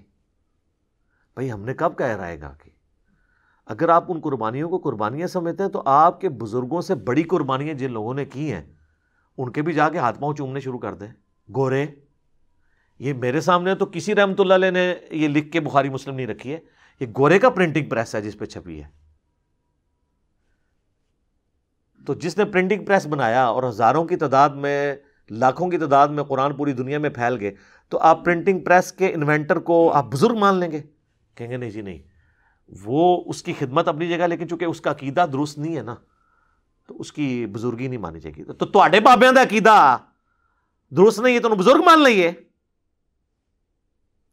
لاکھوں کو کلمہ پڑھایا، سر کوئی پتہ نہیں ہے۔ بہرحال ڈاکٹر ذاکر نائک نے ہزاروں ہندوؤں کو کلمہ پڑھایا ہے، ویڈیو میں ریکارڈڈ موجود ہے، اور انڈیا میں جا کے آپ تصدیق کر سکتے ہیں اس کی پاداش میں وہ غریب الوطنی کی زندگی گزار رہے ہیں۔ تو ڈاکٹر ذاکر نائک ولی اللہ ہیں، کہتے نہیں جی وہ تو عقیدے صحیح نہیں نے کلمہ پڑھایا تے کیا ہویا؟ تو تواڈے بابیاں دے بھی عقیدے ٹھیک نہیں نے ساڈی نظر تے کلمہ پڑھایا تے کیا ہویا؟ پھر آپ کو بتائیں گے نہیں نہیں سر وہ بخاری مسلم میں حدیث ہے اللہ فاسق سے بھی دین کا کام لے سکتا ہے۔ ڈاکٹر ذاکر نائک تو ہے بد عقیدہ ہے لیکن اس سے دین کا کام لے لیا، اس کا یہ مطلب نہیں وہ خود ٹھیک ہو۔ تو ہم بھی یہ کہتے ہیں کہ اگر کسی نے کلمہ پڑھا دیا تو اس سے بڑی پھکی لے لیں۔ جرمنی میں کتنے قادیانی ہیں جنہوں نے گوروں کو کلمہ پڑھایا؟ مجھے بتائیں یہ اللہ تعالیٰ کیوں خدمت لے رہا ہے؟ یہ تو کہتے ہیں نا اللہ لیتا ہے خدمت، وہ کہیں گے جی ازمائش ہے، بھلی ہے تو بد عقیدہ ہے قادیانی۔ سر قادیانی بدعقیدہ ہوں، غلام احمد قادیانی کو امتی نبی مان کے، اور جن کے بزرگوں نے ڈائریکٹ چشتی رسول اللہ کلمہ پڑھوایا ہو، اور ان کے ماننے والے ان کتابوں کو آج تک چھاپ رہے ہوں اور اس کے دفاع میں مناظرے کر رہے ہوں، وہ بزرگ بھی رحمۃ اللہ علیہ، ان کے ماننے والے بھی رحمۃ اللہ علیہ، اور جن کے بزرگوں نے اشرف علی رسول اللہ کلمے کو، اشرف علی تھانوی رسول اللہ کو صحیح کہا ہو، اور اللہم صلی علی سیدنا و مولانا و نبینا اشرف علی پڑھنے کو انڈورس کیا ہو اور اس کا دفاع کر رہے ہوں، وہ رحمۃ اللہ علیہ. ٹھیک ہے، تو سر یہ اب آپ بات کریں نا، یہ ہر ویڈیو میں آئے گا چشتی رسول اللہ، اشرف علی رسول اللہ، یہ ہانٹ کرے گا آپ کو جب تک آپ اپنی کتابوں سے نہیں نکالتے. اور صرف کتابوں سے نکالنا نہیں مانیں گے، آپ کو بتانا ہوگا بابوں نے کام ڈالا ہے، اور اگر یہ نہیں بتانا چاہتے تو یہ کہیں گے ساری فراڈ تھی کتابیں، یہ پھر یہی ماننا پڑے گا نا. تو یہی تو ہم کہہ رہے ہیں دوسرے معنوں میں کہ مرنے سے پہلے اے مسلمان کر لے اس پہ غور، کتابوں کا خدا اور ہے، بابوں کا خدا اور، کتابوں کا دین اور ہے، بابوں کا دین اور. کہنے کو تو دین سب کا اسلام ہے، لیکن کتابوں کا جہاں اور ہے اور بابوں کا وکھرا جہاں اور. وکھرا کر کے ذرا سمجھ آتی ہے نا جی. تو ہم تو سمجھا سکتے ہیں، انشاءاللہ ایک دن آئے گا آپ کے اندر سے بات اٹھے گی کیا کہ نہ میں بابی نہ میں بابی، میں ہوں مسلم علمی کتابیں. ٹھیک ہوگا جی. علی بھائی اگلا سوال ہے، آپ نے بعض اہل حدیث علماء کے لیے ننگے سر والے علماء کے الفاظ استعمال کیے ہیں، اس طرح کسی کو لال رومال والا کہنا یا لال داڑھی والا کہنا قرآن و سنت کی روشنی میں کہاں تک درست ہے؟ میں اس سوال کے اندر جو خوشبو ہے نا، یا سمیل کہہ دیں، وہ میں سمجھ گیا ہوں.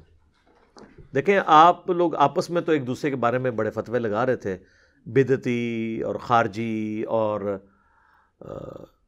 ناسبی اور رافضی، یہ آپس میں ایک دوسرے پہ آپ فتوے لگاتے تھے. اس وقت آپ لوگوں کو ان چیزوں کا خیال نہیں آتا تھا. میں نے تو ایک ریالٹی کا ذکر کیا ہے، چھیڑنے کے لیے نہیں، بلکہ وہ ریالٹی ہے. آپ میرے بارے میں ویڈیو چڑھائیں کہ ایک پگڑی والا جو نیٹ کے اوپر درس دیتا ہے، تو میں کوئی برا نہیں مانوں گا، میں پگڑی باندھتا ہوں، یہ میرا فخر ہے. آپ کا فخر ہے ننگے سر رہنا، تو آپ کیوں برا مان رہے ہیں اس کو؟ آپ کا فخر ہے لال رومال پہننا اور پگڑی نہ باندھنا، یہ آپ کا فخر ہے، تو میں کہوں کہ لال رومال والا. یا آپ نے داڑھی لال کی ہے تو میں کہوں لال داڑھی والا. تو یہ ریالٹی ہے نا جو میں بیان کر رہا ہوں. میں نے آپ کو نعوذ باللہ وہ الفاظ تو نہیں بولے جو دوسرے فرقے والے بولتے ہیں، بعد ذالک زنیم، میں نے تو نہیں بولا. میں وہ چیزیں بول رہا ہوں جو آپ کے اختیار میں. ہاں، کوئی شخص سر کے بالوں سے گنجا ہو چکا ہے اور میں اسے گنجا کہتا ہوں، یا کسی کی آنکھیں نہیں ہیں، میں اس کے بارے میں وہ بات کرتا ہوں، تو ظاہر ہے یہ اس بیچارے کا اختیار تو نہیں تھا. تو یہ تو سورۃ الحجرات میں سے گناہ کبیرہ قرار دیا گیا کہ کوئی مسلمان کسی مسلمان مومن جو ہے کسی مومن کے لیے ایسے القابات استعمال نہ کرے، نہ مومن عورت کسی دوسری مومنہ کے لیے کرے. ایمان لانے کے بعد یہ بہت بڑا فسق ہے کہ تم ایک دوسرے کے نام رکھو، وہ تو نہیں رکھنے چاہیے. تو اسپیسیفکلی اس طرح سے نام رکھنا یہ تو منع ہے. بہرحال یہ جو ننگے سر میں استعمال کرتا ہوں، وہ ننگے سر رہنا اپنا فخر محسوس کرتے ہیں. اور ٹی وی پہ اسپیشلی ایک ریلیجس پرسنالٹی ایک فرقے کو پریزنٹ کرنے کے لیے اگر ننگے سر آتی ہے تو اس کا فخر ہے. تو اب میں اگر اسے کہتا ہوں کہ جو ننگے سر مولانا اکثر نظر آتے ہیں، تو اچھا اس کا مطلب ہے یہ عیب سمجھ رہے ہیں، تو نہ ننگے سر رہا کرو. پھر دیکھو نا، گال چی گال نکلتی ہے نا، گال وچ کوئی اور ہے، نہ رہا کرو پھر. ٹھیک ہے، اچھا اندر یہ کھڑکتا ہے، اسی لیے آپ دیکھیں اہل حدیث جو ننگے سر امام جب مصلی پہ چڑھتے ہیں نا، پیچھے سے ٹوپی مانگ رہے ہوتے ہیں. یعنی یہ آپ نے اس وقت کے لیے اپنے اوپر اڈاپٹ کرنی ہوتی ہے، اور ٹوپی بھی ادھر رکھی ہوئی ہوتی ہے، بال آگے پف بھی نکلی ہوئی ہوتی ہے. تو آپ اسے بہتر ننگے سر پڑھ لیں. میں یعنی ننگے سر نماز پڑھنے کو نعوذ باللہ گناہ نہیں سمجھتا، میں خود بھی پڑھ لیتا ہوں، نہ میں نے کبھی اس کے اوپر کسی کے اوپر اس طرح کی قدغن لگائی ہے. لیکن ایک ریلیجس پرسنالٹی جو دعوے دار ہیں، جو ایک مسجد کا انتظام چلا رہے ہیں، مدرسوں کا انتظام چلا رہے ہیں، ان کو اہتمام کرنا چاہیے کہ ممبر پہ آتے وقت کم از کم یا گفتگو کرتے وقت پگڑی باندھیں. میں بھی عام حالت میں تو پگڑی نہیں باندھتا ہوں، لیکن یہ ممبر کا پروٹوکول ہے. نبی علیہ السلام کی بخاری مسلم میں حدیث ہے کہ آپ جب خطبے کے لیے آتے تھے تو پگڑی باندھا کرتے تھے، کالی بھی ثابت ہے، سفید بھی. آپ علیہ السلام سے، آپ کے اصحاب سے ثابت ہے. تو یہ میں نے جو لفظ استعمال کیا یہ میں نے کسی کی تنقیص کے لیے نہیں کیا تھا، نعوذ باللہ. صحیح بخاری مسلم میں آتا ہے کہ وہ ایک صحابی تھے، ان کا نام تھا ذو الیدین، 2 ہاتھوں والے. 2 ہاتھ تو ساروں کے ہوتے ہیں لیکن ان کے ہاتھ بڑے بڑے تھے تو ان کو سارے 2 ہاتھوں والا کہتے تھے. تو اب نبی الاسلام بھی یہ لفظ استعمال کرتے تھے، یہ تو کوئی عیب والا لفظ نہیں. ان کے ہاتھ بڑے تھے، حالانکہ وہ ہاتھ انہوں نے خود نہیں بنائے ہوئے تھے لیکن وہ اس بات کو برا نہیں مناتے تھے، خوشی سے وہ اس کو ایکسیپٹ کرتے تھے کہ حضور کی ایک محبت ہے. ٹھیک ہے. باقی جو لال داڑھی یہ آپ نے خود کی ہے، آپ گرے کر لیں، یا لال رومال آپ نے خود رکھا ہے آپ وائٹ رکھ لیں، یا آپ ننگے سر خود رہ رہے ہیں آپ پگڑی باندھ لیں. تو میں نے کسی کو اس طریقے سے یہ وہ والا فتویٰ فٹ نہیں ہوگا جو سورۃ الحجرات میں فٹ ہوتا ہے. اس کے باوجود اگر آپ کو یہ برا لگتا ہے تو ہم غیر مشروط معافی مانگنے کے لیے تیار ہیں، ہمیں کوئی حرج نہیں ہے. اور میں آئندہ کوشش کروں گا کہ اگر اس ایک مسئلے سے آپ کو کوئی زیادہ چڑ ہوتی ہے تو میں آئندہ سے یہ لفظ بھی یوز نہیں کروں گا. اگرچہ آپ تو ہمارے عقیدوں پہ اٹیک کرتے ہیں، کبھی ہمیں آپ کہتے ہیں یہود و نصارہ کا ایجنٹ، کبھی آپ کہتے ہیں نیم رافضی، ٹھیک ہے جی، کبھی آپ کہتے ہیں جی اس کو سعودیہ سے فنڈ آتا ہے، کبھی آپ کہتے ہیں اس کو جو ایجنسیاں فنڈ کرتی ہیں، کبھی آپ کہتے ہیں اس کو ایران سے فنڈ آتا ہے، اور کبھی آپ قادیانی تک کہنے سے بھی آر محسوس نہیں کرتے. تمام مکاتب فکر کے لوگ، اس میں میری ویڈیوز ریکارڈڈ موجود ہیں، انہوں نے مجھے اس طریقے سے ڈکلیئر کیا. چاند علماء نے تو معافی مانگ لی لیکن باقیوں نے نہیں مانگی. اس کے باوجود اگرچہ میں جسٹیفائی ہوں یہ ساری باتیں کرنے کے اوپر، تو اب میں اگر کہتا ہوں الیاس قادری صاحب کو، وہ جو گرین پگڑی پہن کے آتے ہیں مدنی چینل کے اوپر، واللہ آپ الیاس قادری صاحب سے جا کے پوچھ لیں، وہ کبھی اس کو برا نہیں مانیں گے. ہاں جب آپ کہیں گے طوطا تو یہ کون کہتا رہا؟ اہل حدیث. تو انہوں نے ان کا نام بغلا رکھ دیا. ہاں، اور باقاعدہ آپ تصویریں ملیں گی وہ بغلے جو نا جن کے وہ یہ جب وائٹ یا ریڈ رومال لیتے ہیں نا، بالکل انہوں نے بغلے کے ساتھ سے کمپیئر کیا ہوا ہے، تصویریں بنائی ہوئی ہیں کہ یار اگر ہم تو ہوتے ہیں تو تم بغلے ہو. تو یہ تو تم لوگ آپس میں کرتے رہو، میں نے تو کبھی یہ لفظ نہیں استعمال کیا طوطا یا بغلا، یہ تو میں نے لفظ نہیں استعمال کیا. یہ جانوروں والی صفات ایک دوسرے میں آپ لوگوں نے ڈھونڈی ہے نا. اور ظاہر یہ علماء کا ایک خاص ہے جی، علماء کا ایک اپنا وکھرا جہاں ہوتا ہے. یقین کریں علماء کی جو گالیوں کی وکیبلری ہے نا، وہ اتنی موٹی گالیاں ہیں کہ وہ عام آدمی کے دماغ میں بھی وہ گالیاں نہیں آتی ہیں.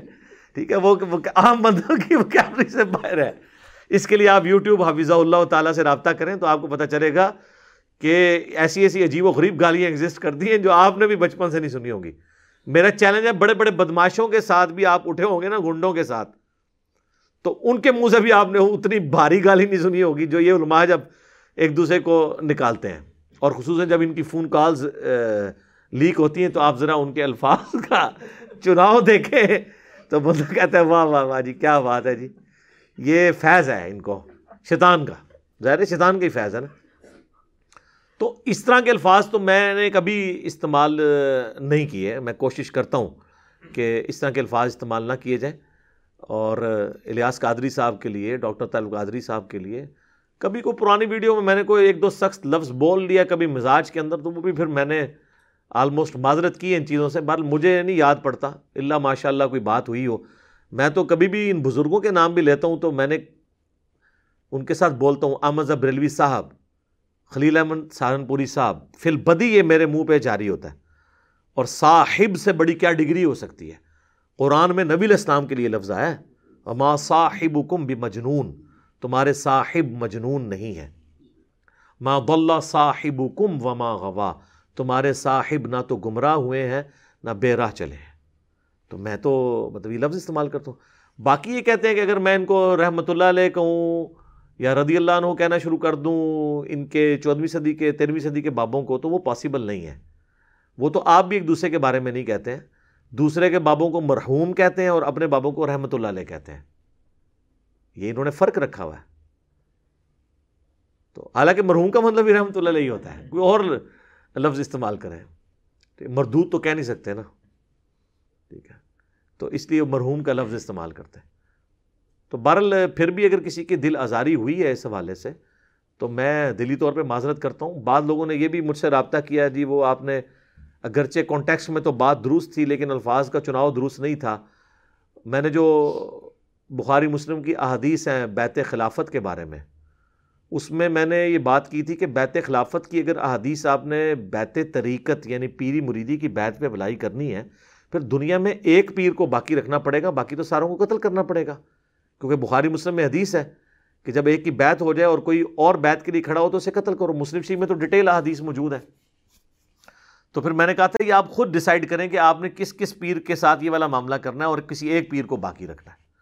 اب اس میں چونکہ میں نے چند بڑی پرسنالٹیز کے نام لیے، ظاہر ہے ان کے لاکھوں فالوور ہیں، تو وہ کہتے ہیں جی آپ نے لوگوں کو اکسایا ہے، جس کے اوپر ایف آئی آر کٹی تھی اور پھر وہ فارغ ہوئی، آپ کو پتہ اس میں میری ویڈیو ریکارڈڈ ہے، لیکن کہتے ہیں جی علی بھائی نے آج تک معافی نہیں ہمارے علماء سے مانگی۔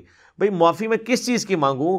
میں نے تو ایک جنرل بات کی ہے اور ان کو اس بات کے لیے تیار رہنا چاہیے۔ آپ میرے بارے میں بات کر لیں، آپ کہیں کہ علی بھائی اگر آپ اسلام چھوڑ جائیں تو آپ واجب القتل ہیں، تو میں برا نہیں مانوں گا۔ تو جب آپ کے علماء دعویٰ کرتے ہیں کہ ہم پیری مریدی کی بیعت کو بیعت خلافت سے لے رہے ہیں، تو پھر ہم ان کو منوان اسی طریقے سے اپلائی کریں گے نا کہ آپ کے اوپر، اور پھر چھوڑ دیں یہ جتنی گدیوں کے اوپر جو قتل و غارت ہوتا ہے، گدی کو بچانے کے لیے چار چار بھائی آپس میں ایک دوسرے کو قتل کر دیتے ہیں اور لڑتے رہتے ہیں پوری پوری زندگی، تو میرے کہنے پہ ہو رہا ہے، پریکٹیکلی تو ہو بھی رہا ہے، آپ ایک دوسرے کو قتل کر رہے ہیں تو میرے کہنے پہ کر رہے ہیں، یہ تو شروع سے ہو رہا ہے، گدی کا سارا چکر ہے۔ تو وہ کہتے ہیں جناب وہ جی ہمارے بزرگوں سے معافی مانگے۔ میرا خیال ہے آپ کے بزرگوں کو اتنی عقل ہے کہ میں نے یہ بات کی ہے، تو اس کا مطلب کیا ہے؟ اسی لیے ان بزرگوں کی طرف سے کوئی اس طرح کی ایکٹیویٹی پرفارم نہیں ہوئی۔ پھر بھی میں غیر مشروط طور پہ اس پہ بھی معافی مانگنے کے لیے تیار ہوں کہ آئندہ کے لیے میں نام لیے بغیر ضرور جنرل ذکر کر دوں گا حدیث کی اپلیکیشن کا، اگر آپ کو نام لینے سے چڑ ہوتی ہے تو میں معذرت کرتا ہوں، لیکن یہ یاد رکھیے گا آپ یہ کام نہیں کرتے ہیں۔ آپ جب دوسرے کا نام لیتے ہیں نا سر، پھر پون کے رکھ دیں دے عرشہ ہے دوسرے فرقے دی بھی وہ بزرگاں دی بھی۔ تو علامہ احسان اللہ زہیر نے البریلویہ میں کیا کیا ہے آپ کو نہیں پتا؟ المہند اور المفند کے اندر بریلویوں کے خلاف کیا زبان استعمال کی ہے خلیل احمد سہارنپوری نے، آپ نے نہیں وہ پڑھی؟ اور حسام الحرمین میں احمد بریلوی صاحب نے اہل حدیث اور دیوبند کے بارے میں کیا کیا زبان استعمال کی ہے، ٹھیک ہے؟ چوتھا فرقہ وہابیہ شیطانیہ ہے جناب، اسٹار لیندے نے، ٹھیک ہے، جو شیطان اتاق کے پیروکار ہیں۔ دیکھو اندازہ کرو، پتہ نہیں کتنے موٹے موٹے لفظ لے آندے نے، ٹھیک ہے جی۔ تو پھر بڑے بڑے علماء سے اس کے اوپر تقاریض بھی لکھواتے ہیں، وہ سارے کے سارے علماء اس سسٹم کا حصہ بنے ہوئے۔ تو ایک دوسرے کے لیے استعمال کرتے ہیں بد مذہب کا لفظ، بدعتی کا لفظ، گستاخ رسول کا لفظ۔ جب ایک فرقہ دوسرے کو گستاخ رسول کہہ رہا ہوتا ہے تو یہ گالی نہیں ہے؟ آج تک معافی مانگی کسی نے؟ یا دوسرے کو وہ بدعتی کہتا ہے یا بد مذہب کہتا ہے تو یہ گالی نہیں ہو رہی ہوتی ہے آپ کے نزدیک؟ اپنے لیے تو آپ گالی سمجھتے ہیں، تو دوسروں کو تو آپ دے رہے ہوتے ہیں نا۔ تو کیا کیا پھر لفظ ایک دوسرے کے بارے میں استعمال کرتے ہیں، جھوٹے الزامات لگاتے ہیں، تو ہم صرف آپ کو سمجھا ہی سکتے ہیں، باقی ہدایت اللہ کے ہاتھ میں۔ ٹھیک ہو گیا جی؟ علی بھائی آج کا آخری سوال ہے، آپ کے اسٹوڈنٹس آپ کو امام کہتے ہیں کہ آپ نے بھی بزرگوں اور بابوں کی روش پر چلتے ہوئے دعوی امامت کر دیا ہے؟ میرے بھائی میں خانہ کعبہ کے اوپر چڑھ کے بھی اگر بزرگی کا دعویٰ کروں نا، تو میں نے لوگوں کے جتنے دماغ صاف کیے ہیں نا، تو وہ مجھے ماننے کے لیے تیار نہیں ہوں گے۔ ہاں انشاءاللہ تعالیٰ وہ کہیں گے یہ جناب کوئی جن ہے جو انسانی شکل میں آ کے نا علی بھائی کو بدنام کر رہا ہے۔ لوگوں کا کنسیپٹ کلیئر کر دی، کیونکہ ہم نے لوگوں کو کتابوں کے ساتھ جوڑا ہے، بابوں کے ساتھ نہیں۔ تو یہ دعوی امامت ہم نے کوئی نہیں کیا میرے بھائی۔ میں نے پہلے بھی کئی دفعہ عرض کیا کہ میرا ایک ڈیٹیلڈ انٹرویو ریکارڈ ہوا ہے آلموسٹ 4.5 گھنٹے کا، جس میں مجھ سے 21 سوالات کیے گئے ہیں۔ یوٹیوب کے اوپر آپ جا کے لکھیں انجینئر محمد علی مرزا کا انٹرویو یا مجلس نمبر 50 تو وہ کھل جائے گا۔ اور اس سے بھی پہلے مسئلہ نمبر 179 انجینئر محمد علی مرزا عوام الناس کی عدالت میں 20 سوالات پوری دنیا سے ہم نے اکٹھے کیے تھے، اور میں نے یہ 2017 میں ریکارڈنگ کروائی تھی جولائی کے مہینے میں، اور یہ دعویٰ کیا تھا کہ آندہ بھی 20 سال تک بھی کوئی سوال کرے گا اس کے اندر لائک کریں گے۔ وہ سارے ہم نے لے کے، تو اللہ کا شکر ہے اس میں نے اس ٹاپک کو بھی ایڈریس کیا تھا کہ یہ اگر کوئی مجھے یہ کہہ بھی دیتا ہے تو یہ اس کا اپنا معاملہ ہے، میں نے کبھی کسی کو نہیں کہا۔ باقی یہ جو آپ کو امام لکھا ہوا نظر آ رہا ہے نا، یہ آپ والا امام نہیں ہے، وہ امام انگلش میں IMAM لکھا جاتا ہے، یہ آپ ذرا اسپیلنگ غور کریں، یہ ہے EMAM، انجینئر محمد علی مرزا، یہ اس کی ایبریویشن ہے. تو وہ اب بائی چانس ہی امام بن گیا تو وہ اس میں پریشان ہونے کی بات نہیں ہے. آپ جو امام لفظ استعمال کرتے ہیں نا، اس کے اسپیلنگ آپ ای سے نہیں لکھتے، آئی سے لکھتے ہیں. تو اگر ای والا امام لکھا ہوا ہے تو میری بات درست، اگر آئی والا لکھا ہوا ہے تو آپ کی بات درست. باقی مجھے بتائیں آپ نے جو امام کھڑے کیے ہوئے ہیں، یہ اپنے 14ویں صدی کے علماء کو بھی امام کہتے ہیں، امام احمد بریلوی نہیں کہتے. تو ان کی امامت کی سند کہیں سے نازل ہوئی ہے؟ آپ دیوبند اور اہل حدیث سے پوچھیں، وہ کہتے ہیں امام البدع والضلالہ، یہ بدعت اور گمراہی کا امام ہے. ہاں،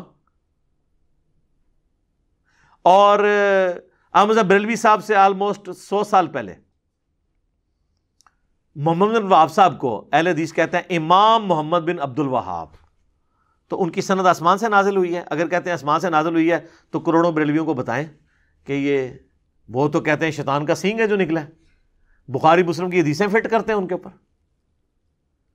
ٹھیک ہے، تو آپ نے جو خود امام کھڑے کیے ہیں اپنے، میں پرانے اماموں کی تو بات نہیں کرتا نا، ان کی میں بات اس لیے نہیں کروں گا کہ وہ امام تو میرے لیے بھی رسپیکٹیبل ہے، اس لیے میں ان کے نام نہیں لے رہا. میں تو یہ جدید دور کے جو امام ہیں میں ان کی بات کر رہا ہوں. ان کو کس نے امام ڈکلیئر کیا ہوا ہے؟ امام ابن تیمیہ کو کس نے امام ڈکلیئر کیا ہے؟ آپ لوگوں نے خود ہی کیا نا. ان کے زمانے کے اندر امام سبکی ہیں، وہ ابن تیمیہ کو وہ القابات دیتے ہیں انورٹڈ کاما والے کہ اسلام سے ہی باہر نکال کے چھوڑتے ہیں، اور سبکی کو ابن تیمیہ جو کچھ سمجھتا ہے تو آپ سوچ نہیں سکتے. تو یہ آپس میں شروع سے اس طرح کے معاملات ان کے چل رہے ہیں. یہ ان لوگوں نے امام ایک دوسرے کو ڈکلیئر کیا. امام لفظ سے کوئی چڑھنا نہیں چاہیے. امام کا لفظ عربی زبان کے اندر اس کو کہتے ہیں جو آگے ہو.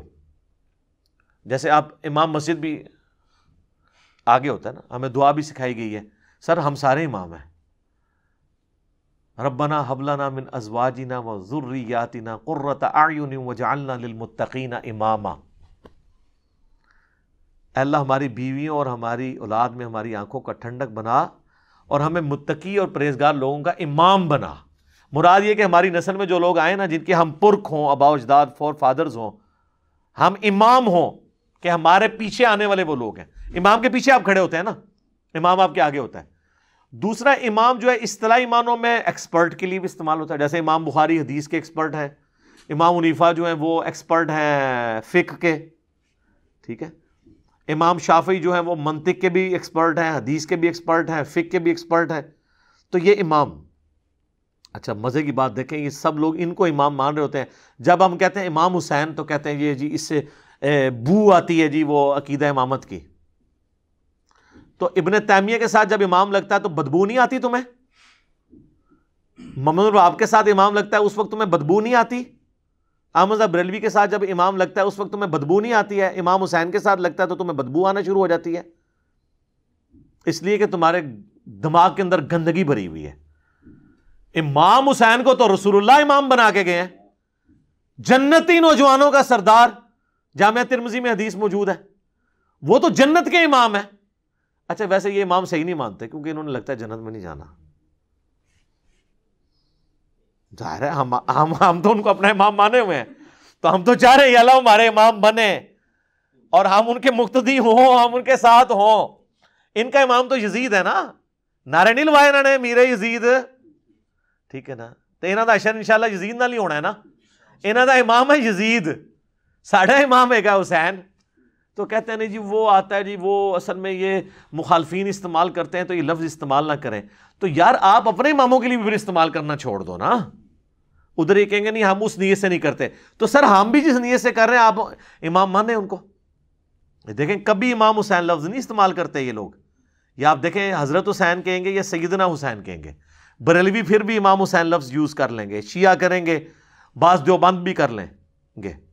ٹھیک ہے، بلکہ یہ جو مولانا فضل الرحمان صاحب نے جو پہلی دفعہ دھرنا دیا تھا اس میں تو انہوں نے امام حسین علیہ السلام کا لفظ استعمال کیا تھا، امام بھی اور علیہ السلام بھی.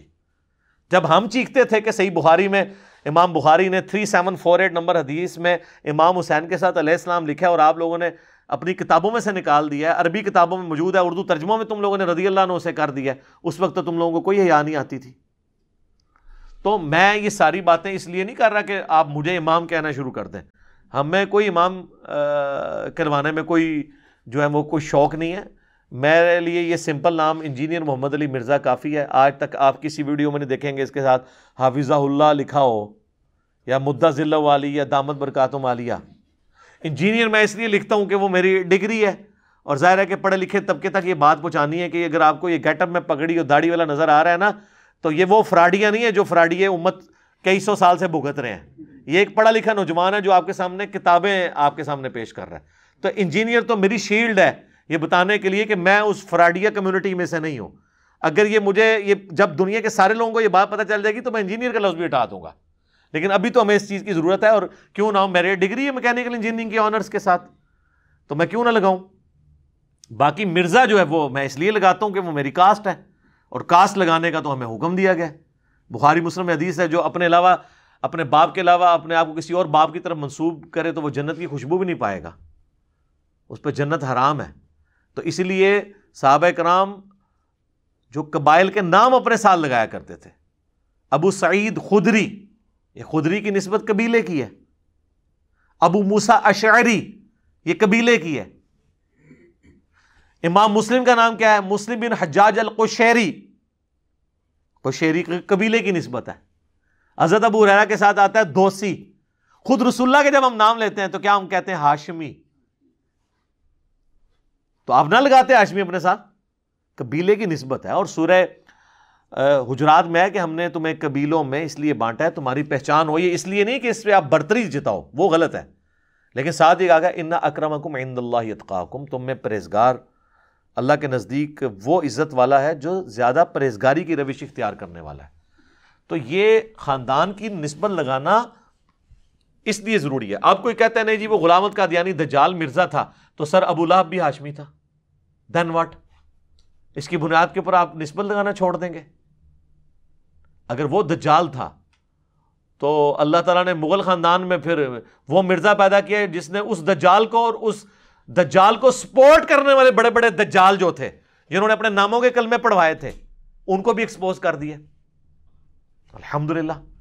تو یہ چھوٹی چھوٹی باتیں نا مطلب نٹی گریٹیز نہ پکڑا کریں، ہر ایک چیز کی ایک چیز ضروری ہے جو کرنا، جو شریعت کا حکم ہے آپ کو نہیں نا پتا ہوگا، تو شریعت کا یہ حکم ہے کہ آپ نے اپنے خاندان کا نام اپنی آئیڈینٹیفیکیشن کے لیے لگانا ہے، تو یہ آپ اس سے چھٹکارا نہیں کر سکتے۔ جو منع ہے وہ یہ کہ اس کی بنیاد پہ دوسروں کو حقیر جاننا۔ آج تک آپ نے کبھی خاندان مغلیہ کے فضائل و برکات اس ممبر سے سنے؟ میں تو ہمیشہ ان کے خلاف ہی بولتا ہوں۔ ہمارے خاندان کے فضائل و برکات تو آپ لوگ بیان کرتے ہیں بریلوی دیوبندی، اور کہتے ہیں فتاوی عالمگیری اورنگزیب عالمگیر نے لکھوایا تھا، پوری فقہ آپ کی اس کے اوپر کھڑی ہے۔ میں تو اس کے خلاف بولتا ہوں۔ وہ کہتے ہیں جی ٹوپیاں بنا کے وہ گزارا کرتا تھا تو جناب کبھی نماز نہیں چھوڑی۔ میں کہنا نہ نماز چھوڑی نہ کوئی پرہا زندہ چھوڑیا، میں بولتا ہوں اس کے خلاف۔ تو اگر میں خاندان پرست ہوں تو اپنے خاندان کے خلاف تو نہ بول رہا ہوں۔ اور دوسری طرف جس خاندان کی اکثریت کے ساتھ ہمیں سخت اختلاف ہے، ہم اسی خاندان میں عمر بن عبدالعزیز ہیں اس کی تعریف کرتے ہیں۔ سیدنا عثمان تو خلیفہ راشد ہیں، ان کو تو ذکر کرنے کی بھی ضرورت نہیں ہے، ان کی تو شان ہمارے ذکر سے بھی بلند ہے کہ ہم ان کے لیے کوئی تعریفی کلمات بولیں۔ ہم تو یزید کا بیٹا جو تھا معاویہ ابن یزید، ہم تو اس کو بھی رحمۃ اللہ علیہ کہتے ہیں کہ اس نے یہ مان لیا تھا کہ میرے باپ نے جو یہ گندگی کھائی ہے دنیا کی محبت میں نے اس کو ٹھوکر مار دی ہے، تو 22 سال کی عمر میں مر گیا۔ تو بات یہ ہے کہ ہم تو اسلام کے مخالفین خاندان بھی جو ہے نا، ان میں بھی اگر کوئی اچھا بندہ پیدا ہوا ہے نا اسے ہم محبت کرتے ہیں، اور یہی بات باقیوں کو بھی بتاتے ہیں۔ آپ دیکھیں یہ میرے خلاف نا پمفلٹ بریلویوں نے چھاپا نا، تو اس میں انہوں نے لکھا کہ ذوالخویسرہ التمیمی، پھر لکھا ابن تیمیہ التمیمی، پھر لکھا محمد بن عبد الوہاب التمیمی، اور نیچے لکھا محمد علی مرزا التمیمی۔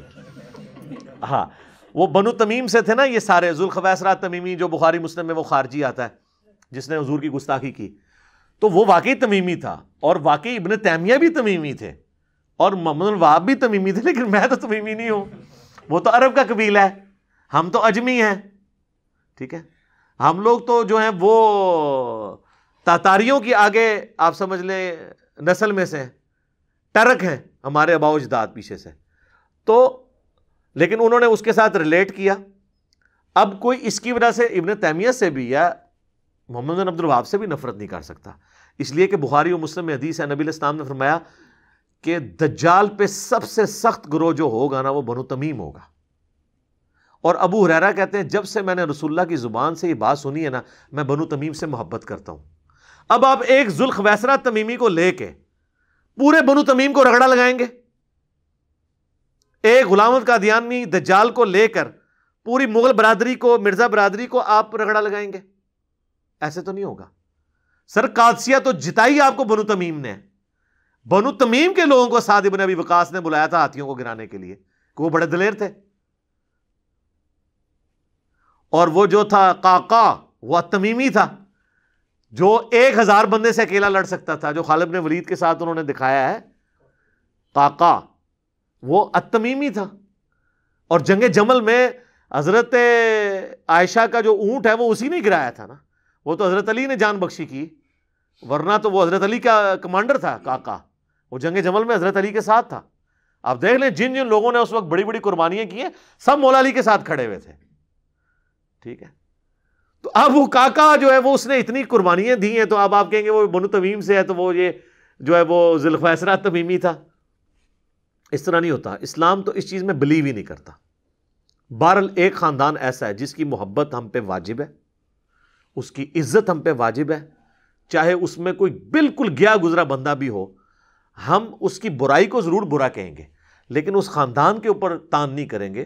وہ محمد اور آل محمد ہے صلی اللہ علیہ وآلہ وسلم، کیونکہ بنی اسرائیل کو اللہ نے پہلے جہان والوں پہ فضیلت دی تھی، اب بنو اسماعیل کو جہان والوں پہ فضیلت دی ہے، تو وہ اس خاندان کے بارے میں ہم بالکل سننے کے لیے تیار نہیں ہیں.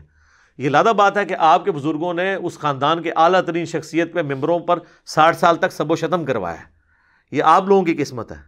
ٹھیک ہے، لیکن اس خاندان کا دفاع کرنے والے لوگ آج بنو امیہ پہ سب و شتم نہیں کرتے ہیں، بلکہ صرف یہ کہتے ہیں کہ یار انہوں نے غلط کام کیا ہے، اللہ جانے ان کا معاملہ جانے. یہ فرق آپ دیکھ لیں. یہ ہے تربیت بنو ہاشم کے ماننے والوں کی اور فرق ہے بنو امیہ کے خدمت گزاروں کی. تو میرا خیال ہے کافی ہے. تو یہ امام جو لفظ ہے نا EMAM it is an abbreviation of engineer Muhammad Ali Mirza. یہ وہ آپ والا امام نہیں ہے جو آپ نے فوراً فرق لگی فکر لو جی کوئی امام نہ کھڑا ہو جائے. پہلے کہتے ہیں کو فرقہ نہ بنا لے، فرقہ نہیں بنایا، انہیں کہا بھائی میں مسلمان ہوں تو پیچھے نمازہ پڑھنا. کچھ چندہ بک نہ بنا دے، بھائی کہا نہیں چندہ بک نہیں بناؤں گا. کوئی مسجد نہ بنا لے، مسجد نہیں بنائی. اب مسجد نہیں بنا رہا تو کہتے ہیں جی اپنی بل سے باہر نہیں نکلتا. اگر نکل کے وہ مرکز بنا لیتا کہتے اس نے لادہ مرکز بنا لیا. وہی بات آٹا گوندے ہلدی کیوں ہے. ٹھیک ہے نا. تو وہ اللہ تعالیٰ نے انہی لوگوں کے بارے میں، انہی کے باوجداد کے بارے میں فرمایا نا ان قریب بیوقوف لوگ کہیں گے کس نے قبلہ تبدیل کر دیا. تو اللہ تعالیٰ ماتا ہے قبلہ تبدیل نہ ہوتا تو انہوں نے آپس میں سرگوشیاں کرتے تھے کہ ابراہیمی قبلہ تو کب ہے، اگر یہ ابراہیمی ہوتے تو بیت المقدس کی طرف منہ کر کے نماز نہ پڑھتے. اب بیت المقدس کی طرف جب نماز پڑھی ہے 17 مہینے اور دوبارہ قبلہ وہ والا ہوا ہے تو اب یہ کہتے ہیں دیکھو جی انہوں نے تو قبلہ ہی چینج کر دیا. تو سر ایک ٹکٹ میں اتنے مزے تو نہیں لیے جا سکتے. تو وہ کہتے ہیں یہ اکیلا بیٹھ کے، سر ہم اکیلے بیٹھ کے لگے ہوئے ہیں، تو اکیلے بندے کی آواز تو آپ برداشت کر لیں. نہ آپ کے چندے پہ کوئی حرف آ رہا ہے، نہ آپ کی مساجد کے نمازی کو کم ہوئے ہیں، کیونکہ ہم نے تو کوئی لادہ مسجد نہیں بنائی ہے، اور نہ ہم نے کوئی مطلب پیری مریدی والا سلسلہ شروع کیا ہے. تو آپ ہضم کریں چپ کر کے. آپ ہی کو ہم بھی چندہ دیتے ہیں، آپ کے پیچھے نمازیں پڑھتے ہیں، خوش رہیں، آباد رہیں. ہمیں اپنا کام کرنے دیں. عوام کی عدالت میں مقدمہ ہے، وہ لوگ خود قبول کریں گے جو حق بات ہوگی، اور جو غلط بات ہوگی لوگ چھوڑ دیں گے، کسی کی بزرگی کا خیال نہیں رکھیں گے. تو میرا خیال ہے اتنا ہی کافی ہے. ٹائم کافی ہو چکا ہے. اللہ تعالیٰ سے دعا ہے جو حق بات میں نے کہی اللہ تعالیٰ ہمارے دلوں میں راسخ فرمائے. اگر جذبات میں میرے منہ سے کوئی غلط بات نکل گئی تو اللہ تعالیٰ ہمارے دلوں ہی سے محو کر دے، ہمیں معاف بھی فرما دے، ہمیں کتاب و سنت کی تعلیمات پر عمل کر کے دوسرے بھائیوں تک پہنچانے کی توفیق عطا فرمائے. سبحانک اللہم و بحمدک اشہد ان لا الہ الا انت استغفرک و اتوب الیک وما علینا الا البلاغ المبین. جزاکم اللہ خیرا.